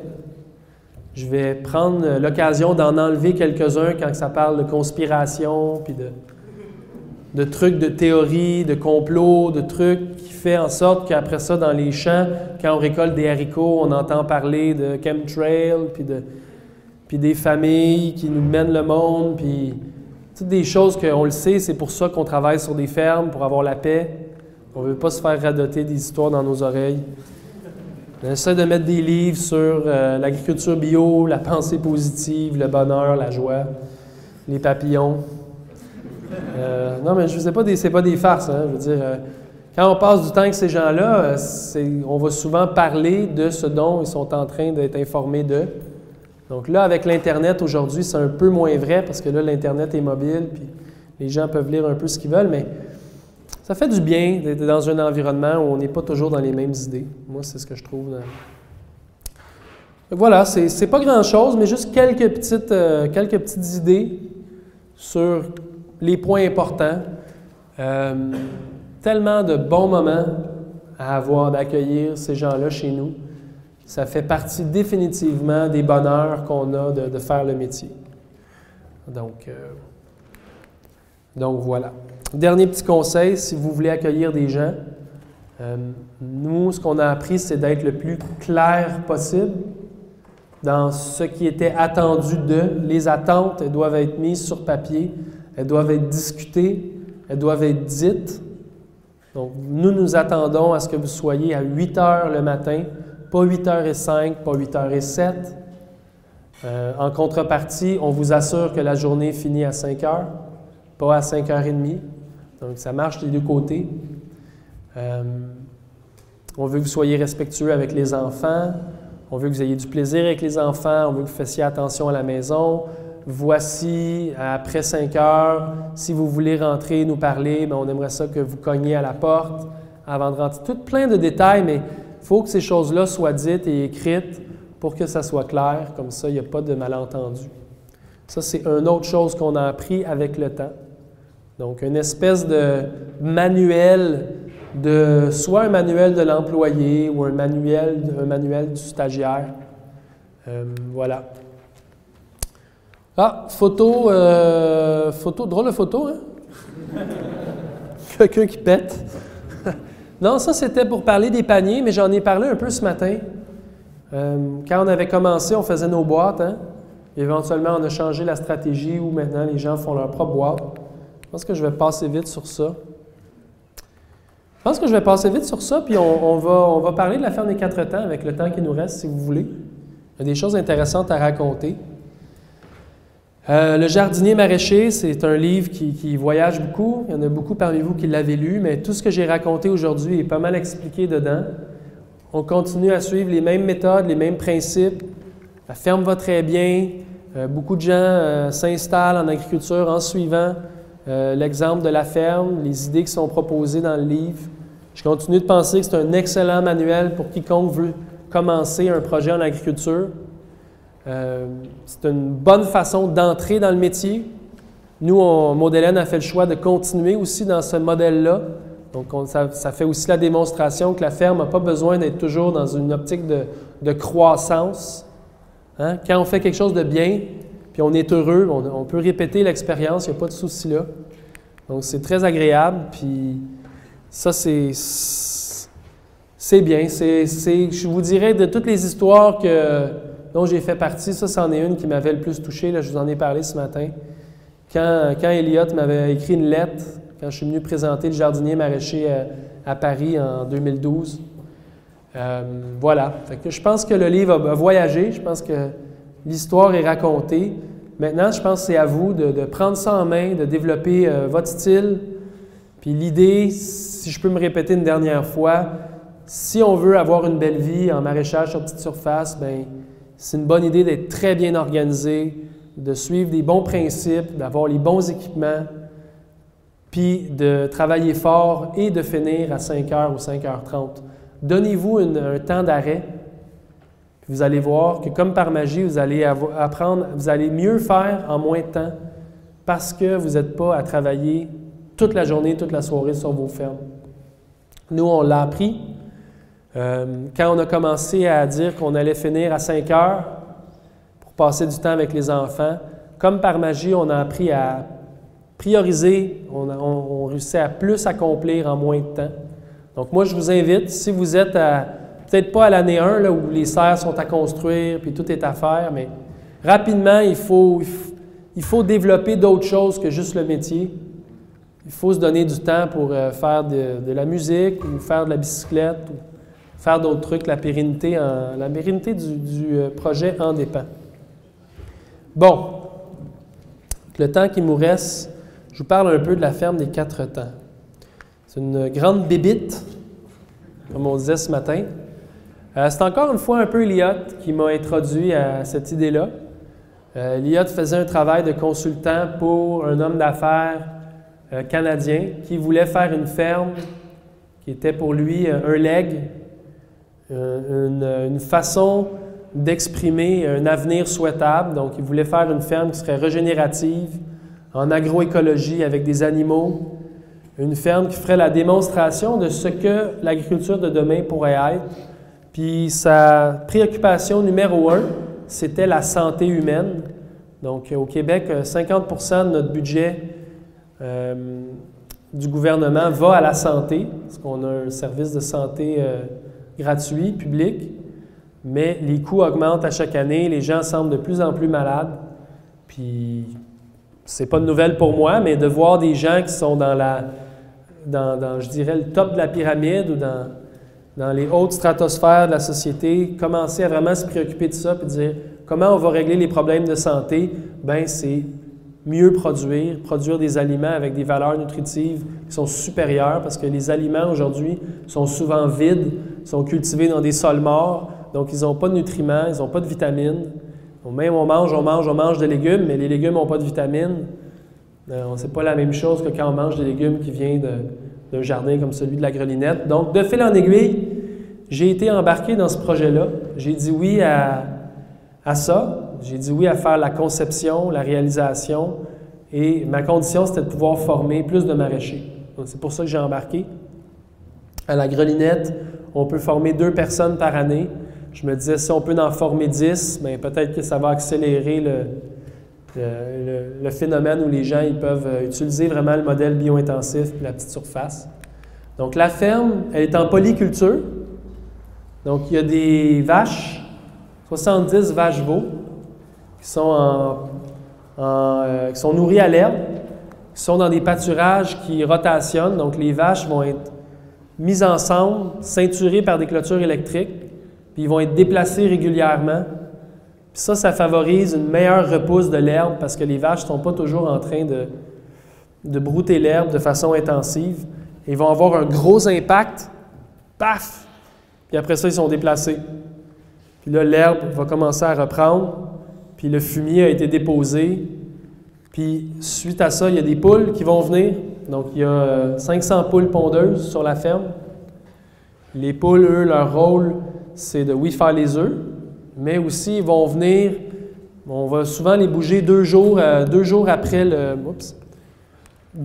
les vaches, puis à ce moment-là, les mouches sont venues pondre des asticots, sont venues pondre dans les bouses, puis il y a des petits asticots qui commencent à sortir. Là, les poules viennent, mangent ça, graffinent le fumier, l'éparpillent. Donc, elles viennent continuer à fertiliser la repousse de l'herbe. Donc, on va avoir des recoupes qui sont des repousses qui sont beaucoup plus rapides de cette façon-là. Ça inspire beaucoup d'un agriculteur américain qui s'appelle Joel Salatin, qui nous a aidés à faire la conception de la ferme. Super intéressant. Donc, dans des poulaillers mobiles, des porcs aussi qui sont en forêt. Donc, on a 15 enclos de 2 ou 3 000 mètres carrés Les porcs sont déplacés d'un enclos à l'autre, comme ça en forêt. Vraiment magnifique, ils vont manger des racines. C'est super intéressant. Donc, une ferme en polyculture et un immense jardin maraîcher qui fait environ 3 hectares. Des serres, beaucoup de serres aussi, pour faire des légumes en hiver. Des serres qui sont chauffées en été et en hiver qui ne seront pas chauffées. Donc, c'est drôle, hein? Mais c'est pas très payant de chauffer des serres en hiver. Mais en été, ça vaut la peine. Tu sais, à partir du mois de mars, là, quand on plante les tomates, on va chauffer les serres jusqu'au mois de novembre. Puis au mois de novembre, il va y avoir des épinards, des ravioles, des radis, des salades qui sont plantées. Puis là, la serre n'est pas chauffée. C'est vraiment le volume d'air, puis le fait qu'ils ne ventent pas dans la serre, qui permet aux légumes de tranquillement s'acclimater au froid. On va les couvrir par moment aussi. Donc, on travaille avec toutes ces idées-là. C'est un beau laboratoire, hein, photo d'Eliott, encore une fois, qui m'a introduit au projet.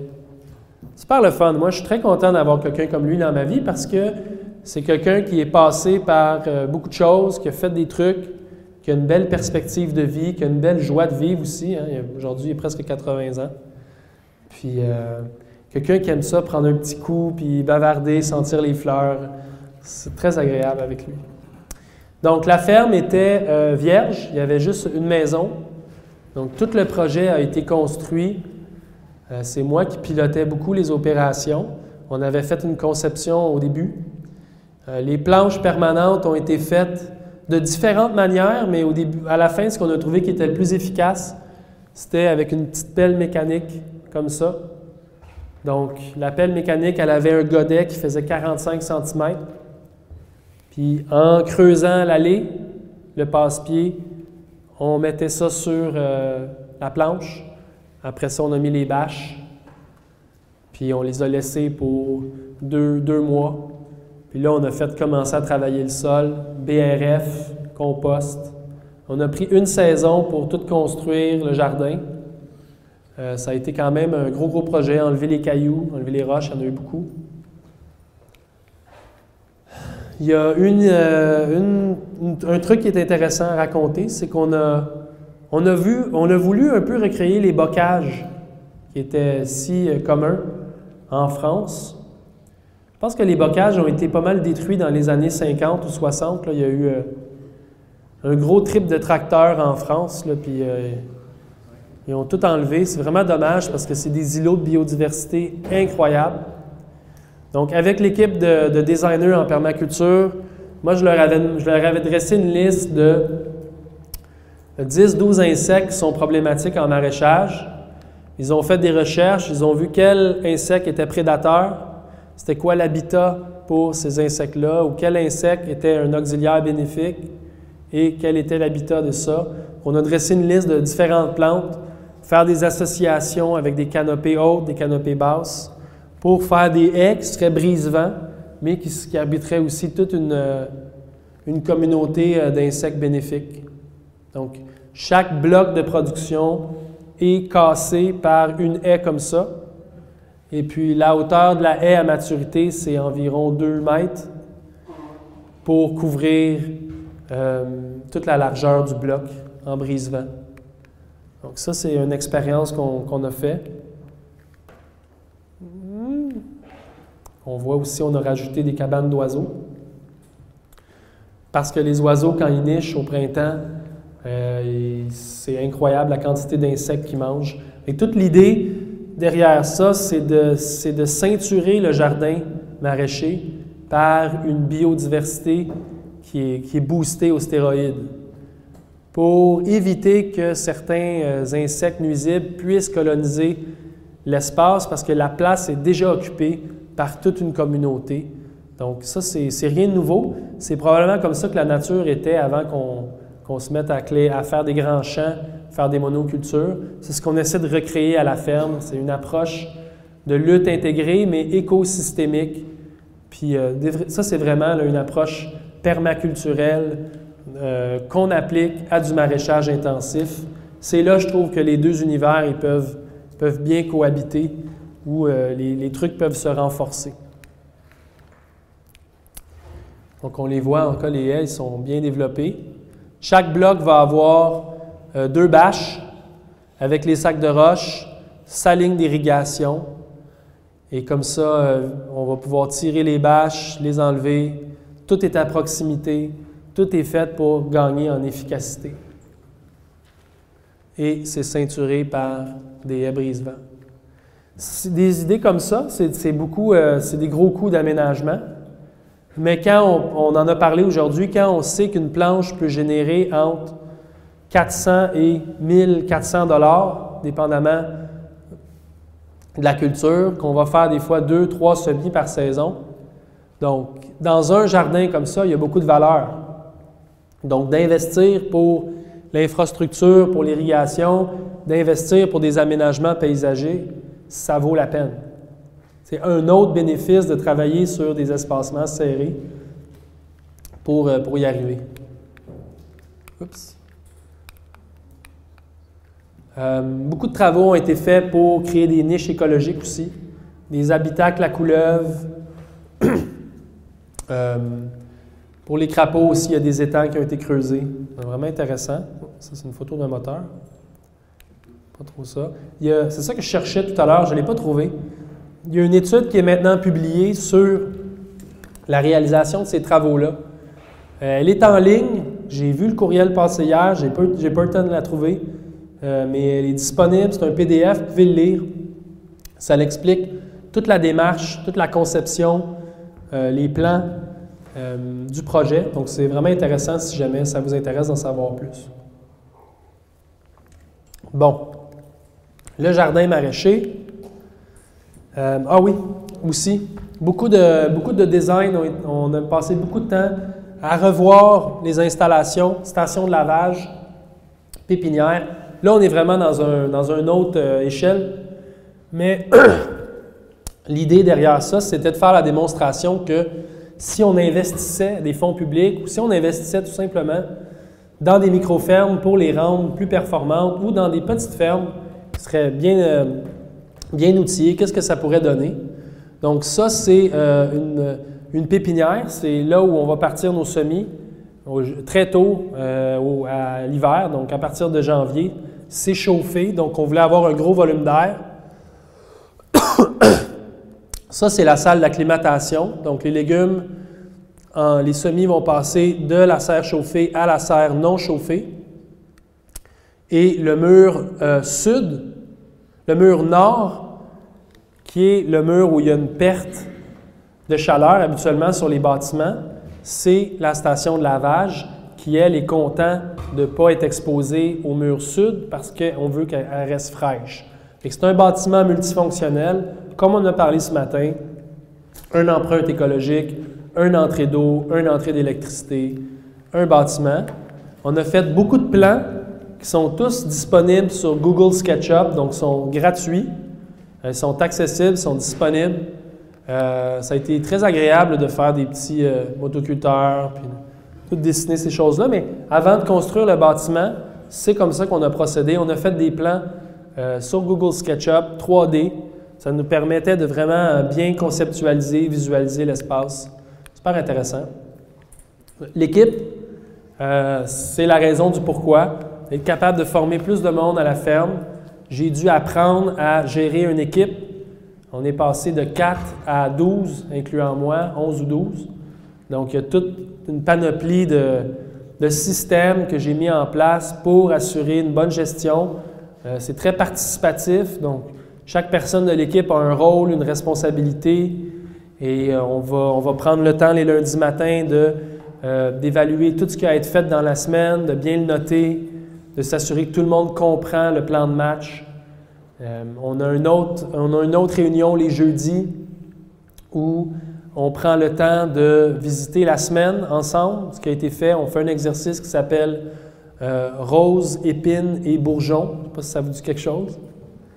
C'est juste un petit temps, on se donne 1 heure avant le dîner le jeudi pour s'exprimer sur quelque chose qui nous a rendu très heureux à la ferme, quelque chose pour lequel on est content, à la ferme ou dans notre vie personnelle, peu importe, c'est ouvert aux deux. Donc ça va être la rose. Ma rose, par exemple, va être, moi, Je suis allé près de Tours, visiter un château, il y avait un beau groupe, tout le monde était excité de ma présence. Ça m'a rendu heureux que je n'avais pas fait ce détour-là pour rien. Ça, c'est ma rose, j'explique un peu pourquoi. Après ça, je passe à mon épine. L'épine est très importante parce que c'est un moment dans la semaine où, quand il y a des frustrations, on est capable de les exprimer. Il y a un lieu puis un moment où ça se fait. Tout le monde est empathique, tout le monde est à l'écoute. Donc là, tu es libre d'exprimer, tu dois exprimer une épine et pourquoi et surtout comment que le problème va se résorber. Donc moi, mon épine serait... j'avais une présentation à faire et j'étais pas à 100% parce que j'ai un rhume qui me suit et ça fait en sorte que je me sens un peu plus fatigué que d'habitude. J'ai besoin de repos. Je vous dis n'importe quoi. Là. Et là, après ça, j'ai besoin de dire, je vais prendre du temps pour me coucher tôt, me reposer. Mais dans le contexte de ferme, ça serait plutôt... Alain a pris les clés de l'auto, ça m'a mis en crise parce que j'ai cherché les clés du camion, je ne les ai pas trouvées, j'ai perdu mon temps, j'étais arrivé en retard pour mes livraisons, les chefs me donnaient de la merde, tout le monde était fâché. Là, ça sort. Puis là, il faut conclure en disant, est-ce que ça serait possible que les clés soient toujours à la même place? Tout le monde est là pour écouter, tout le monde comprend ce qui vient d'être vécu. Ça permet de libérer la pression un peu. Ça permet aussi, quand que c'est mardi matin, puis que Alain était fâché de ça, et était en colère, rouge, il avait envie de tout exploser sur la ferme, de lui dire « Écoute, on va avoir un temps jeudi où on va pouvoir en parler, juste te calmer, il n'y en a pas de problème. » Et là, ça permet de passer. Puis on finit toujours l'exercice en parlant d'un bourgeon. Donc, on part d'une note un petit peu moins positive pour finir sur quelque chose qui nous emballe, qui s'en vient. J'ai hâte au marché samedi parce qu'on a des belles carottes. Je sais que tout le monde va être très excité. J'adore les carottes. C'est des exercices simples, mais ça permet de passer du temps en équipe. Donc, des choses comme ça, j'ai dû travailler pour faire en sorte qu'on puisse avancer. Ça a été très intéressant. La ferme, c'est une ampleur... monstrueuse. Et l'idée derrière ça, c'était de créer un environnement d'apprentissage où les gens qui viennent se former à la ferme sentent la pression. La pression d'avoir à produire beaucoup, la pression que vous avez sur vos fermes quand vous êtes seul ou quand vous êtes sur une équipe réduite. Beaucoup de travail, il faut sortir de la production pour arriver à bien en vivre. Donc, le jardin est surdimensionné pour le nombre qu'on est. Puis moi, mon rôle, c'est de trouver des bons réglages pour, encore une fois, essayer d'optimiser chaque tâche. Un exemple, ça a été les désherbages. Donc, 450 planches permanentes là, à désherber, c'est beaucoup de travail. Donc, j'ai cherché des solutions, des outils différents. Ça, c'en est un ici. C'est la roue maraîchère de Terratech avec le biodisque. On le voit ici. Ça nous permet de sarcler entre les rangs, quand les rangs sont à 3, 4, 5 ou 6 rangs sur 75 cm, on peut ajuster le biodisque, puis le biodisque il va sarcler entre les rangs et sur le rang. Donc, ça me permet de faire vraiment des beaux désherbages à une vitesse accélérée, beaucoup plus vite que ce qu'on faisait anciennement avec des binettes manuelles. Donc, un outil qui révolutionne beaucoup comment on travaille sur la ferme. Là, on le voit sur des betteraves 3 rangs. On vient les sarcler parce que ça va éviter qu'il y ait des collets exposés, mais aussi ça va sarcler entre les rangs. Donc, très, très rapide. Dans des sols rocailleux, etc. Ici, c'est très, très rocailleux. On voit la vitesse du travail.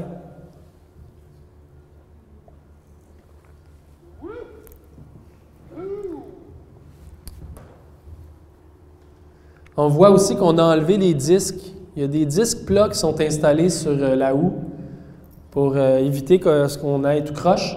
Nous, on les a enlevés parce que ça l'abîmait les... Là, on voit ça, on est sur 6 rangs, les carottes. Ça l'accélère considérablement là, le processus. Et ça va enterrer sur le rang.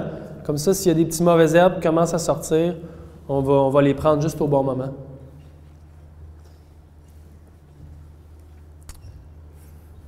OK, ça, c'est un des outils qui a vraiment changé les choses sur la ferme. On n'utilise presque plus les binettes oscillantes. Puis quand on peut, on va toujours travailler avec le biodisque.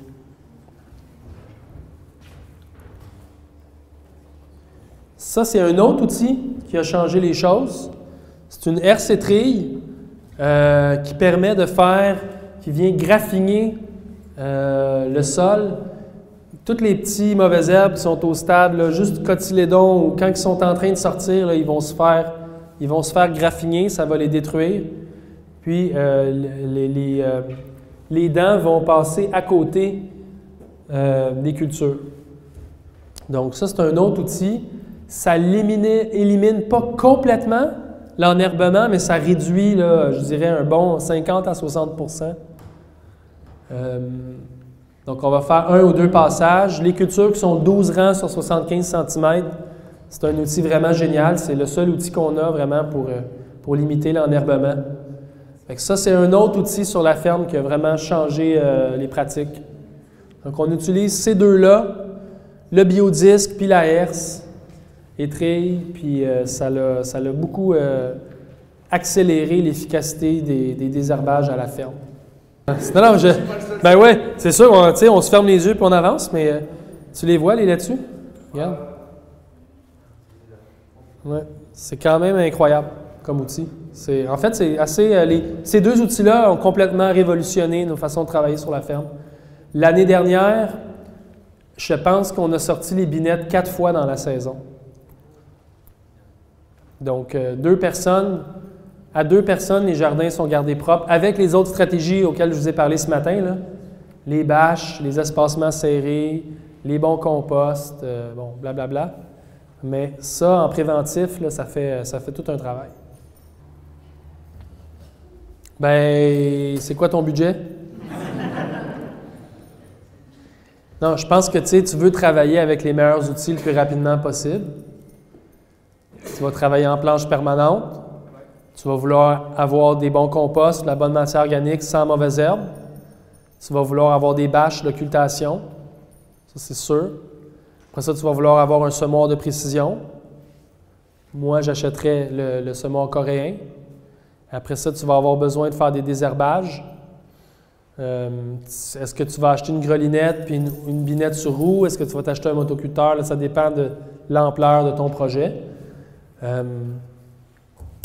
Mais ces deux outils-là, pour le prix qu'ils coûtent, c'est pas un mauvais investissement. Tu vas avoir besoin d'une ou 2 binettes de toute façon. Une binette sur roue probablement. Fait que tu t'en sors pas en bas d'au moins, je sais pas moi, 7-8 outils de toute manière. Mais si tu as les bons, tu vas juste être plus efficace. Puis tu vas arriver plus vite à où tu veux te rendre. Ouais, j'ai pas de... J'ai une formation que je donne sur la planification culturelle. Je pourrais vous montrer un tableau de ce à quoi ça ressemble. Je vais finir ça, puis je vais répondre. Sinon, on travaille avec une compagnie en Californie qui s'appelle Tend, T-E-N-D, qui sont en train de développer un logiciel pour la planification culturelle, la gestion des récoltes, comment faire de la facturation, tout ça intégré dans un système. C'est vraiment next level, mais c'est en anglais. Fait que là, je ne sais pas s'ils vont traduire ça, là, mais des millions. Là, c'est un projet où l'idée, c'était pas nécessairement de créer un modèle reproductible. C'est un laboratoire où on fait des expériences. Le monsieur qui est propriétaire de la ferme aussi voulait faire ça assez rapidement. Donc, les aménagements ont été faits à gros déploiement, les arbres ont été achetés gros. Tout a été fait un peu dans une idée d'aller rapidement. Donc, au niveau des coûts, ce n'est pas super intéressant d'en parler, mais quand on vient visiter la ferme puis on voit, il y a plusieurs trucs qui sont vraiment intéressants. Puis aujourd'hui, si on veut faire une autre ferme comme ça, on a les bons réglages, on sait quel piège ne pas faire. On a appris beaucoup de ça. Ça faisait partie de l'expérience aussi. Ouais. Station de lavage, on en parle peu souvent, hein? C'est malheureux. Mais je vous l'ai dit aujourd'hui, nous autres, 2 jours sur 5, on est dans les récoltes puis les conditionnements. Donc, beaucoup d'emphase est mis sur la santé des sols, sur les équipements, trucs machin, mais le lavage des légumes, c'est une partie importante. Un des outils qui a vraiment qui nous a permis d'optimiser, c'est celui-ci. Premièrement, il y a une conception. Encore une fois, sur Google SketchUp, 3D, open source, disponible si vous en faites la recherche. Toute la conception a été faite sur une plateforme ouverte. Très, très intéressant de pouvoir jouer avec les éléments. En gros, là, la station de lavage, elle est multifonctionnelle. On peut déplacer les trucs. Ça, c'est un autre exemple. Ça, c'est une station de lavage qu'on est en train d'imaginer pour un autre lieu qui est à l'intérieur d'une serre. Je l'ai mis là parce que c'est avec Google Sketch, puis c'est vraiment intéressant. Parce que là, après ça, on peut aller dedans, on peut le prendre, puis tout est à l'échelle. C'est ça qui est intéressant. Ça, c'est comment on lave les verdures, les épinards, le mesclun. Ça s'appelle un bubbler. On n'a pas encore trouvé le nom français. C'est une grande cuve en inox, mais il n'y a pas besoin d'être en inox. Puis c'est une pompe jacuzzi qui vient souffler de l'air, qui fait que les verdures sont vraiment bien brassées et ils sont ultra propres après. Puis les verdurettes vont rester une minute, puis après ça, c'est enlevé, c'est mis dans des essoreuses. Puis ça a accéléré le processus parce que souvent, on va récolter 200-300 kilos par semaine. Donc là, on avait besoin d'optimiser. Donc, quelque chose de vraiment très chouette. On voit aussi ici là, les essoreuses. Vous n'avez pas des laveuses à linge comme chez nous, là, mais c'est comme ça que nous, on fonctionne. On a des paniers. Les paniers s'en vont dans des anciennes essoreuses à linge. Puis le mesclun est propre et sec, prêt à être en sachet, amené au marché. Ça, c'est une autre innovation à la ferme. La transplantation, c'est long. On fait beaucoup de semis. Le paper pot, je pense que vous le connaissez. C'était l'outil avec lequel je pensais qu'on allait vraiment travailler. Malheureusement, il n'est pas certifié en bio au Canada. Donc, pour le moment, on ne l'utilise pas. Je voulais quand même vous le présenter. C'est un outil qui est intéressant. Il permet de faire des transplantations, mais très, très rapides. On le voit ici.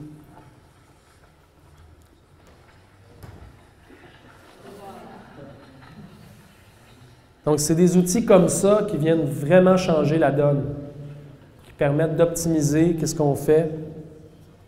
Et si transplanter une planche de 30 mètres prend 1 heure à 2 personnes, puis nous, on peut le faire en 10 minutes, bien, ça fait une grosse différence à la fin de la journée.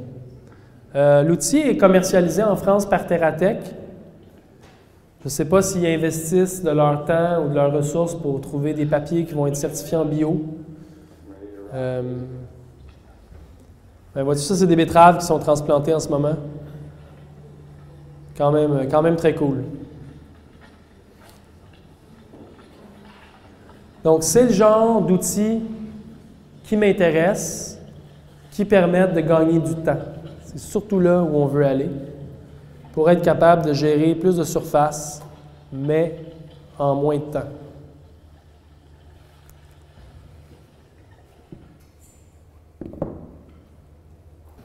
Travailler en sol vivant. Okay, nous, notre approche, c'est l'approche de la boîte à outils. Là, je l'ai en anglais, mais il y a différents outils qu'on a comme maraîcher pour viser l'approche du sol vivant. On en a beaucoup parlé aujourd'hui, mais la planche permanente, l'éviter le motoculteur, ça, on ne veut pas faire ça. Occulter pour les parcelles. On va aussi, des fois, sur cette ferme-là, je fais beaucoup d'expériences sur utiliser des composts pour préparer les sols. Donc, c'est des composts qui ont, encore une fois, pas de graines de mauvaises herbes. Donc, on va étaler le compost 2-3 cm, puis on va semer directement sur des composts qui n'ont pas de mauvaises herbes. Donc, si vous avez des problèmes avec vos carottes, c'est une bonne stratégie.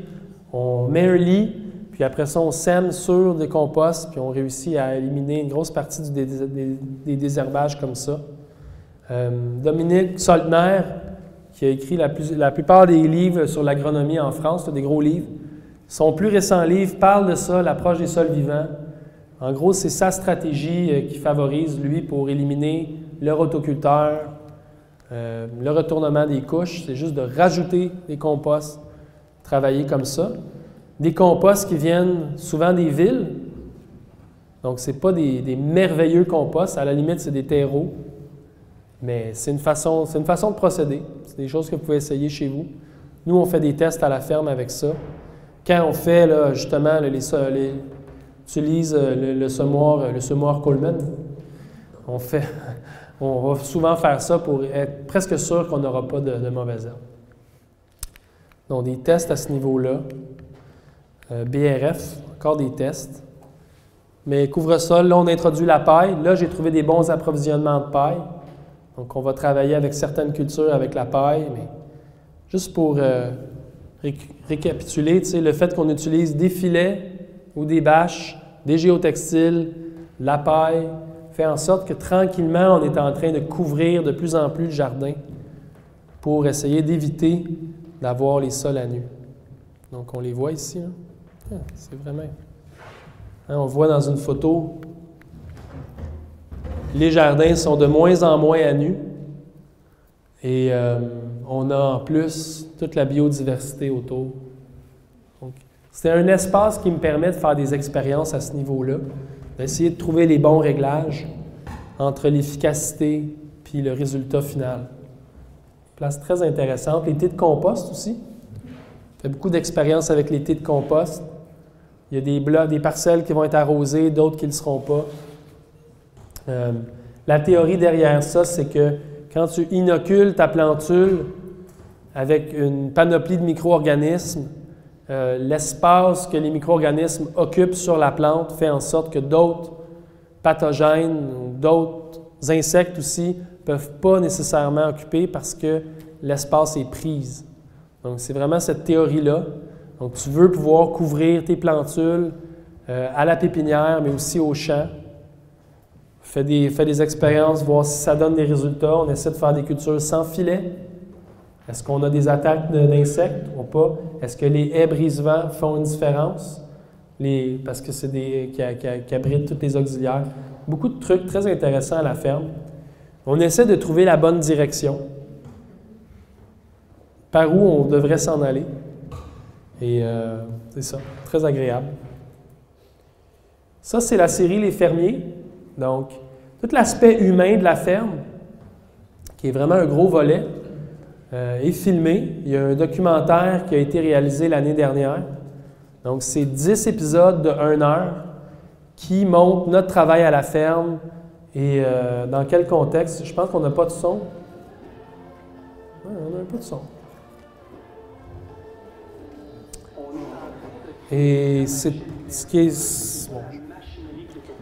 qui est vraiment incroyable dans cette histoire-là, c'est que c'est une série grand public que les gens écoutent à la télévision. Et ça les intéresse beaucoup. Moi, je suis très surpris de ça.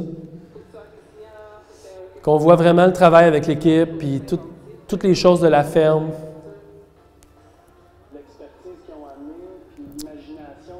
Donc, je vous la présente parce que là, présentement, c'est pas possible de la regarder sur le web, mais à partir de la semaine prochaine, à partir du 5, vous pouvez aller sur le site. Là, la série s'appelle Les Fermiers, puis vous pourrez voir ça. Ouais.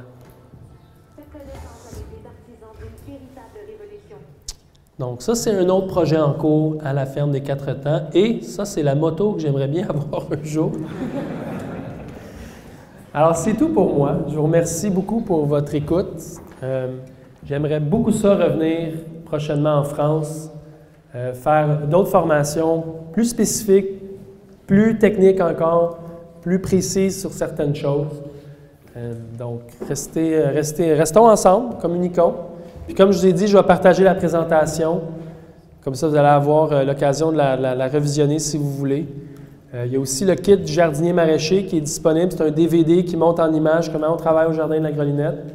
Ça vaut la peine de le regarder. Sinon, moi, je vous souhaite bon succès dans vos aventures agricoles. Puis bon été à tous.